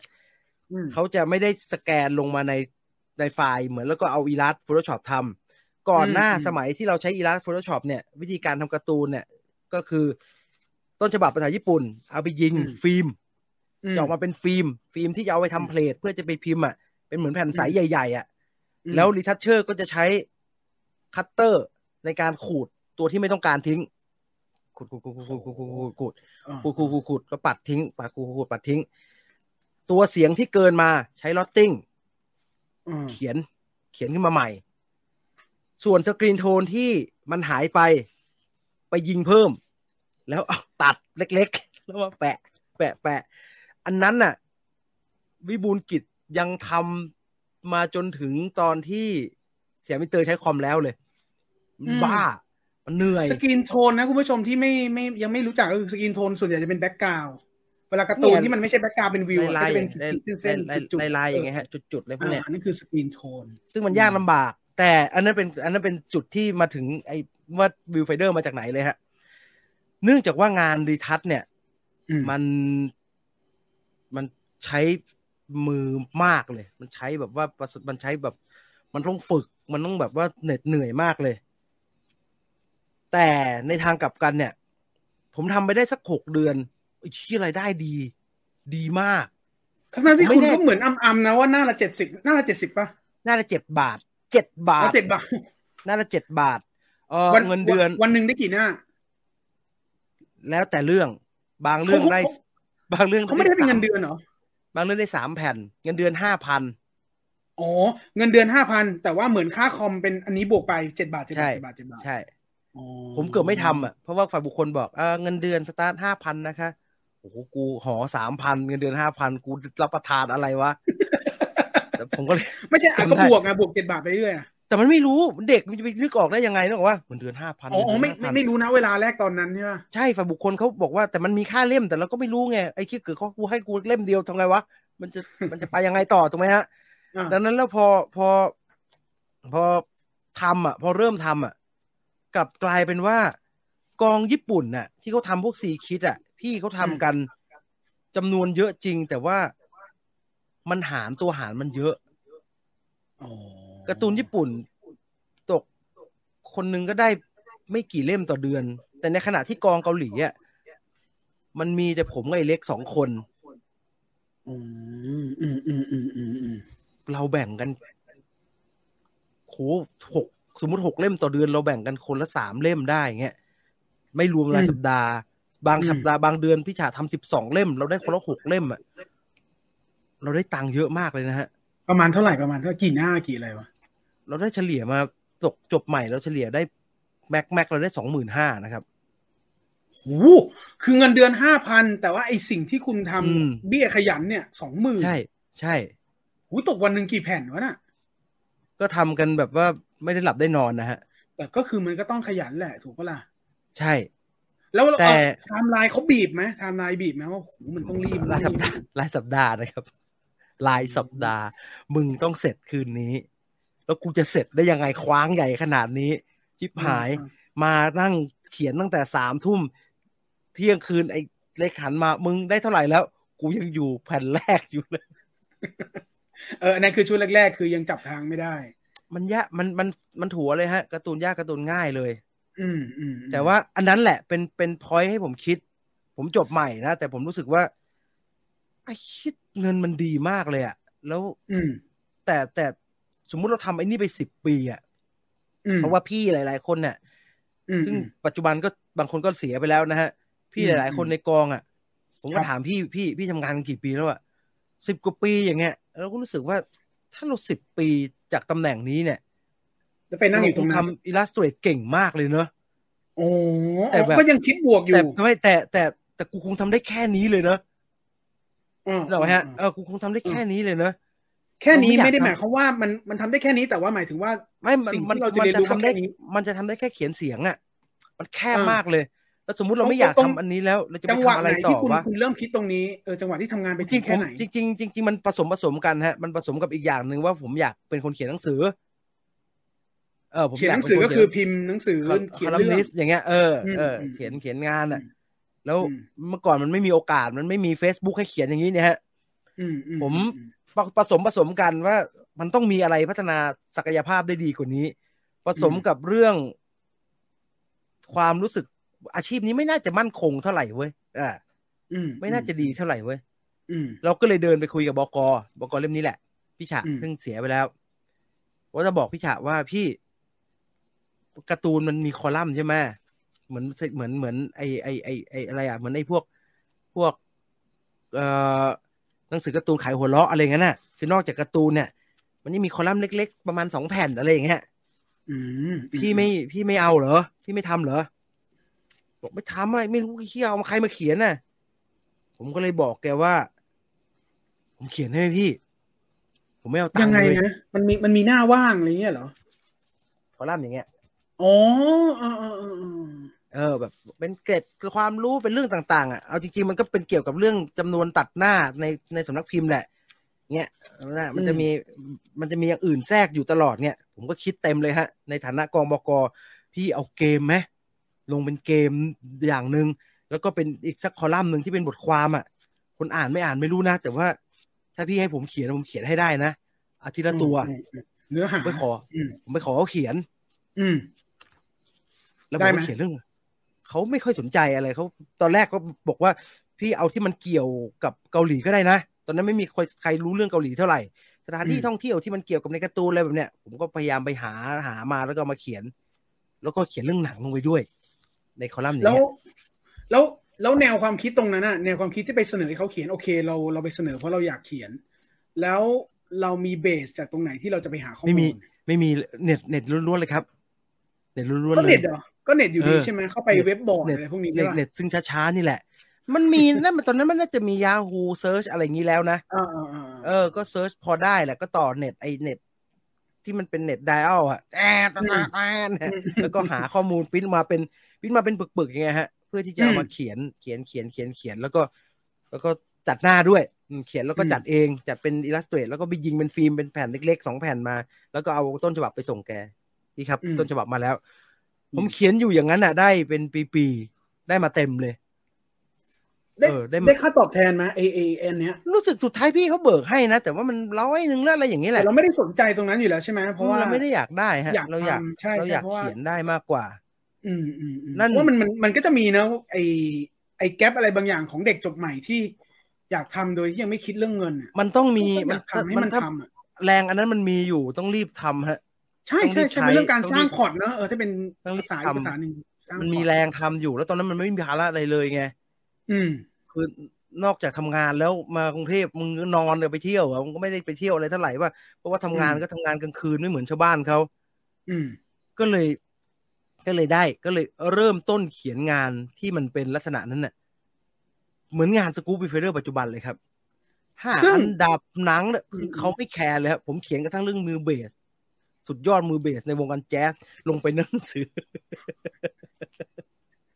คือตอนนั้นสนใจเรื่องอะไรอยู่ก็เขียนเรื่องนั้นนะฮะอ๋อไอส่วนนี้ใช่ไหมที่คุณเล่าให้ฟังเนี่ยมันคือรากบางอย่างที่ฝังไว้นานแล้วที่มาทำวีเฟเดอร์ทุกวันนี้มันคือจุดที่เป็นจุดเริ่มต้นในการเขียนก้อนสกู๊ปตัวหนึ่งขึ้นมามันคือจุดเริ่มต้นในการเขียนก้อนสกู๊ปตัวหนึ่งขึ้นมาในมีเดียใดมีเดียหนึ่งที่แรกสุดก็น่าจะเป็นที่นี่แหละฮะในการ์ตูนนี่แหละซึ่งมันไม่รู้ฟีดแบ็กเลยเอาอย่างนี้มันไม่รู้เลยมีคนอ่านไหมมีใครสนใจไหมแม่งไม่ได้เกี่ยวกับการ์ตูนเลยแรกๆอาจจะเกี่ยวแต่หลังๆพอมันไม่เกี่ยวแล้วก็ต้องไปเป็นอย่างอื่นแล้วอะไรแบบเนี้ยแต่มันได้เริ่มวีเฟเดอร์ออริจินเลยแต่มันได้เริ่มเขียนครับแล้วมันได้เริ่มเขียนแบบพอมันเขียนลงรายสัปดาห์เนี่ยคุณไม่มีคำว่าคุณมีน้ำหน้าไปขอเขาเขียนแล้วเนี่ยมันไม่มีคำว่าพี่สัปดาห์นี้ผมไม่ลงนะครับผมเขียนไม่ทันมันไม่มีเลยฮะไม่ได้ต้องทำรีทัชไอที่บอกมาน่ะ6 เล่มต่อเดือน6 เล่มต่อวีคคือครึ่งเดือนก็ต้องทำให้เสร็จแล้วก็ต้องแบ่งเวลามาเขียนหาเนี่ยซึ่งแบบได้ตังค์น้อยหรือไม่ได้ตังค์ก็ไม่รู้จำไม่ได้แล้วก็ต้องทำอยู่ดีฮะแต่มันไม่มีความรู้สึกไงว่าแบบกูหาเรื่องที่ผายเลยทำไมวะเนี่ยมันก็เลยไปกลายเป็นจุดเริ่มครับที่ทำให้สุดท้ายได้เขียนไอเนี่ยเขียนอะไรสักอย่างเนี่ยออกมาอย่างเป็นเรื่องเป็นราวแล้วไองานเขียนอะไรสักอย่างเป็นเรื่องเป็นราวนี่แหละมันก็เลยพาเราไปสู่การผลิตมีเดียอื่นๆได้มันก็เลยพาเราไปสู่งานอื่นๆได้เพราะว่าพอทำไอเนี่ยไปได้สักพักนึงเนี่ยผมน่าจะรีทัชการ์ตูนไปได้สัก2 ปีมั้งผมเริ่มรู้สึกว่ากูอยากทำอย่างอื่นละคือไอ้คือถ้างานในสยามอินเตอร์เนี่ย2 ปีเนี่ย2 ปีนะน่าจะ2 ปีเนี่ยรวมตั้งแต่เริ่มแล้วก็เขียนไอ้คอลัมน์นี้ด้วยใช่ก็คือ2 ปีนี้ใช่มีอีกไหมมีอยู่ไหมไอ้ที่งานเขียนตัวนี้มีป่ะนอกจากเล่มนี้คือเล่มนี้เป็นงานมีเป็นฟิล์มด้วยทั้งใบนะเฮ้ยจริงเหรอแต่อยู่ที่เป็นเล่มนี้มีป่ะน่าจะมีนะผมน่าจะเก็บไว้บ้างแต่อยู่ที่ไหนถ้ามีส่งมาให้หน่อยคุณผู้ชมรอติดตามนะเดี๋ยวเราให้ดูวิวเฟเดอร์ออริจินอย่าอ่านเลยเขียนห่วยมากเลยโอ้โหใครเขาจะไปว่าอะไรคุณจีนมันกี่ปีมาแล้วไอ้บ้าเขียนห่วยมากเขียนกลับไปอ่านแล้วแบบกูเขียนที่แล้วเขียนห่วยมากเลยใครอยากดูพิมพ์ว่าอยากดูแหละครับถ้ามีคำว่าอยากดูเกิน5 คอมเมนต์คุณจีนจะไปหามาให้สิ่งที่น่าสนใจเนี่ยคือพอทำไอเนี่ยพอเขียนคอลัมน์เสร็จเนี่ยพอเขียนจนรู้สึกว่าตัวเองเขียนได้เยอะมากแล้วเนี่ยก็เลยขยับขยายฮะรู้สึกว่าไม่เอาละแค่ทำการ์ตูนอยู่อย่างเดียวไม่ได้ละเราต้องขยายใช่ไหมไปในทางที่มันกว้างกว่านี้แต่จริงๆอาจจะเป็นวิธีคิดที่คล้ายกันนะครับก็คือสำหรับน้องๆนะฮะน้องๆที่แต่ไม่ต้องทำตามนะคือวิธีของคุณจริงกับผมคล้ายกันอย่างหนึ่งคือไปทำงานที่ใดสักที่หนึ่งในช่วงจบใหม่แล้วพอถึงจุดหนึ่งที่ทำไปแล้วอ่ะเราจะมองตำแหน่งเดียวกับเราที่เขาโตไป5 ปี 10 ปีอ่ะเราจะเห็นตัวเองว่าถ้าเรายังอยู่แล้ว5 ปี 10 ปีมันอยู่แบบนั้นนะคือเราไม่ได้บอกว่าพี่เขาไม่แบบไม่เจริญก้าวหน้านะครับไม่แต่ว่าแค่เราคิดว่าเราอยากจะไปลองอย่างอื่นมากกว่าใช่เราไม่ได้อยากอยู่ตรงนี้ตลอดไปปัญหาของการไปลองอย่างอื่นเนี่ยอยากดูเยอะมากเลยนะครับเดี๋ยวถ้ากลับเชียงใหม่เดี๋ยวจะไปลื้อออกมาให้ดูแล้วกันนะฮะคิดว่าน่าจะมีแหละผมเก็บฟิล์มมันไว้บางอันเพราะว่าเก็บไว้ทำไมก็ไม่รู้มันไอการเก็บฟิล์มมันถูกต้องเมื่อวานมันออริจินอลเนี่ยคุณไปขโมยมาถูกเพราะว่ามันยิงมาแล้วมันผิดพี่ฉะเขาบอกว่ามึงพิมพ์ผิดมึงรีบยิงฟิล์มทำไมเนี่ยสัตว์ไปแก้ก่อนให้กูขูดตรงนี้แล้วมาแปะแบบโบราณหรือไงครับพี่มันรีบกลัวไม่ทันก็เลยมีฟิล์มโอ้ยฟิล์มสยามอินเตอร์เยอะแยะฮะมันมีอะไรสีเขียวบ้างไม่มีอะไรสักอย่างอ่ะกูจะเอาอะไรออกมาก็ได้ฮะผมเอาต้นฉบับกลับบ้านอ่ะผมเอาต้นฉบับกลับบ้านอ่ะผมเอากลับมานิทัศน์ต่อที่บ้านอ่ะเพราะว่ามันทำไม่ทันอ่ะผมก็กลับมานั่งทำที่บ้านนะคอมที่บ้านอ่ะก็ช้าแต่ว่าอย่างไรก็ตามพอบอกว่าจะต้องหางานอื่นทำอ่ะมันไม่ง่ายนะฮะมันไม่ใช่แบบว่าทำงานทีวีดีกว่า ใครเขาจะรับวะเป็นรีทัชเชอร์อ่ะใคร เพราะ เขา ปัญ จะ หา ไปรับ เนี่ยปัญหามันเหมือนตั้งแต่ตอนเรียนมันไม่มีใครแนะแนว และยิ่งพอมาจบ มันไม่ มาเป็นเด็กที่มันนั่งทำงานเนี่ย เราไม่รู้เป้าจะไปยังไงต่อ แต่เพียงแค่ว่าที่เราทำเนี้ยถ้าพูดแบบไอ้นี่หน่อยก็คือเหมือนสุดขอบแล้วอะเอ้ยกูอิ่มกับตรงนี้แต่แล้วกูจะไปยังไงต่อแต่กูไม่ได้อยากทำตรงนี้ใช่ไหมมันก็ต้องลองไปเรื่อยนะฮะตอนนั้นเงินโอ้โหเงินเฟ้อมากเลยนั่นเป็นข้อดีพอเงินเฟ้อเนี่ยเราเก็บได้ประมาณนึงผมมีข้อดีคือผมเก็บเงินใช้ได้ผมไม่ฟุ่มเฟือยพอเราเก็บเงินได้เราเสี่ยงได้คืออะไรผมไปหางานใหม่แต่ปัญหาคือเขาไม่อันนี้เป็นจุดสำคัญอันนึงฮะมันไม่มีใครรับฮะไม่มีใครรับแล้วคำว่าไปหางานใหม่ของคุณเนี่ยตอนนั้นคุณคิดอะไรนี่แหละสมัครเหมือนเดิมเลยฮะเนี่ยอะไรงานอะไรงานแนวไหนอะไรหรือโจทย์เดิมคือกูทำอะไรเป็นกูเห็นตรงไหนที่มันมีตำแหน่งที่กูทำเป็นกูเอาเลยใช่อะไรอันไหนน่าสนใจอันนี้จะอันนี้จะน่าสนใจกว่าอันนี้จะเป็นอยู่ในฝั่งน่าสนใจกว่าไม่ใช่อะไรก็ได้ละแล้วมันจะเอียงมาทางงานสื่อสารมวลชนแต่เป็นพวกบริษัท PR งานแมกกาซีนนี่เคยสมัครในตึกเดียวกันนะฮะอยู่สยามอินเตอร์นะโดดขึ้นไปคุยกับ Music Express อ่ะเพื่อที่จะไปทำงานกับเขาอ่ะอยู่ขึ้นไปแค่2 ชั้นอ่ะเพราะว่ามีคนเขาบอกว่ากูเห็นมึงหาแต่งาน Express เขารับคนอยู่อ่ะมึงไปคุยกับพี่เขาก่อนแม่คนผมสนิทผมเคยทำงานกับเขาผมเคยไปช่วยเขาทำคอนเสิร์ตแล้วก็ได้ก็ขึ้นไปคุยแต่ว่าจังหวะมันไม่ได้มันมาได้งานทีวีก่อนก็เลยไม่ได้ทำงาน Express จริงๆยุคนั้นเนี่ยงานอีเวนต์โคตรเยอะเลยเนอะที่สมัครงานอีเวนต์บริษัทอีเวนต์เยอะมากแล้วสมัยนั้นเนี่ยตำแหน่งอีเวนต์โคตรเยอะเลยผมเคยฝึกงานอีเวนต์แล้วผมรู้สึกว่าผมไม่ได้ว่ะไม่ได้ผมไม่ชอบผมเคยไปสมัครแล้วแบบผมไม่ได้ผมไม่ชอบท้ายที่สุดแล้วเจอประกาศในน่าจะในหนังสือหรือในเว็บเล็กๆนี่แหละเป็นบริษัทเป็นงานช่อง3แต่เป็นบริษัทชื่อ TVB ฮ่องกงอ่ะ TVB 3 Network ซึ่งรู้จักอยู่แล้วแหละรู้จักคำว่า TVB รู้จักแต่ TVB กับรู้จักช่อง3 BEC แต่ไอ้ที่ TVB แล้วมี BEC ที่มันหาแล้วมาทำอะไรวะเขารับตำแหน่งอะไรตอนนั้นน่ะ Creative ตอนนั้นเราเห็นคำว่า Creative ของที่นี่ไว้ยังไงไม่รู้เรื่องเลยฮะไม่รู้เลยใช่ไหมไม่รู้เลยว่า Creative รายการทีวีทำอะไรจริงสมัยก่อนเนี่ยสมัครงานเนี่ยคำว่า Creative เต็มไปหมดทุกบริษัทเลยแต่สมัครแล้วพอสมัครเนี่ยก็ไปสัมภาษณ์แล้วก็ถ้าทางเขาอยากได้คนมีประสบการณ์นี่ปัญหาใหญ่แล้วคุยกับเขาคุยกับพี่เอเป็นโปรดิวเซอร์สิ่งที่ได้รับข้อเสนอในวันนั้นก็คืองั้นฟรีแลนซ์ไหมน่าสนใจเพราะว่าผมว่างกลางวันอันนี้ลาออกยังไม่ออกผมมีแต้มต่อผมว่างกลางวันผมทำงานการ์ตูนเนี่ยผมทำกลางคืนผมทำ3 ทุ่มออกตี 5ฉะนั้นกลางวันของผมทำอะไรก็ได้ถ้าเป็นฟรีแลนซ์ก็น่าสนใจฟรีแลนซ์คือเข้า3 วันต่อสัปดาห์ได้เงินเดือนเท่าไหร่วะ3,000 หรือ 5,000 นี่แหละมันน้อยนักวะแถวๆนี้แหละแต่เป็นฟรีแลนซ์ก็ราคานี้แหละแต่เป็นฟรีแลนซ์เข้าแค่3 วันเพราะว่าเขาไม่ได้เอาเข้ามาผลิตรายการหลักเขาเอาเข้ามาผลิตรายการที่เป็นรายการพิเศษของบริษัทแล้วก็ไม่เป็นเลยนะพี่ไม่เป็นไรลองดูพี่เขาใจกว้างนะคือไม่เป็นว่ะไม่แล้วเขาเห็นอะไรคุณเอาพอร์ตอะไรไปยื่นทุกอย่างที่มีในชีวิตจริงแต่ตอนนั้นมันขุดมาหมดเลยเนาะทุกอย่างที่มีในชีวิตเขียนเสียงให้เขาดูบนกระดานนะฮะตอนสมัครงานอ่ะผมเขียนเสียงเป็นครับพี่ผมเขียนให้ดูเขียนคว้างแม่งตัวใหญ่เต็มห้องประชุมเลยดีเยี่ยมได้ทำแต่ผมว่าอันนี้เป็นจุดสำคัญครั้งหนึ่งเพราะว่าสุดท้ายผมทำทีวีอยู่6 เดือนโดยควบกับทำการ์ตูนด้วยแล้วผมหนุกมากทำรายการทีวีผมรู้สึกว่านี่คือสิ่งที่เราตามหาอยู่ First Job ของ TVB เขาให้ทำอะไรพี่ให้ทำอะไรเขียนสคริปต์เหรอเขียนรายการจำได้ไหมงานแรกคือเขาออกต้นฉบับไปดูก่อนเขียนรายการเขียน proposal รายการ proposal รายการใหม่ใช่เฮ้ยเขาอยากได้ประมาณเขาก็บรีฟแค่เขาอยากได้รายการเบื้องหลังรายการเบื้องหลังละครทีวีเรื่องนี้ทำอะไรดีวะมึงเขียนมาสิผมก็เขียนมาโหอลังการแล้วคุณมี reference ยังไง ไม่มีไปเรื่อยเลยไปเรื่อยเลคือไปยเรื่อยใช่แต่ว่าหมายถึงว่าเอาตรงไหนออกมามั่งอ่ะมาเนี่ยคิดอะไรออกเนี่ยก็นึกหลับตาแล้วรายการนี้มันจะควรจะเป็นยังไงเขียนมันออกมาให้จนเขาให้เขาอ่านแล้วเขาเข้าใจอะว่ามันจะต้องเป็นยังไงอะผมไม่มีผมมีข้อดีคือผมไม่รู้สึกว่ามันต้องเป็นแบบไหน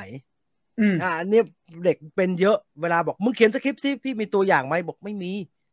ไม่เห็นต้องมีเลยผมเป็นคนแบบนั้นเพราะผมรู้สึกว่าไม่เห็นต้องมีตัวอย่างเลยมึงอยากให้มันเป็นยังไงก็เขียนอย่างนั้นอ่ะมึงคิดว่าตรงนี้ต้องมีขีดก็ขีดตรงนี้ไม่ต้องมีขีดก็ไม่ต้องมีขีดมันเป็นเราเขียนอ่ะคือสิ่งสำคัญคือมันจะต้องสื่อสารให้คนรู้ใช่ไหมยังไงก็ได้คือแต่ว่าโปรดิวเซอร์อ่านต้องเข้าใจว่าอ๋อรายการมันจะหน้าตาเป็นแบบนี้อย่างนั้นอ่ะแล้วก็เริ่มทำปัญหาใหญ่คือทำทีวีหนุกออกกองถ่ายเบื้องหลังทำรายการโอ้โหมันใหม่มากหนุกจนเขาจ้าง3 วันแต่ทำ5 วันเลยหนุกเข้าทุกวันเลยไม่สนใจเข้าแต่ไม่ไหวทำไมไม่ได้นอน6 เดือนคือเป็นสิ่งที่ผมกำลังจะถามแต่ว่าดูซิมันจะไปยังไงต่อวะไม่ได้นอน6 เดือนนอนบนรถเมล์ไม่ได้นอนเลยเพราะจริงวิธีคิดเมื่อกี้ใครๆก็สงสัยว่ามีแต้มแต่ตอนนั้นมันคือวิธีคิดของเด็กจบใหม่ในยุคนั้นจริงๆนะครับที่ไม่ได้มีคืออยากจะทำอะไรบางอย่างที่คือคิดแค่นี้ว่ากูว่างกูทำงานตอนดึกกูว่างตอนเช้าฉะนั้นกูทำอะไรได้อีกคิดแค่นี้จริงๆนะครับณเวลานั้นพอสตาร์ทจริงๆแล้วเนี่ยโอ้โหแม่งไม่ใช่เล่นๆเว้ยไม่ใช่เล่นๆแต่ว่าเอาจริงๆแล้วมันไม่มีอันไหนไม่หนุกฮะผมว่าไอสังคมที่การ์ตูนก็สนุกเหลือเกินไม่ใช่แค่การรีทัชนะฮะรีทัชแม่งไม่หนุกหรอกรีทัชแม่งหมายถึงว่ามิตรภาพความสัมพันธ์จะสนุกเหลือเกินโอ้พี่ที่การ์ตูนสนุกเหลือเกินสนุกขโมยข้าวอะไรสนุกโอ้พี่กุ้งเสียไปแล้วด้วยที่เอาข้าวไปกินอ่ะเพิ่งจะเสียไปปีที่แล้วเนี่ยสนุกมันอยู่กันแบบแล้วทีเนี้ยพอมาถึงจุดว่าไอ้เชี่ยกูไม่ไหวแล้วว่ะนั่นคือทำทีวีไปแล้ว6 เดือนแล้วทำเดือน6 เดือนเข้าโรงพยาบาลไปรอบนึงฮะหาหมอรอบเพราะว่าไม่ไหวสภาพบ้านหมุนตอนนั้นมันไม่ได้บ้านหมุนมันเป็นรวนไปหมดเลยฮะแต่อาจจะอายุยังไม่มากนักก็พอทนได้นะแต่ว่าไม่ได้นอนเลยนะฮะนอนแค่เสาร์อาทิตย์อ่ะวันธรรมดานอนบนรถเมล์อย่างเดียวอ่ะเอานอนที่การ์ตูนลูกมันจะเป็นแบบนี้ผมไปทำงานทีวีผมไม่ทำงานทีวีเช้าเลิกงานทีวีประมาณทุ่มแต่ว่าหลังจากนั้นก็นั่งรถเมล์มาที่การ์ตูนระหว่างแก๊ปนั่นก็หลับแต่ตอนเย็นหลับไม่ค่อยได้เพราะว่ายืนก็ทำการ์ตูนต่อผมจะทำได้แม็กซ์สุดประมาณ3 ตี 4แล้วก็นอนประมาณ2-3 ชั่วโมงที่นอนบนกล่องเพจจำได้นอนบนกล่องที่เอาไว้พิมพ์เพจ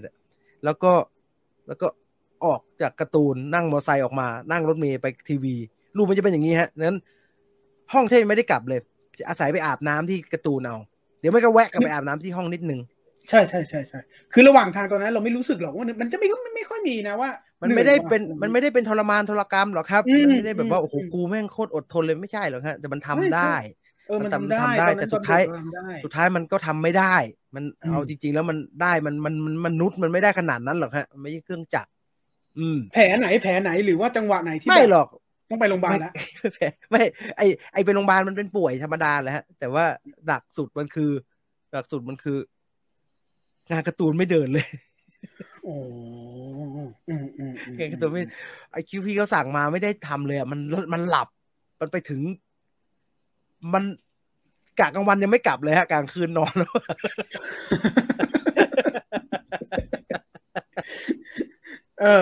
เพราะว่างานทีวีอ่ะมันไม่ได้ไปนั่งทีวีนั่งโต๊ะเขียนนึกออกไหมฮะมันออกกองโคตรเหนื่อยเลยแล้วบางกองก็นัดเช้าแบบ6 โมงตี 5อย่างเงี้ยเพื่อจะไปรอถ่ายที่หัวลำโพงเพราะพวกเขาถ่ายทำเบื้องหลังละครกันอย่างเงี้ย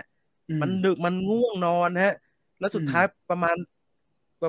1-2 เดือนท้ายเนี่ยมันไม่ได้งานเลยการ์ตูนอ่ะไม่ได้งานเลยคำว่าไม่ได้คือไม่ได้เลยนะฮะคือเข้าการ์ตูนไปเพื่อไปนอนไปไอ้สัตว์มึงมานอนไงเนี่ยไม่เห็นทำหาเลยผมไม่ไหวพี่ผมไม่ได้นอนเลยก็ลากเพลงกล่องเพจมาแล้วก็ไปหลับแล้วก็ตื่นสายด้วยบางทีตื่นแล้วก็มันพังเดี๋ยวมันจะเสียทั้ง2 ฝั่งก็เลยตัดสินใจใหม่มันก็ต้องไปบอกเขาว่าบอกว่างั้น งั้นก็ขอทำทีวีอย่างเดียวแล้วกันแล้วมาบอกที่ทีวีว่าพี่รับผมเป็นประจำได้ไหมครับก็ได้จากผมนึกออกแล้วฟรีแลนซ์ก็พอได้อยู่คุณคิดดูว่าเงินตอนนั้นน่ะมันจะสะพัดขนาดไหนการ์ตูนได้ 25,000 ได้ฟรีแลนซ์อีก 6,000 เดือนนึงผมทำได้ 30,000 น่ะ30,000 กว่าแล้วจาก 30,000 บางกะปินี่ว่าตอนนั้นใช่ป่ะจาก 30,000 กว่าเนี่ยเพื่อไปขอทำทีวีอ่ะพี่เขาบอกว่าให้มึงได้เต็มที่ 12,000 นะโหเยอะแต่เยอะนะตอนนั้นแต่ว่ามันหดเลยเนาะมันหด 12,000 ถือว่าเยอะนะแต่หด 12,000 นะแต่เราโชคดีที่ว่าไอ้ 20,000 ทุกเดือนเนี่ยเราไม่ได้ใช้หมดอยู่แล้วผมเก็บเยอะฮะก็ไม่เยอะนะช่วงนั้นก็เอาไปใช้เชงเม้งอยู่พอสมควรนะใช้เรื่องไม่ดีอ่ะเยอะไปหมดเลยแต่ว่ามันไม่เยอะแต่ไม่ได้ใช้แต่ไม่ได้เยอะจะไม่ได้ใช้เยอะเลอะเทอะเท่าพี่ที่ทีวีบีนะฮะไม่นั้นพี่เขาใช้พี่อะไรก็ไม่รู้ให้เดี๋ยวฟ้องอย่าเว้ยเดี๋ยวฟ้องด้วยพี่คนนี้นี่เฮียเขาใช้อะไรก็ไม่รู้แล้วเฮียเขามาชอบมาบ่นกับผมเว้ยว่าจีนทั้งเงินเก็บกูเยอะเหมือนมึงนะป่านนี้กูสบายชิบหายเลยบอกเฮียแบบเฮียก็ใหญ่เฮียมันมากนะ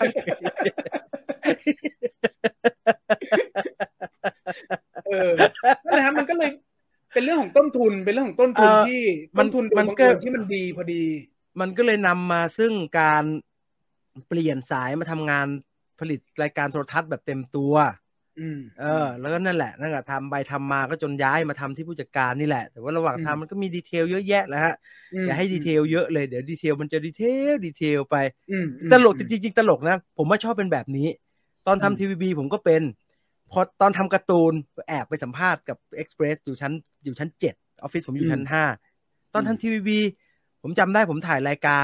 รเพลงไทยที่จะส่งไปฮ่องกงอยู่แล้วก็เขาพักกองน้องพิธีกรเขาไปกินข้าวผมก็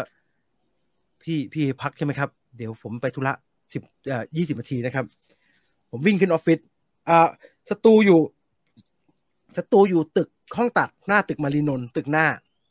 ออฟฟิศผมอยู่ตึกมารีนนท์ข้างหลังพระราม4ผมวิ่งขึ้นออฟฟิศไปเอาพอร์ตที่แอบไว้ในกระเป๋าแล้วก็วิ่งข้ามถนนไปฝั่งตรงข้ามโปรดักชั่นเฮาส์เล็กๆฝั่งตรงข้ามเขาอีดิเตอร์ที่ทำอยู่ด้วยกันน่ะเขาบอกว่ามีคนเขาอยากได้ทีมึงไปทำป่ะผมก็แอบไปทำกับเขาแล้วก็วิ่งไปสัมภาษณ์ได้งานแต่ได้แอบไปสัมภาษณ์งานแล้วก็กลับมาเข้าสตูแล้วก็ได้งานนี้ก็ลาออกจากทีวีบีแล้วพอลาออกจากทีวีบีปุ๊บ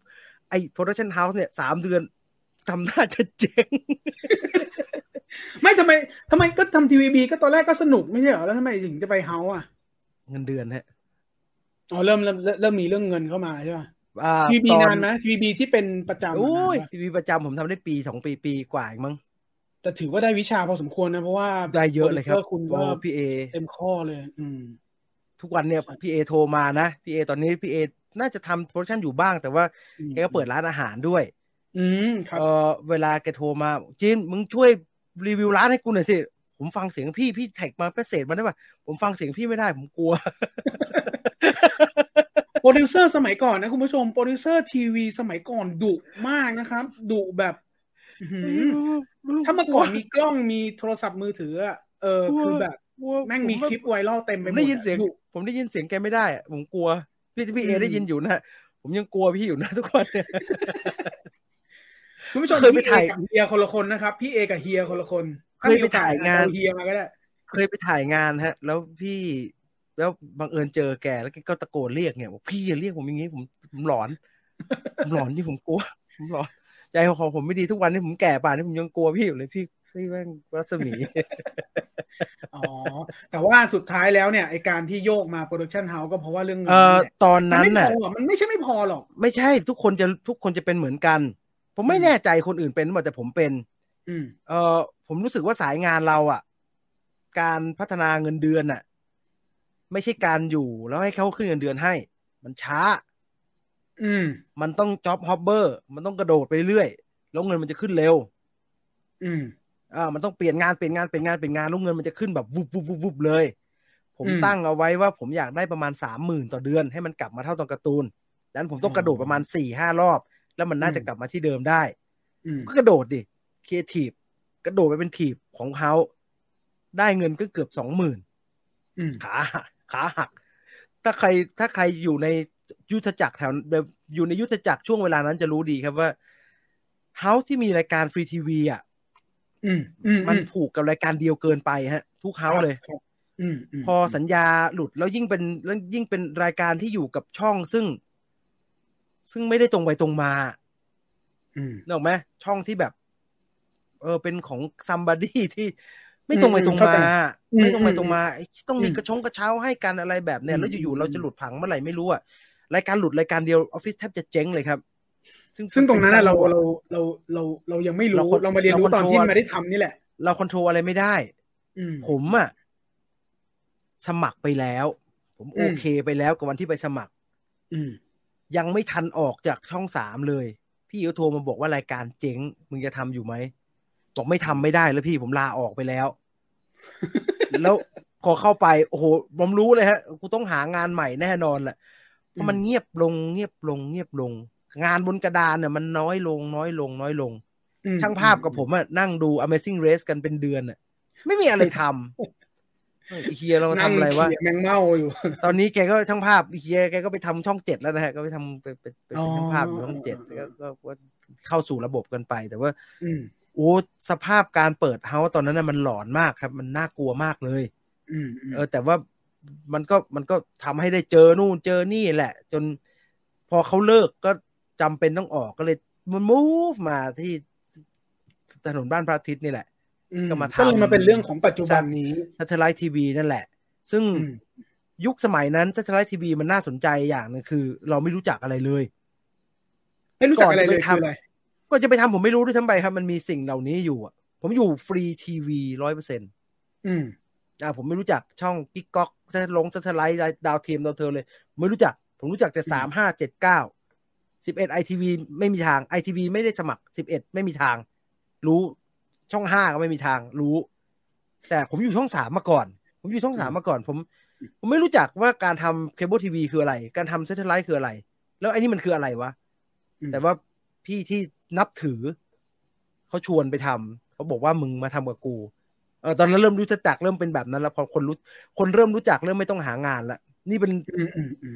มันก็เป็นเรื่องตลกนะยิ่งทำงานนานยิ่งหางานง่ายเนี่ยก็ถูกแล้วแต่ว่าเราต้องทำด้วยไงเราก็ต้องทำให้มันดีไม่ใช่ว่าไปสร้างแต่ขี้ไว้เขาพี่ที่โปรดักชั่นเฮาส์เขาเรียกขึ้นไปนะบอกเฮ้ยมึงคุยกันหน่อยพอขึ้นไปปุ๊บเนี่ยผมพูดคำแรกพี่ผมไม่ต้องทำต่อแล้วใช่ไหมครับ รู้ทางแล้วคนที่ต้องมานั่งบอกว่าโอ้ยไม่เป็นไรพี่สบายเดี๋ยวผมก็หางานใหม่ได้นะผมแล้วสุดท้ายก่อนที่จะนั้นผมก็บอกพี่บีที่เป็นเจ้าของว่าพี่คนที่แม่งต้องเฟลคือผมว่าผมแม่งเป็นคนออกจากงานเพราะว่าแล้วผมมานั่งปอบพี่ในที่อะไรวะเนี่ยแต่ผมก็เห็นใจเขาเพราะว่าตอนที่ทำโปรดักชั่นเฮาส์เนี่ยไม่ใช่แค่เรื่องธุรกิจฮะสันดานผมก็เป็นแบบนี้แล้วคือแบบผมไม่เข้าเลยผมไม่เข้าเลยเพราะว่าผมบอกเจ้าของว่าพี่เน็ตออฟฟิศพี่เฮี้ยเนอะทำงานไม่ได้เลยอะผมเข้าออฟฟิศ3 โมงผมนั่งตื่นเช้ามาทำงานที่บ้านแล้วผมทำงานเสร็จผมก็พริ้นกระดาษนั้นแล้วก็เอางานใส่ฟอปปี้มาที่ออฟฟิศบอกพี่ครับงานที่พี่สั่งเสร็จแล้วนะครับผมไปนะพี่บอกเอามึงจะไปไหนอ่ะผมจะไปฟินต่อ ที่อารีครับแล้วกูก็นั่งรถเมล์ไปทำฟินต่อเขาก็บอกว่ากูว่ามึงก็ไอ้เหี้ยเอ้ยตามใจตัวเองเกิน ฟินตอนนั้นไม่ฟินเกี่ยวกับอะไรตอนนั้นฟินเกี่ยวกับฟินคืองานนอกนะคุณผู้ชมฟินคืองานนอกฟินก็คืองานทูวิชั่นงานพวกฟิลเลอร์ทูวิชั่นงานแบบงานadvertorial ของ True อ่ะบริษัทส่วนใหญ่เราไปทำในส่วนไหนส่วนกราฟิกหรืออะไรทีบกับกราฟิกปนๆกันครับซึ่งยุคเรามันเป็นยุคเป็ดเนอะเป็ด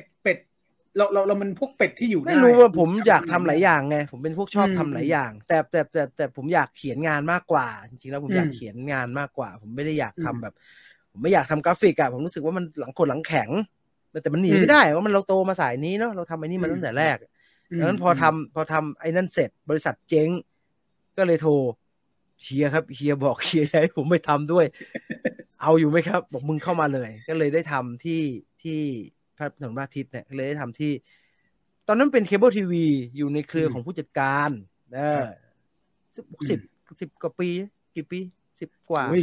48อ่ะปี10โอ้โหนานที่หายเลยนานอีกนิดเดียวจะ20 ปีอีก3 ปี20 ปีคุณอย่านับเยอะงั้นเนี่ยมันรู้สึกแย่รู้สึกแก่ว่ะอีก3 ปีจะ20 ปีนานมากขนาดวิวไฟเดอร์ยัง10 ปีแล้วเลยแล้วก็แต่การมาทำเคเบิลทีวีตอนนั้นเนี่ยผมว่าผมไม่รู้คนอื่นเป็นยังไงว่ะแต่ว่าสำหรับงานเคเบิลทีวีของผมตอนนั้นมันเหมือนคนทำ YouTube ตอนนี้เลยครับใช่อันนี้รู้สึกเหมือนกันผมน่าจะโชคดี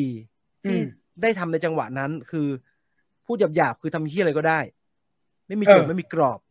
ไม่มีอะไรเลยทำอะไรก็ได้ครีเอทีฟอะไรอยากจะทำอะไรก็ได้เลยแล้วโชคดีได้เข้าไปทำในวัยที่ยังมีไฟอยู่ยังไม่รู้มากยังไม่แบบหาอะไรมากมายถ้ามาทำตอนนี้คงไม่ทำเท่าไหร่ทำนิดๆหน่อยๆคงไม่ทำแบบไม่มีใครดูจะทำไมวะอะไรแบบเนี้ยคงจะเป็นแบบนั้นแต่ตอนนั้นคือไม่รู้คืออะไรเลยอ่ะรู้แค่ว่าเราจะได้ไปทำรายการโทรทัศน์คือโอเวอร์วิวว่ามันคืออะไรยังไงตรงไหนอันนี้แต่ผมเฟลนะเอาจริงๆตอนไปทำเคเบิลใหม่ๆผมเฟลนะเพราะว่าสเกลในการดีลกับชาวบ้านมันหดแบบโอ้ยกูแม่งจริงจากการที่ไปดีลด้วยคำเป็นช่อง3อ่ะมันช่อง3ใช่ไหมฮะมันแล้วผมอยู่มีเดียใหญ่มาตลอดอ่ะก่อนจะไปอยู่เฮ้าอ่ะผมอยู่สยามสปอร์ตผมอยู่ BC อย่างเงี้ยมันแล้วพอมาหดแล้วมันวิธีดีลมันไม่เหมือนเดิมอย่างเงี้ยมันก็ปรับเนื้อปรับตัวเยอะฮะมันเหมือนได้อย่างเสียอย่างเนาะก็คือตอนอยู่ช่อง3ก็แต่ในเชิงการผลิตตรงนี้ทำอะไรก็ได้มันได้ทำหลายอย่างฮะมันภายใต้กรอบที่เขาวางหลุมๆมันทำอะไรก็ได้เลยนั่นแหละฮะก็เลยเป็นที่มาของจุดเริ่มต้นแล้วมันไม่ทันก็ได้ด้วยมันไม่ทันก็ได้แต่ไม่นะไอ้เหี้ยไม่ทันบ่อยกูจ่ายแทนมึงไปหลายตังค์มากเลยไอ้เหี้ยเนี่ยไม่ทันบ่อยคุณผู้ชมครับแม่งไม่ทันมันออกอากาศไม่ทันได้แต่ตอนผมอยู่ช่อง3มันออกอากาศไม่ทันไม่ได้มึงตายมึงโดนยิงกระบาลแน่ถ้ามึงอยู่ช่อง3มึงออกอากาศไม่ทันอ่ะดังนั้นไม่มีถามว่ามีไหมมีเฮียผมเล่าให้ฟังเฮียผมทำรายการโอ้โหไม่รู้เด็กๆทันมั้ยนะเกมโซนพี่วิลลี่เฮียผมทำรายการเกมโซนพี่วิลลี่เบรกต่อเบรกมอไซค์ส่งออนแอร์เบรกต่อเบรกจากห้องตัดมอเตอร์ไซค์ส่งออนแอร์เบรกสุดท้ายไม่ทันทำไงวะแล้วทำไงอ่ะเสียหายหลายแสนเลยโอ้โหเป็นแสนเป็นล้านคิดว่าเป็นล้านผมไม่ได้อยู่นะมีเฮียผมเล่าให้ฟังโอ้แบบมันเป็นอย่างนั้นแต่พอมาทำเคเบิลมันไม่เป็นมันไม่ทันภายในทีมอ่ะไม่ได้มั้งแต่ว่าในเชิงปฏิบัติได้เอาจริงๆแล้วพอเราเรียนรู้จริงๆแล้วได้ประมาณนึงแต่มันก็คงจะไม่ดีกับรายการอะไรแบบนั้นนะฮะแต่มันเป็นอิสระเหมือนเราทำ YouTube ปัจจุบันคือมันเป็นพื้นที่ที่อิสระมากๆมันสามารถทำอะไรก็ได้มันสามารถทำทุกอย่างที่เราอยากทำโดยที่ณช่วงเวลานั้นออฟฟิศยังมีเงินอยู่แล้วก็เขาก็ไม่ได้มีกรอบอะไรกับเรามากมายเราสามารถทดลองได้108,900เลยครับซึ่งมันก็สนุกดีแต่ปัญหาเดียวที่มานั่งนึกขึ้นหลังจากทำงานไปประมาณปีกว่าๆเนี่ยคือสิ่งที่เราทำอยู่นี้เนี่ยอย่างตั้งใจนี้เนี่ยไม่ได้หนับไม่ได้นอนเลยเนี่ยมันมีคนดูป่ะวะใช่ไม่เช็คไม่ได้เช็คไม่ได้ไม่พอบางครั้งมีความไม่มั่นใจถึงขั้นว่าออกอากาศไปมันออกป่ะวะเลยไม่ออกอันนี้ผมว่าคุณตุลน่าจะเป็นความเจ็บปวดที่ใกล้เคียงกันคือผมประมาณไหนคุณตุลก็ประมาณนั้นแหละฮะคือเราตั้งใจมากไม่ว่ามันจะออกมาดีหรือไม่ก็ตามนะเราไม่ได้ทำในรายการที่เราอยากทำเราไม่ได้ทำรายการหนังเราทำรายการแฟชั่นบ้าบอคอแตกอะไรก็ไม่รู้ตามโจทย์ที่ผู้ใหญ่อยากให้ทำเราตั้งใจทำเราไปถ่ายกลางวันเรากลับมาตัดกลางคืนเรากลับมาสู่ช่วงของการไม่ได้นอนเลยแดกกลางคืนไม่ได้นอนออกไปกินข้าวมันไก่ตอน2:00 3:00น้ำหนักขึ้นไป100 กว่าโลอะไรแบบเนี้ย คือมันเป็นช่วงที่ชีวิตทุเรศมากคือแบบสุขภาพแย่มากแต่สิ่งที่กลับมานั่งคุยกันคือ ไอ้ที่เราจะอย่างนี้เหรอวะมันได้ออกหรือเปล่าวะเหมือนเรื่องตลกนะครับแต่ในคำว่าได้ออกไหมเนี่ยมันเป็นจริงๆนะฮะคือสัญญาณมันไม่ดีผมจะเล่าเรื่องตลกอันนึงผมไม่แน่ใจว่าเกิดกับรายการเราหรือเปล่าเพราะว่ารายการเราไม่ได้เป็นรายการสดแต่มันเป็นรายการเพื่อนบ้านช่องที่อยู่ในสำนักงานเดียวกันมันเป็นรายการสดเหมือนเราไลฟ์อย่างเนี้ยแต่ว่ามันเป็นออกซัตเทอร์ไลท์ทีวีอาจารย์คนหนึ่งมั้งที่แกมานั่งอยู่ในห้องแล้วก็มีช่างภาพนั่งหลับอยู่คนหนึ่งคอยจับกล้องแต่ก็ไม่ได้ทำช่างภาพมันก็หลับได้นะมันไม่ได้ทำอะไรฮะเพราะว่ามันกล้องเดี่ยวคนเดียวอ่ะแล้วแกก็ทำการสำหรับการสถานการณ์ในวันนี้นะครับมันเกิด1 2 3 4ขึ้นแล้วมัน7-8 ชั่วโมงนึงแกพูดอยู่อย่างไงครับแล้วพอแกจัดรายการเสร็จอ่ะแกก็เดินสำหรับวันนี้ลาไปก่อนเจอกันใหม่ในสัปดาห์หน้าสวัสดีครับท่านอินเตอร์ลูดเพลย์เรียบร้อยแกก็โอเคเรียบร้อยกับคุณปลุกไอ้ช่างภาพแล้วก็สวัสดีกันแล้วแกก็เดินออกมาจากห้องออกอากาศครับทางเข้าจะมีวอลเปเปอร์แกเดินออกจากสตูดิโอเล็กก่อนแล้วก็เดินผ่านห้องออกอากาศแกก็เหมือนกับชะโงกไปดูนะครับว่าช่องที่ออกเนี่ยตอนนี้รายการจบแล้วมันมีอะไรต่อวะแกชะโงกเข้าไปดูปรากฏว่าสิ่งที่แกเห็นในห้องออกอากาศคือเจ้าหน้าที่ออกอากาศที่ไม่ได้อยู่ที่เครื่องฮะแล้วช่องแกที่ออกอากาศอยู่มันก็เป็นลูกแกที่กำลังสวัสดีครับสวัสดีครับน่าแล้วค้างอยู่งั้นนะฮะเท่ากับว่าสิ่งที่แกพูดอยู่เมื่อกี้แกพูดคนเดียวอยู่ในห้องนั้นนะฮะไม่ได้ออกไปไหนเลยฮะไม่ได้ออกไปไหนเลยมันฟรีซอยู่ตั้งแต่ประมาณเฟรมที่2ของการสวะแล้วก็ด่าแม่งกราดทั้งออฟฟิศเลยครับว่านี่เป็นการทำงานที่เหี้ยมากๆผมจำคำนี้ได้ซึ่งมันเป็นแบบนั้นไปหมดเป็นแบบนั้นไปหมดปัจจุบันก็มีหลังจากนั้นมันก็คงมีการบันทึกและรีรันอะไรก็ว่าไปแหละแต่ว่าคนทำเนอะเขาก็ผมว่าคนเดียวทำรายการผมว่าบันทึกก็ไม่เข้าวันนั้นผมไปไวริ่งดูแล้วผมว่าบันทึกก็ไม่เข้ามีหลายสายข้างหลังแล้วบันทึกข้างล่างไงเรคคอร์ดเครื่องไงมันต่อคุณคิดพาราเรลอย่างนี้นะเอาอากาศมาต่อบอร์ดสวิตเชอร์ปุ๊บเข้าบันทึกก่อนแล้วไอ้จากสายบันทึกเนี่ยเข้าออกอากาศอีกทีผมเห็นมันไม่ได้ผ่านนี่ก่อนค่อยไปออกอากาศเหรอมันผ่านไอ้นี่ก่อนค่อยไปออกอากาศแต่ที่มันสตั๊กผมเห็นว่ามันไปสตั๊กตรงจุดที่มันก่อนจะถึงเครื่องบันทึก JVC เครื่องนั้นก่อนจะไปถึง JVC เครื่องนั้นสบายไปไอ้นี่ก็ค้างเสมือนเลยเป็นความเป็นจุดหนึ่งใน turning point อีกอันนึงที่จะต้องทำอะไรต่อขำปนเจ็บปวดของคนทำรายการซัตเทอร์ไลท์ในยุคนั้นใช่เราก็มานั่งนึกว่าแล้วกูจะทำสิ่งที่เป็นแบบเนี้ยต่อไปมาวะซึ่งเราจัดเต็มจริงนะจัดเต็มคืออยากใส่อะไรใส่ไปเต็มที่กราฟิกเราทำแต่ไม่ได้บอกว่ามันดีด้วยนะฮะแล้วก็ไม่ได้บอกมันดีนะใช่มันก็เป็นแต่มันลองได้จริงๆฮะมันลองได้ทุกเหลี่ยมฮะมันลองทั้งเชิงการผลิตรายการวิธีการคิดเนื้อหาการตัดต่อคือกูทำใหม่ทุกอย่างตลอดเวลาแต่มันเป็นช่วงเวลาที่สกิลขึ้นเร็วมากครับจริงอิสระเมื่อเราใช้อิสระไปอย่างถูกต้องเนี่ยมันจะพัฒนาตัวเองได้อย่างรวดเร็วฮะแต่เมื่อเราใช้อิสระไปอย่างไม่ถูกต้องเนี่ยถ้าอิสระคือกูสบายซึ่งมันก็มีอยู่บ้างในบางช่วงผมก็ต้องยอมรับว่าเราก็ไม่ได้แบบว่าต่อให้งานมันจะไม่ได้ออกอากาศเราก็จะเป็นมนุษย์ที่มีคุณภาพแบบนั้นเราก็ไม่ได้เป็นแบบนั้นตลอดเวลาครับมันก็มีบางเดือนที่ช่างแม่ไม่ออกเลยไม่ออกกูก็ไปนวดตลอดเวลามันก็มีแต่นั้นหลังๆแล้วไอ้ช่วงพีคๆนั่นก็ทำตลอดเจอกูได้ที่ท่าพระจันทร์กูก็อยู่ร้านนวดทั้งวันอย่างเงี้ยก็ไปนวดแผนโบราณตลอดเวลาวันต่อวันงานเงินไม่ทำเลยอย่างเงี้ยมันก็มีครับมันก็ขี้เกียจบ้างแต่อย่างไรก็ตามเมื่อมันอิสระมากมันสกิลมันขึ้นปื๊ดเลยฮะมันขึ้นแบบเร็วมากครับทุกแง่ทุกมุมเลยเราไม่รู้ตอนนั้นเราไม่รู้หรอกว่าเราจะ develop ความสามารถเหล่านั้นขึ้นไปเพื่อทำอะไรเพราะว่าสิ่งที่เหนื่อยกับมันอยู่กับสิ่งที่ทำเงินมันไม่ใช่เรื่องเดียวกันเราเหนื่อยกับการพยายามคิดและสร้างสรรค์รายการในแบบที่เรารู้สึกว่าเราอยากทำแต่ในขณะเดียวกันผมกับคุณตุลก็เลี้ยงปากเลี้ยงท้องด้วยการยืนเงี้ยทั้งวันนะฮะ พูดง่ายๆคือช่วงว่างเนี่ยถ้าสมมติมันออกอากาศไม่ได้จริงก็ฝิ่นแม่งเลยถ่ายงานนะฮะถ่ายงานนอกอะครับงานลูกค้าเราทำอย่างนั้นกันมาเป็น10 ปีฮะโดยที่มันคืองานถ่ายสัมมนาที่เขาก็คุยกันเซสชั่นเช้า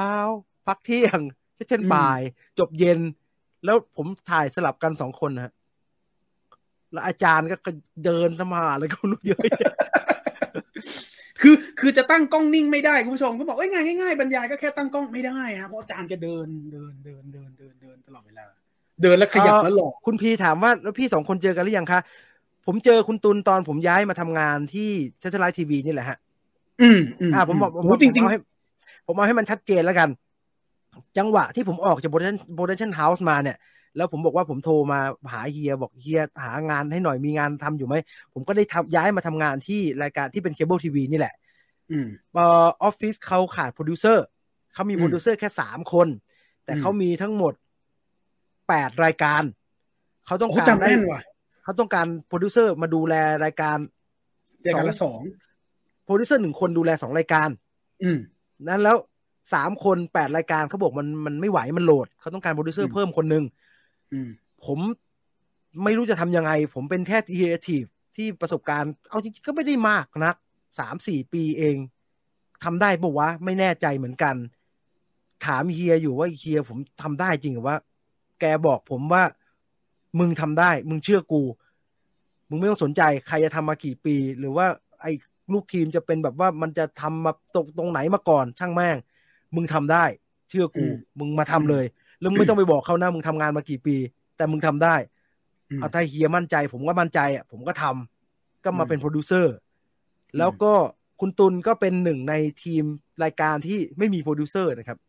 ใช่คือโปรดิวเซอร์มี8 รายการโปรดิวเซอร์มี3 คนแล้วรายการที่ว่าง2 รายการผมกำลังถืออยู่อย่างนี้ฮะผมก็เป็นเด็กจบใหม่นะเวลานั้นมันเป็นรายการที่แขวนอยู่แล้วไม่มีใครดูแลแล้วโปรดิวเซอร์ที่ดูแลอยู่ก็อยากจะปล่อยมันทิ้งเต็มทีแล้วเพราะไม่อยากทำก็ปล่อยมาผมก็ได้ดูแล2 รายการนี้โดยที่คุณตุลก็เป็น1 ในทีมก็สุดท้ายทีมนั้นก็จะมีประมาณ 4-5 คนนะรวมผมด้วยประมาณ3-4-5 คนที่เวียนๆช่วยๆกันทำอยู่ก็ได้เจอกันตอนนั้นแล้วก็ออฟฟิศที่ทำเคเบิลทีวีอ่ะมันไม่ต่างกันตอนทำการ์ตูนฮะคือมันอยู่ด้วยกันเยอะมันอยู่ด้วยกันอย่างเหนียวแน่นมันอยู่ด้วยกันอย่างอยู่ด้วยกันมากๆอ่ะดังนั้นเราก็เลยได้ทำงานด้วยกันเยอะขึ้นอิสระเราบอกแล้วให้อิสระเป็นของเราและอุปกรณ์ก็เป็นของเรานั่นแหละเราก็เลยขโมยอุปกรณ์ไปรับงานนอกก็เป็นการเพิ่มสกิลไปพี่บอกเขาเขารู้หมดอันนี้คือจุดเริ่มต้นทั้งหมดทั้งมวลที่มาเจอกันอย่างที่บอกครับงานน่ะมีคนถามว่าแล้วพี่ต่อมาตอนไหนพี่ต่อเนี่ยมาตอนที่ผมบอกแบบนี้แต่มันจะได้ชัดๆจะได้เข้าใจตรงกันพี่ต่อมาตอนที่ตอนนั้นเนี่ยรายการในช่องเคเบิลทีวีเนี่ยเขาพยายามหาทิศทางครับว่าแล้วทิศทางไหนที่มันพอจะขายได้แล้วทิศทางไหนที่มันพอจะมีจุดแข็งได้บ้างเขาก็บอกว่างั้นเอาคนที่พอจะมีชื่อเสียงหน่อยดีกว่าเอามาสวมลงไปในรายการแล้วเขาก็มาบอกทีมเราที่ทำอยู่ตอนนั้นว่าเราเอาบรรณาธิการหน้าบันเทิงของผู้จัดการออนไลน์มาจากรายการดีกว่าผมก็ใครวะผมไม่ได้ตามเท่าไหร่เนาะทุกคนก็จะพูดเหมือนกันว่าคนนั้นไงที่เขาบอกว่าเป็นซอ7อ่ะเขาบอกแบบนี้เขาเป็นเสียงมันมาอย่างนี้คนนั้นไงที่เขาบอกเป็นซอ7โอ้ซอ7ซอ7คือแฉดาราแต่เขาก็ไม่ใช่นะเขาก็มีการปฏิเสธมีการอะไรกันแต่ว่าเขาจะเป็นที่รู้กันว่าเขาจะใช้เรียกกันแบบนี้แต่ว่าประเด็นก็คือว่าถูกกล่าวหาว่าเป็นซอ7เราก็เลยได้ไปเจอกับพี่ต่อโดยที่ตอนนั้นเนี่ยอย่างที่บอกฮะทีมมีโปรดิวเซอร์มากมายแต่พอต้องมีรายการที่เป็นคุณต่อพงษ์จัดเนี่ยมันไม่มีใครทำครับมันไม่มีใครทำผมจำได้ผมประชุมโปรดิวเซอร์กับหัวหน้าผู้ใหญ่อยากให้ทีมเราทำนี่โดยมีคุณต่อพงษ์เป็นแกนใครจะทำผมเป็นโปรดิวเซอร์เด็กที่สุดในทีมในเมื่อไม่มีใครทำผมทำก็ได้ครับพี่ ผมลองดูผมลองดูแต่ถ้าผมทำผมต้องจัดทีมเองนะผมก็ทีมต้องเป็นคนที่ผมทำงานกับผมได้เท่านั้นนะเลือกกันมาก็เลยได้เริ่มทำงานกับพี่ต่อด้วยเต็มไปด้วยคำขู่เต็มไปด้วยคำขู่แวดล้อมเต็มไปหมดว่ามึงระวังนะต่อพงแม่ง1 2 3 4อย่างนั้นอย่างนี้ตัวรายการออกมาเป็นรูปแบบไหนผมไม่ดีเทลแล้วกันเดี๋ยวมันจะรายละเอียดเกินไปซึ่งเอาจริงๆก่อนหน้าที่จะมาเจอพี่ต่อเนี่ยนั่นทำให้เกิดการคิดว่าถ้าเราจะต้องทำงานกับบก.ข่าวบันเทิงที่เขาว่ากันว่าดุขนาดนี้เนี่ยสิ่งที่เราต้องระวังก็คือเราต้องทำรายการให้เนียบดังนั้นแล้วผมก็เลยทำรายละเอียดเยอะมากครับเราทำงานกับพี่ต่อด้วยการเริ่มจากพี่ต่อเป็นพิธีกรผมเป็นโปรดิวเซอร์รายการทำเนื้อหารายการเกี่ยวกับข่าวบันเทิงแล้วตัวรายการมันก็ถูก develop ไปเรื่อยๆนะฮะแล้วตั้งแต่วันนั้นจนถึงวันนี้เราก็ไม่ได้ห่างกันอีกเลยก็เป็นจุดเริ่มต้นที่ตอนแร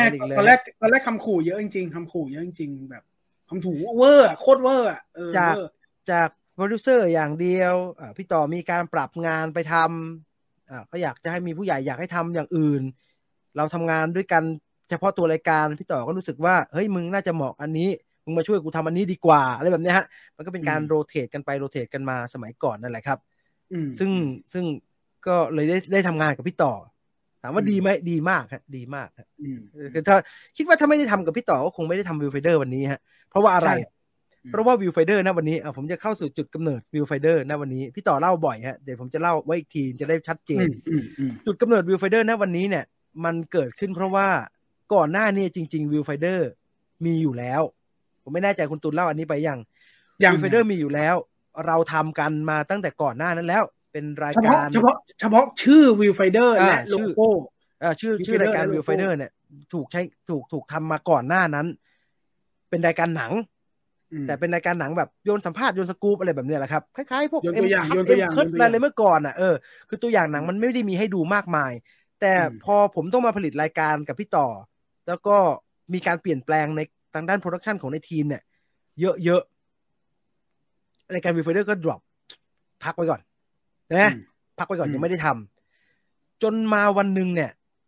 ภายใต้การดูแลทีมที่ตอนนั้นพี่ต่อเข้ามาเป็นหัวหน้าทีมแล้วเนี่ยก็จะมีรายการในกรุ๊ปบันเทิงหลายๆอย่างฮะเกิดขึ้นมีรายการข่าวบันเทิงมีรายการแฟชั่นมีรายการสารคดีบันเทิงมีรายการเพลงและอื่นๆอีก 3-4 อย่างไม่มีรายการหนังแทรกตัวอยู่ในรายการข่าวบันเทิงเพราะว่าตอนนั้นไม่มีทีมผลิตและก็มีรายการบันเทิงเกาหลีตอนนั้นฮิตเกาหลีมันฮิตกว่านี้อีกนะครับเป็นช่วงสมัยแบบอะไรไอ้พวกซุปเปอร์จูเนียร์อะไรอย่างนั้นดังๆแล้วก็ทีมผลิตรายการเกาหลีเขาก็สร้างรายการเกาหลีขึ้นมา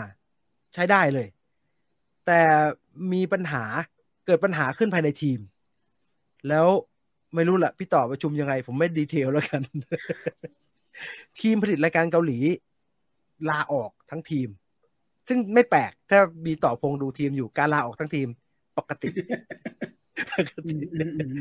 ติทำบ่อยแต่พอมันเป็นเคเบิลผมก็บอกพี่ต่อว่าพี่มันสุกมันต้องออกสดไอรายการเนี่ยแล้วพี่มันออกไปหมดเนี่ยรูเนี่ยเอาอะไรใส่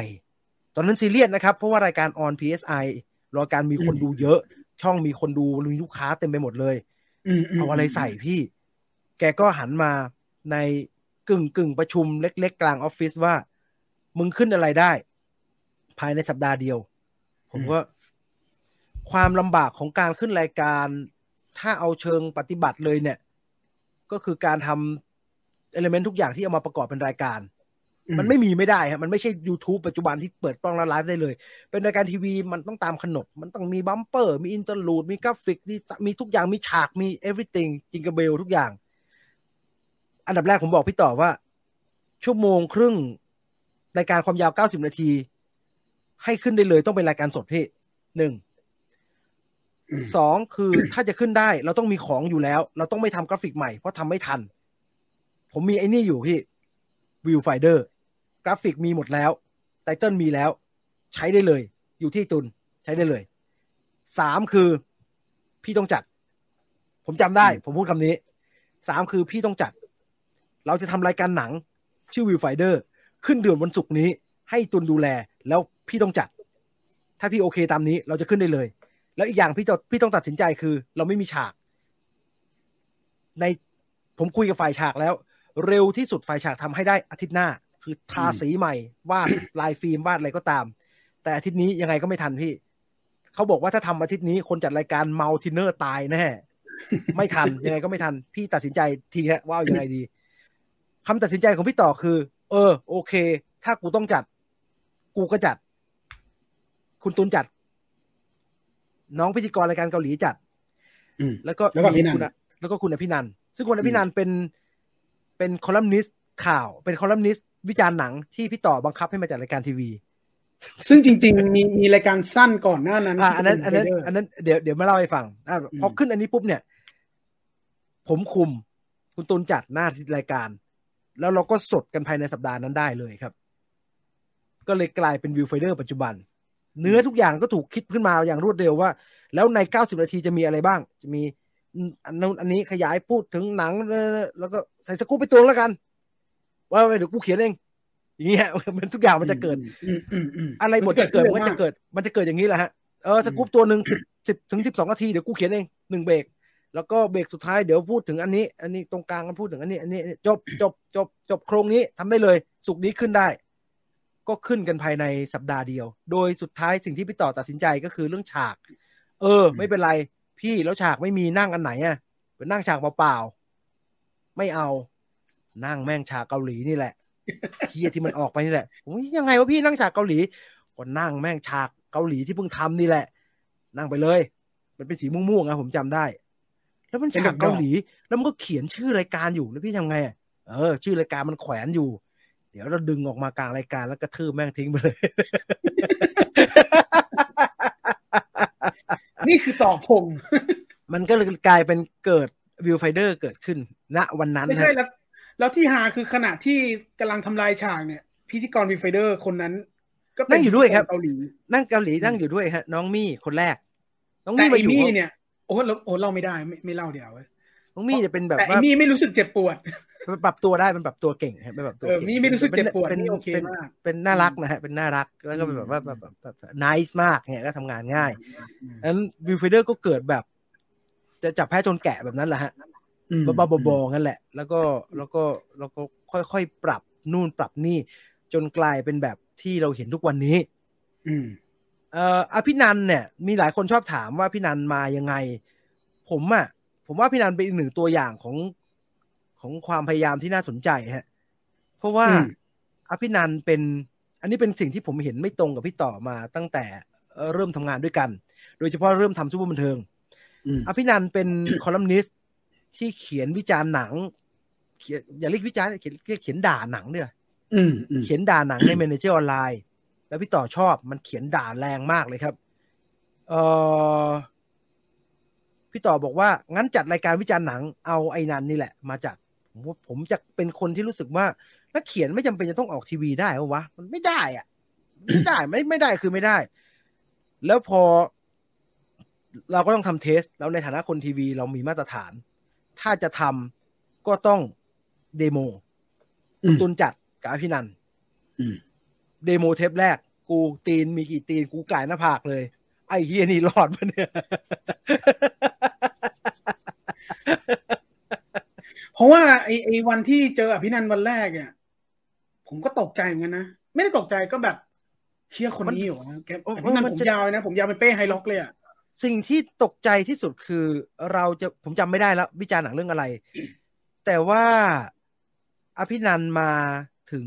เราคุยกันอย่างนั้นอย่างนี้เราจะทำแบบนี้นะครับแล้วก่อนจะถ่ายอภินันท์กลับมาด้วยกระดาษ A4 ประมาณ3แผ่นฮะแล้วก็ยื่นให้ผมแล้วบอกว่าผมจะพูดแต่ประมาณนี้นะครับเฮียแล้วก็ไม่รู้เป็นอาขยานเลยฮะเยอะมากเลยบอกโหผมว่าไม่ถูกมั้งฮะเขียนมาอย่างเงี้ยมันไม่จำเป็นต้องพูดตามนี้ก็คุยกันไปกันเรื่อยๆก็ได้ครับซึ่งอย่างที่บอกครับพอเดโมออกมาปุ๊บเนี่ยตีนไก่หน้าผากครับไอ้เฮียที่รอดไหมเนี่ยจะทำยังไงได้วะเนี่ยแต่มันไม่ถอดใจครับ ตัวมันเองไม่มีถอดใจเลยผมไม่รู้ว่ามันถอดใจบ้างหรือเปล่านะแต่ว่าระหว่างการทำรายการที่ต้องมานั่งหน้ากล้องเนี่ยดูมันพยายามจะปรับฮะดูมันพยายามจะปรับทั้งลุคปรับทั้งวิธีการนำเสนอหาจังหวะจะโคนที่มันถูกต้องของตัวเองอะไรแบบเนี้ยซึ่งเป็นความพยายามที่ดีฮะดังนั้นแล้วน่านับถือผมยังยืนยันนะครับว่าในบางจังหวะถ้าเกิดมันอยู่ในจุดที่มันถูกเคมีจริงๆเนี่ยคุยกันคุยกับพี่นันสนุกนะฮะสนุกมันจะชอบพูดอะไรแบบว่าไอเดียนู่นนี่ออกมาบอกมันดูหนังเกาหลีมันจะมีภาษาหนังสืออะไรบางอย่างที่แม่งคลาสสิกเหมือนฟังอาจารย์ยอดออกมาครับบอกมันดูหนังละครซีรีส์เกาหลีให้น้อยๆนะฮะดูซีรีส์เยอะเกินในนั้นนั่นแหละก็ดีทุกคนจะได้รู้จักอภินันท์เป็นเรื่องเป็นราวด้วยหลายคนไม่รู้จักคร่าวๆเอาคร่าวๆนานละอีผายจนเป็นชั่วโมงแล้วคร่าวๆเขาประมาณนี้ครับคร่าวๆครับก็เลยนี่แหละฮะก็เลยเป็นที่คุณจีนเล่ามาทั้งหมดก็คือเป็นเส้นทางแล้วก็วิธีการคิดของคุณจีนแล้วก็มาถึงเรื่องราวของ Viewfinder ต้นกำเนิดจริงๆที่ไม่เคยเล่าที่ไหนมาก่อนซึ่งตรงนี้มันก็จะถูกบันทึกไว้แล้วก็เอาไปต่อกับจิ๊กซอที่คุณจีนไปเล่าหลายๆที่หรือที่ผมเล่าเกริ่นก่อนที่คุณจีนจะเข้ามาอันเนี้ยไปต่อจิ๊กซอไปต่อกันได้ว่าเนี่ยนี่แหละคือต้นกำเนิดที่ Viewfinder รายการเป็นอย่างนี้มีสกู๊ปแล้วก็ไปสู่ตรงที่เทียบพอออกอากาศแล้วไงต่อวะแล้วก็ไปสู่ YouTube ตรงนั้นก็คือต่อจนถึงทุกวันนี้นี่คือทั้งหมดใช่ครับเอาวิธีคิดในการทำตอนนั้นเนี่ยมันคือแบบว่าบังเอิญอะไรเต็มไปหมดเลยครับแต่ณวันนี้เนี่ยทุกรายการที่เกิดขึ้นมาเนี่ยโอ้เราเห็นภาพชัดมากเลยครับเราเห็นชัดมากว่าคอนเทนต์ที่ผลิตภายใต้แบรนด์ Viewfinder หรือภายใต้แบรนด์ Finder เนี่ยมันคาแรคเตอร์มันควรจะเป็นยังไงแล้วอะไรมันควรจะออกมาเป็นแบบไหนถ้าเราพูดในฐานะ Viewfinder พูดถึงเรื่องอาหารมันจะเป็นยังไงพูดถึงอะไรได้บ้างเนี่ยมันตอนนี้มันชัดพอทุกอย่างมันชัดมากเนี่ยมันก็วิธีการคิดมันก็ง่ายฮะมันก็ง่ายครับนั่นก็คือเรื่องราวทั้งหมดผมหวังว่าหลายๆท่านคงจะหยิบความบันเทิงไปแน่นอนอยู่แล้วบันเทิงได้แน่นอนคนที่อยากรู้ว่า Viewfinder มายังไงเนี่ยได้หมดแล้วก็ผมว่าระหว่างทางมันมีอะไรที่หลายคนอยากรู้แล้วก็ไปสร้างประโยชน์ให้กับตัวเองไม่ว่าจะเป็นวิธีการคิดทั้งเป็นต้นแบบได้ทั้งเป็นเฮียต้นแบบที่ไม่ดีแต่ทุกอย่างทั้งหมดผมว่าทุกคนสามารถหยิบจับเอาไปใช้แล้วก็เอาไปลองทดลองดูได้ครับก็เอาให้เหมาะกับตัวเองนะฮะพยายามอย่าทำอะไรที่มันเชี่ยแล้วมันไม่ใช่อ่ะคุณจีนทำแบบนี้แล้วมันสำเร็จลองมั่งดีกว่าอะไรเงี้ยลองดูดีๆฮะว่าไอสิ่งที่เราไปลองไอลองมั่งดีกว่าเนี่ยผมมีเพื่อนฮะผมเล่าให้ฟังตัวอย่างเมื่อกี้ผมเล่าให้ฟังแล้วว่าตอนที่ทำสองงานควบกันผมเงินเดือนดีมากเพื่อนผมที่อยู่ด้วยกันเนี่ยนอนอยู่ด้วยกันเนี่ยที่ตอนนั้นเช่าห้องอยู่แล้วอยู่รวมกัน 3-4 คนมันมาจากเชียงใหม่แล้วก็มาทำงานที่กรุงเทพไปทำงานช่อง3นี่แหละโอ้ทำงานถ้าเราบอกว่างานการ์ตูนเราดูไม่ค่อยได้อะไรแล้วเนี่ยงานไอ้นี่ไม่ได้อะไรกว่าครับนั่งปิดเปิดโฆษณาผมก็ถามมันฮะว่าชิ้นการยังวะงานอะไรอย่างวะไปตั้งแต่ไปงานตั้งแต่ 5-6 โมงนะครับแล้วก็ห่อแซนด์วิชไปอันนึงผมก็ถามมึงทำงานอะไรวะงานมันคือไปนั่งเรื่องเล่าเช้านี้เพื่อที่จะกดตอนที่เบรกโฆษณากดปิดเพราะว่าเป็นรายการออกทางออนไลน์ก็รายการออนไลน์มันไม่ได้เยอะอย่างนี้นะฮะแล้วออนไลน์เขาไม่ได้สัญญาโฆษณามันต้องมีคนเสลดโฆษณาไว้ปิดพอแทนคุณสรยุทธ์บอกเดี๋ยวเราไปพักกันสักครู่นะครับกลับมาเรื่องเล่าเช้านี้กันต่อในเบรกหน้าติ้งไอ้นี่ก็กดจุดโฆษณาพอโฆษณาจบรายการพิยุทธ์มาติ้งมันก็เปิดมันทำแค่นี้แหละฮะแต่มันต้องไปตั้งแต่เรื่องเล่าเช้านี้สดจนเรื่องเล่าเช้านี้จบพอเรื่องเล่าเช้านี้จบปุ๊บเนี่ยมันก็ลงมานั่งกินเพราะว่าเงินเดือนน้อยนั่งกินแซนด์วิชที่ทำมาจากที่บ้านเพื่อรอเที่ยงการตลกชื่ออะไรนะตลกช่อง3ก่อนบ่ายคลายเครียดมันมาเที่ยงตรงไอ้ที่นี่ก็จะนั่งอยู่ในออฟฟิศคนเดียวเพราะว่าคนอื่นเขาลงไปกินข้าวพักเที่ยงกันนั่งปิดโฆษณาก่อนบ่ายซึ่งการเดินทางมาจากเชียงใหม่ไม่มีประโยชน์เลยมึงมาทำไมมันช่างเป็นหน้าที่ที่เหมือนไม่มีอะไรแต่เสือกพลาดไม่ได้อยู่ดีถ้าพลาดก็ตายมันก็เป็นหน้าที่ที่เหี้ยมากเลยแบบว่าไม่ได้อะไรชีวิตเลยมันก็เลยรู้สึกว่ามันเห็นผมว่าคนมันทำ2ที่ที่ได้เงินโคตรเยอะเลยมันก็เลยเอาบ้างฮะนี่คือตัวอย่างของการเอาบ้างไปทำงานไอ้นี่เสร็จกลางวันตอนเย็นไปเป็นเก็บตังค์ฮะบิ๊กซีแคชเชียร์ ลบทุกวันฮะลบทุกวันเงินไม่บาลานซ์ต้องเอาตัวเองออกโคตรซวยเลย งานก็ไม่ดีแฟนก็เลิกเพราะงานทำหาอะไรก็ไม่รู้เงินก็ไม่ดีเละไปหมดเลยฮะไม่ได้ฮะมันดูคนอื่นทำเวิร์กแล้วตัวเองใช่ว่าจะทำแล้วมันจะเวิร์กครับก็นั่นแหละฮะก็เป็นตัวอย่างให้คุณจีนยกมาเปรียบเทียบแล้วกันว่าตลกนะอย่าไปเรียนแบบลองดูฮะว่าเฮ้ยตรงไหนที่เราเล็งว่าเราจะทำแบบนี้เราลองทำแบบนี้แล้วมันไปแบบนี้แล้วมันน่าพอได้ก็ลองดูฮะอันนี้คืออะไรอันนี้คือเงินกินเปล่าวะเนี่ยคือได้หน้านี้มาได้70 บาทเลยได้7 บาทคุณเห็นตัวหนังสือข้างไหมฮะอ๋อใช่ตัวหนังสือบรรยายทำไมครับก่อนหน้านี้เป็นภาษาเกาหลีอยู่ฮะโอ้โห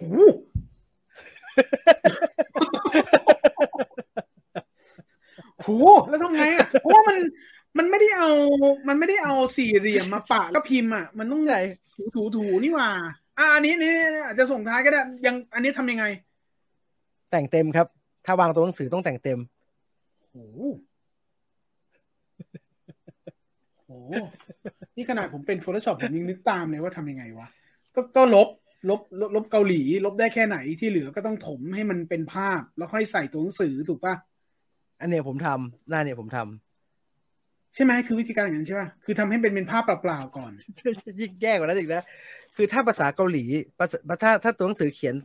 แนวภาษาไทยแนวนอนเนี่ยโอเคก็บังบรรทัดต่อบรรทัดได้แต่ว่ามันเขียนอย่างนี้อ่ะมันเขียนแนวตั้งโอ้โหโคตรสวยเนี่ยผมก็จะทำตอนแรกผมก็กรอบบอกพี่ผมกรอบสี่เหลี่ยมเลยได้ไหมโบเจาะขาวเบ้ลงไปผมก็ได้คำว่า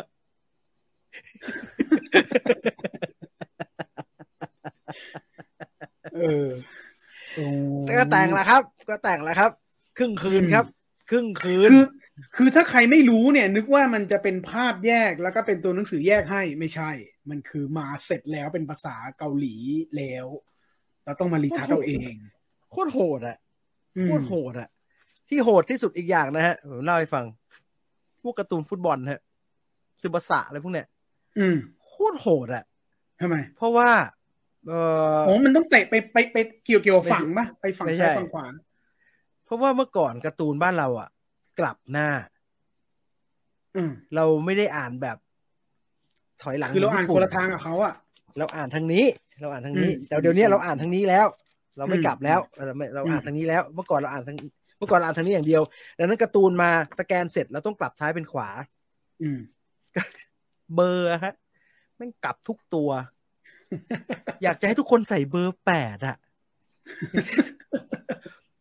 ตัดกลับเบอร์อ่ะที่หลังมันเบอร์8กับเบอร์0ไม่มีไว้เบอร์0โอ้ยสาหัสกว่านี้ไม่มีอีกแล้วฮะตัดกลับเบอร์ที่อยู่หลังนักฟุตบอลน่ะตัวเสียงยังสามารถเอาตัวเสียงมาปิดได้ใช้ฝีมือในการเขียนเสียงปิดแต่งเท่าที่จำเป็นบรรยายเอาอย่างบ้าเอาตัวบรรยายทับแล้วก็ค่อยๆแต่งที่เหลือได้แต่ตัดกลับไม่มีอะไรบังฮะต้องแต่งใหม่แล้วคุณคิดดูถ้ามันใส่เบอร์12แล้วมันเตะแล้วตัวบิดอย่างเงี้ยมึงจะตัดกลับยังไงคือมันฟรีทรานส์ฟอร์มแล้วฮอริซอนไม่ได้นะมันก็ต้องถ้าตามหลักการมันต้องแต่งใหม่แต่สิ่งที่รีทัชเชอร์รักไก่คือ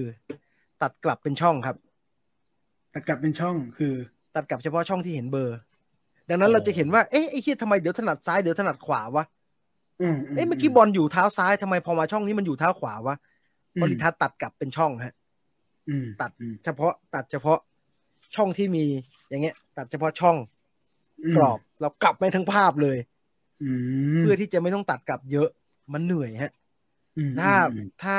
บก.ไม่เห็นก็รอดไปถ้าบก.เห็นก็มึงตัดกลับช่องมึงไปทำใหม่คือโยกทั้งช่องสถานการณ์มันไม่ต่อเนื่องนี่น่าละเมื่อก่อนตอนเด็กดูว่าทำไมรู้สึกว่าบางทีตัวเลขมันกระจกวะช่างแม่งไปคือจริงๆแล้วผมเคยยกมือในกองนะฮะพี่ครับต่อให้เป็นตัวหนังสือกลับอ่ะเขาก็คงไม่ว่าเลยมั้งครับไม่รู้สึกหรอกเขาก็ให้ก่อนไม่มีเว็บบอร์ดไม่มี Facebook เขาก็ให้ รวยไปรวยมารวยกลับไม่โกงเขาไม่อนุญาตฮะผมจริงๆเราไม่ต้องเขียนตัวเสียงก็ได้มั้งครับเราเขียนคำว่าโครมเล็กๆแปลให้เขาข้างๆก็ได้มั้งครับผมว่าเขาจะได้เห็นลายเส้นผมเคยพูดนะในห้องประชุมเขาน่าจะได้เห็นลายเส้นญี่ปุ่นแบบว่าที่เขาอยากเห็นนะครับไม่ได้ไม่มีเปลี่ยนอะไรได้แล้วฮะชีวิตนี้ห้ามไปเปลี่ยนอะไรครับมีเนชั่นนี่แหละที่ไม่กลับด้านอ่านจากด้านหลังไปหน้าตอนนี้ไม่กลับไม่มีใครกลับแล้วครับเนชั่นนี่เป็นแรกๆเลยมั้งใช่ไหมแรกๆที่เริ่มจากหลังไปหน้าคนอ่านเห็นไม่เป็นไรแต่บก.ห้ามเห็นใช่ฮะถูกครับถูกต้องครับคนอ่านผมเคยเขียนฮะแล้วพี่บก.หน้าญี่ปุ่นที่เขาเป็นคนตรวจอ่ะเขาส่งกลับมาแล้วถามว่าจีนมึงเขียนเหี้ยอะไรเนี่ยอ่านไม่ออกเลยตัวเสียงเนี่ยจะโครมไม่จะคลุมหรือจะอะไรวะ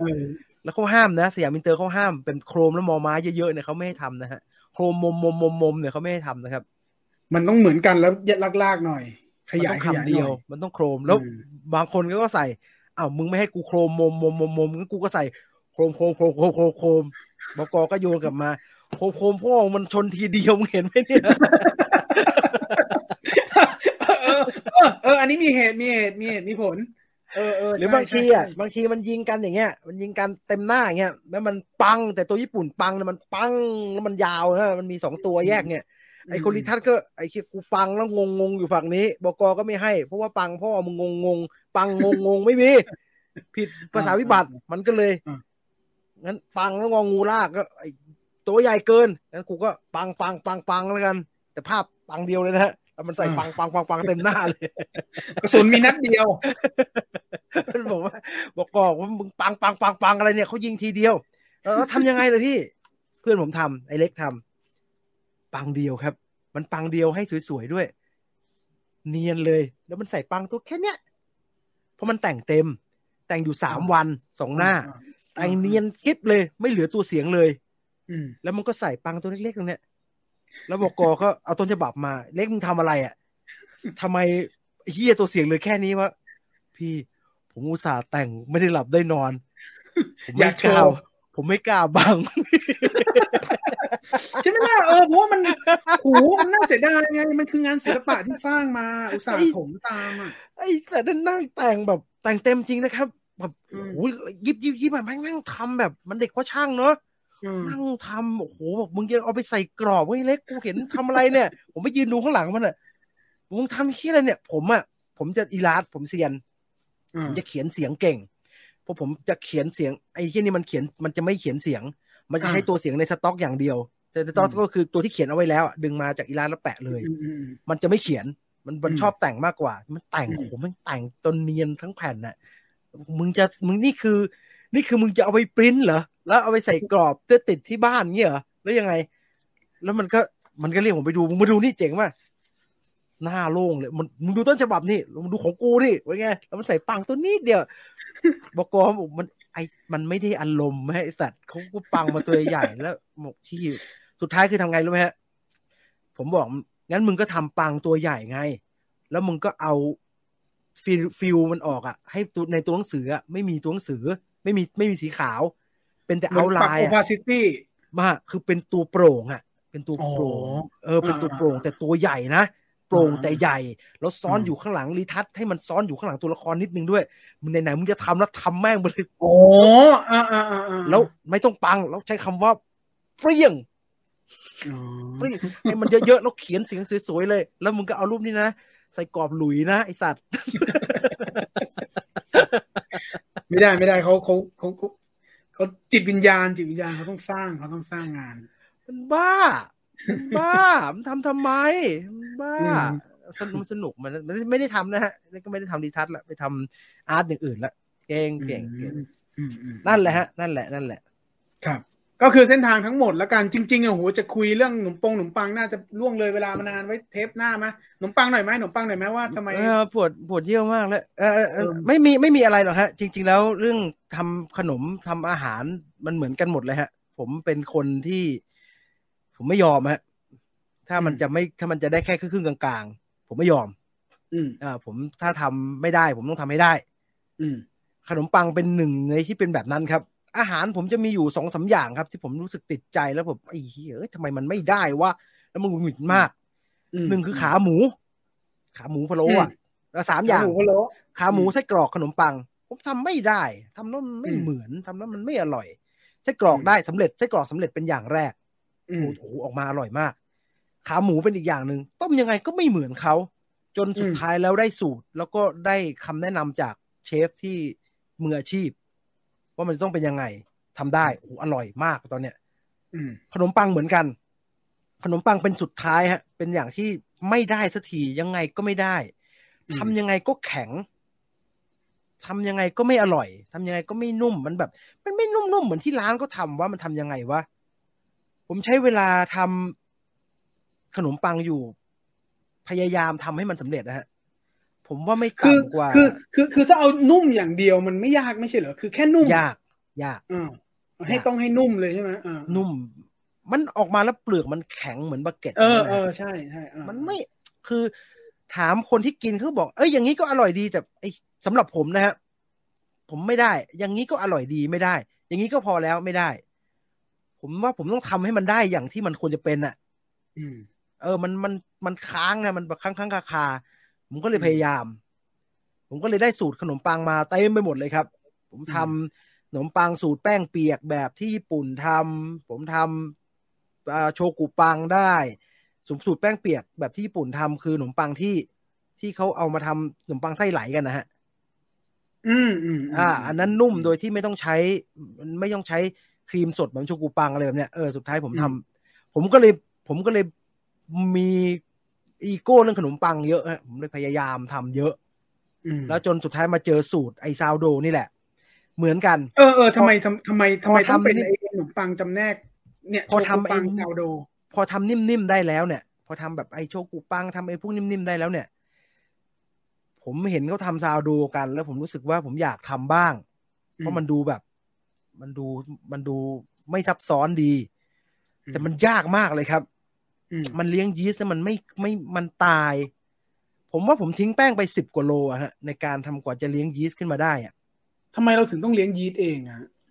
เพราะว่ายีสต์ธรรมชาติคือสิ่งที่เป็นจุดเริ่มต้นของซาวโดฮะมันเป็นเขาเรียกว่าไม่มีขายซื้อเนี่ยซื้อได้แต่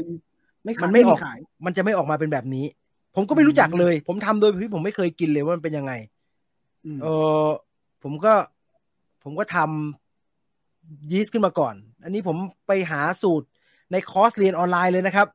ก็คือจ่ายตังค์ให้เชฟเขาอ่ะแล้วก็เขาก็สอนออนไลน์อ่ะไม่ได้ฮะเลี้ยงตายเลี้ยงเน่าเลี้ยงขึ้นแล้วเอาไปอบขนมปังออกมาไม่ฟู10 กว่าโลนะครับ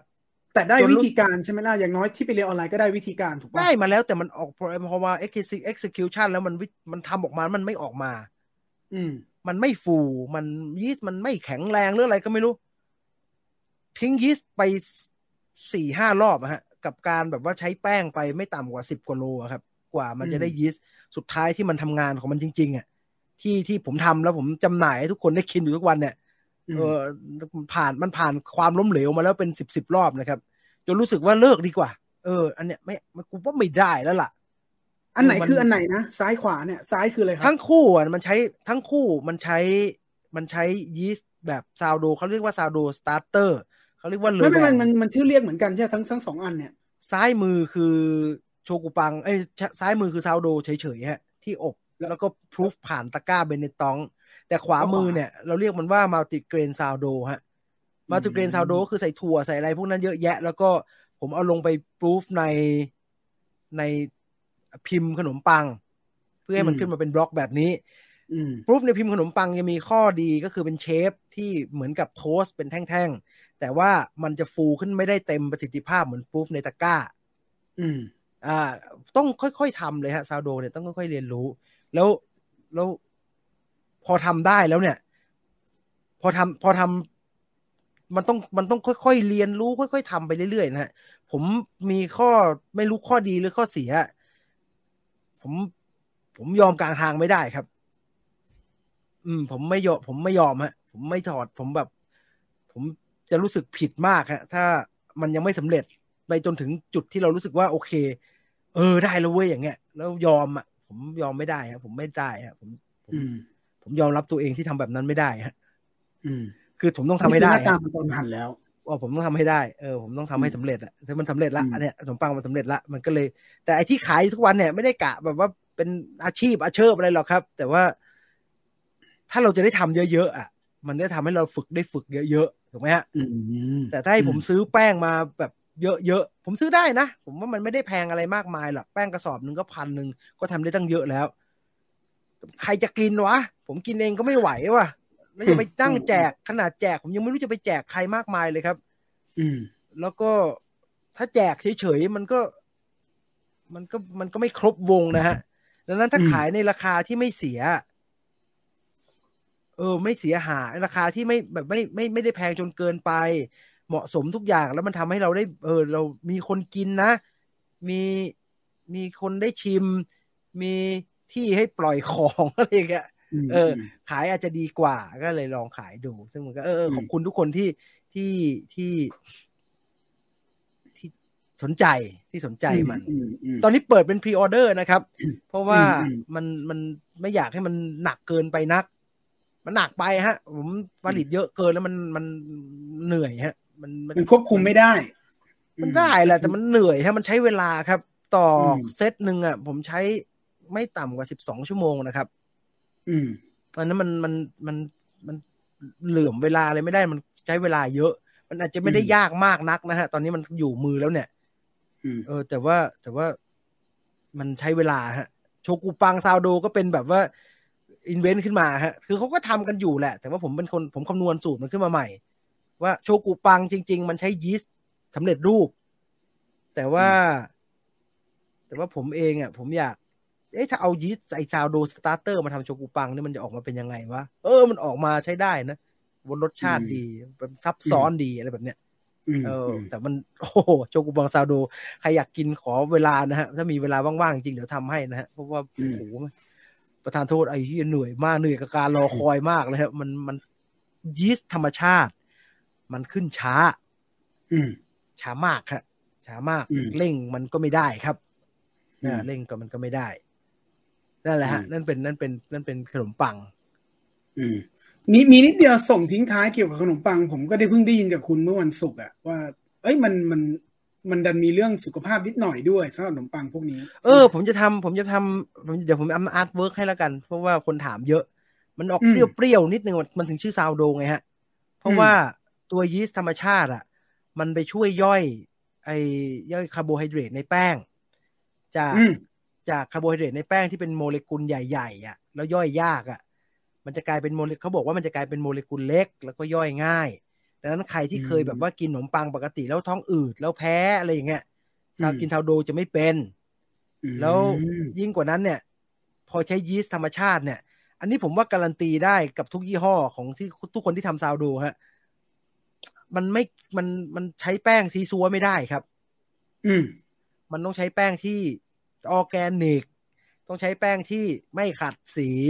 ต้องใช้แป้งที่ดีจริงๆนะครับไม่งั้นมันจะยีสต์มันจะไม่โตครับ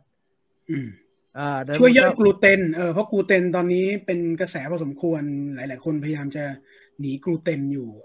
ใช่มันเหมือนคุณแดมาสเตอร์ครับมันช่วยอันนี้ได้เยอะนะฮะมันช่วยเรื่องคือใครเป็นแบบท้องผูกท้องเผิกอะไรเงี้ยมันเหมือนกินยาคูนะฮะมันเป็นแลคโตบาซิลลัสอะไรอย่างนั้นเหมือนกันแต่เราจะไม่นับเรื่องน้ำตาลยาคูนะครับซึ่งมันเป็นอาหารหมักพูดอย่างนี้ดีกว่ามันเป็นโปรไบโอติกนะฮะมันเป็นเหมือนอาหารหมักดองแบบกินกิมจิกินถั่วหมักนัตโตะอะไรอย่างเงี้ยซาวโดอยู่ในนั้นนะมันเป็นขั้นกว่าโฮลวีตอะไรพวกนี้เลยใช่ไหมเพราะโฮลวีตคนก็มองโฮลวีตมันเป็นเรื่องไฟเบอร์โฮลวีตเป็นเรื่องไฟเบอร์มันเป็นคนละประเด็นกันซาวโดสามารถมีโฮลวีตได้ก็คือโฮลวีตคือคาร์โบไฮเดรตเชิงซ้อนไหมที่ร่างกายจะได้ไม่ดูดซึมเยอะถูกไหมแล้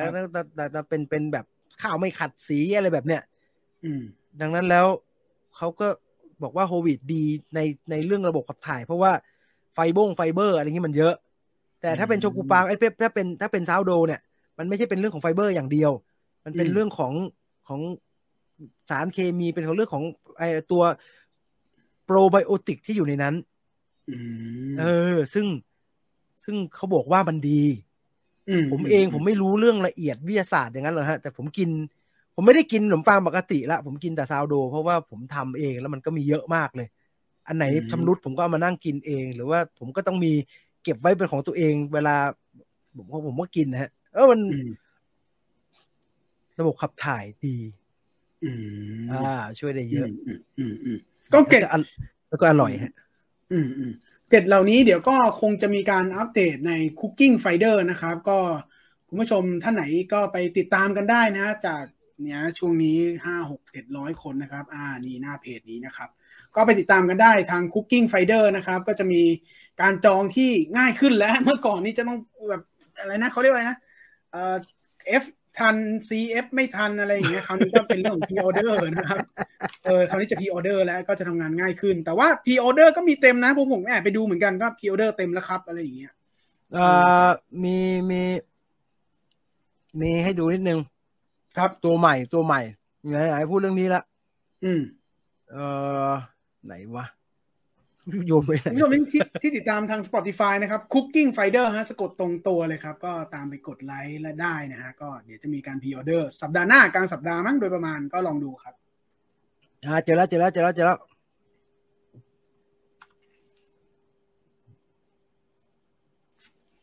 มันไม่เพย์อ่ะแป๊บนะ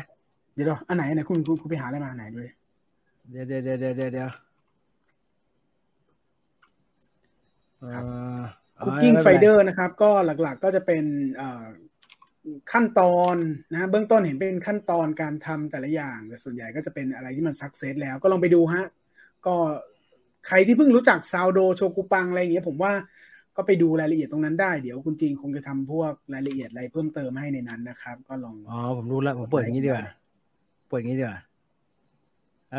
แค่นี้โถอะไรคุณกำลังเปิดให้ดูผลิตภัณฑ์ใหม่มาใหม่เหรอผลิตภัณฑ์ใหม่อะไรอันนี้เป็นเชเบตตะแบบที่ฮาร์ลีควินเอาไปทำแซนด์วิชผมอบมาในไซส์ที่เอาไว้ทำแซนด์วิชแบบที่อยู่ใน Birds of Prey ได้พอดีฮะแต่ว่าอันนี้ใช้ยีสต์แบบซาวโดด้วยดังนั้นแล้วเดี๋ยวนะนี่แล้วเข้านิ้วโอ้ยมีดนี่เข้านิ้วไม่ได้เลยนะฮะอันตรายมากนะโคตรคมเลย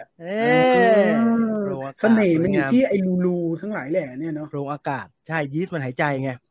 สิ่งต่างๆมันหายใจเดี๋ยวจะมีให้นะฮะเดี๋ยวจะมีให้เชฟเบต้าไอ้ผลิตภัณฑ์ใหม่นี่กี่บาทกี่ก้อนกี่อะไรยังไงขายไงครับน่าจะ3,100อะไรเงี้ยนะฮะง่ายๆเดี๋ยวขอไปดูก่อนไม่รู้มันเพิ่งจะลองทำเมื่อวานนะยีสต์มันเหลือเยอะเผื่อใครอยากกินแซนด์วิชไข่แบบฮาร์ลีควิน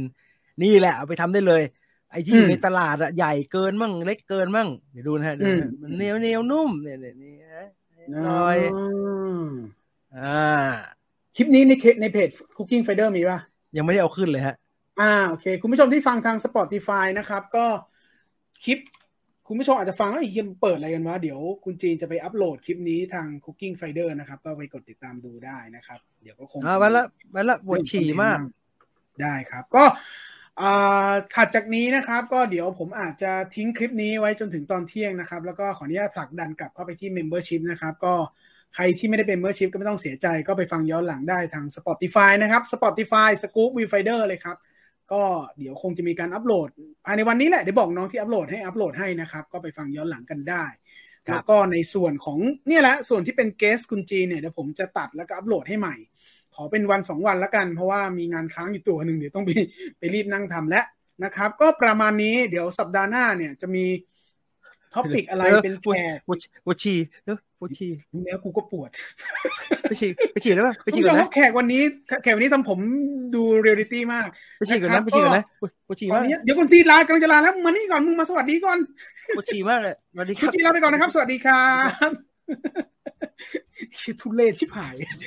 โคตรเรียวเลยนะครับขอบคุณมากสำหรับทุกการติดตามครับคุณผู้ชมครับก็วันนี้ผมตูนวิวไฟเดอร์ขออนุญาตลาไปก่อนสัปดาห์หน้าจะหาอะไรมาฝากอย่าลืมเข้ามาฟังกันในไลฟ์มาให้กำลังใจกันมาแชทมาส่งข้อความกันว่าไปดูหนังเรื่องอะไรมาเดี๋ยวสัปดาห์หน้าเดี๋ยวเราคงจะเทไปในเรื่องของหนังมากขึ้นกว่านี้แล้วกันนะครับ วันนี้ขอบคุณมากสำหรับทุกการติดตามขอบคุณจากใจมากๆสวัสดีครับ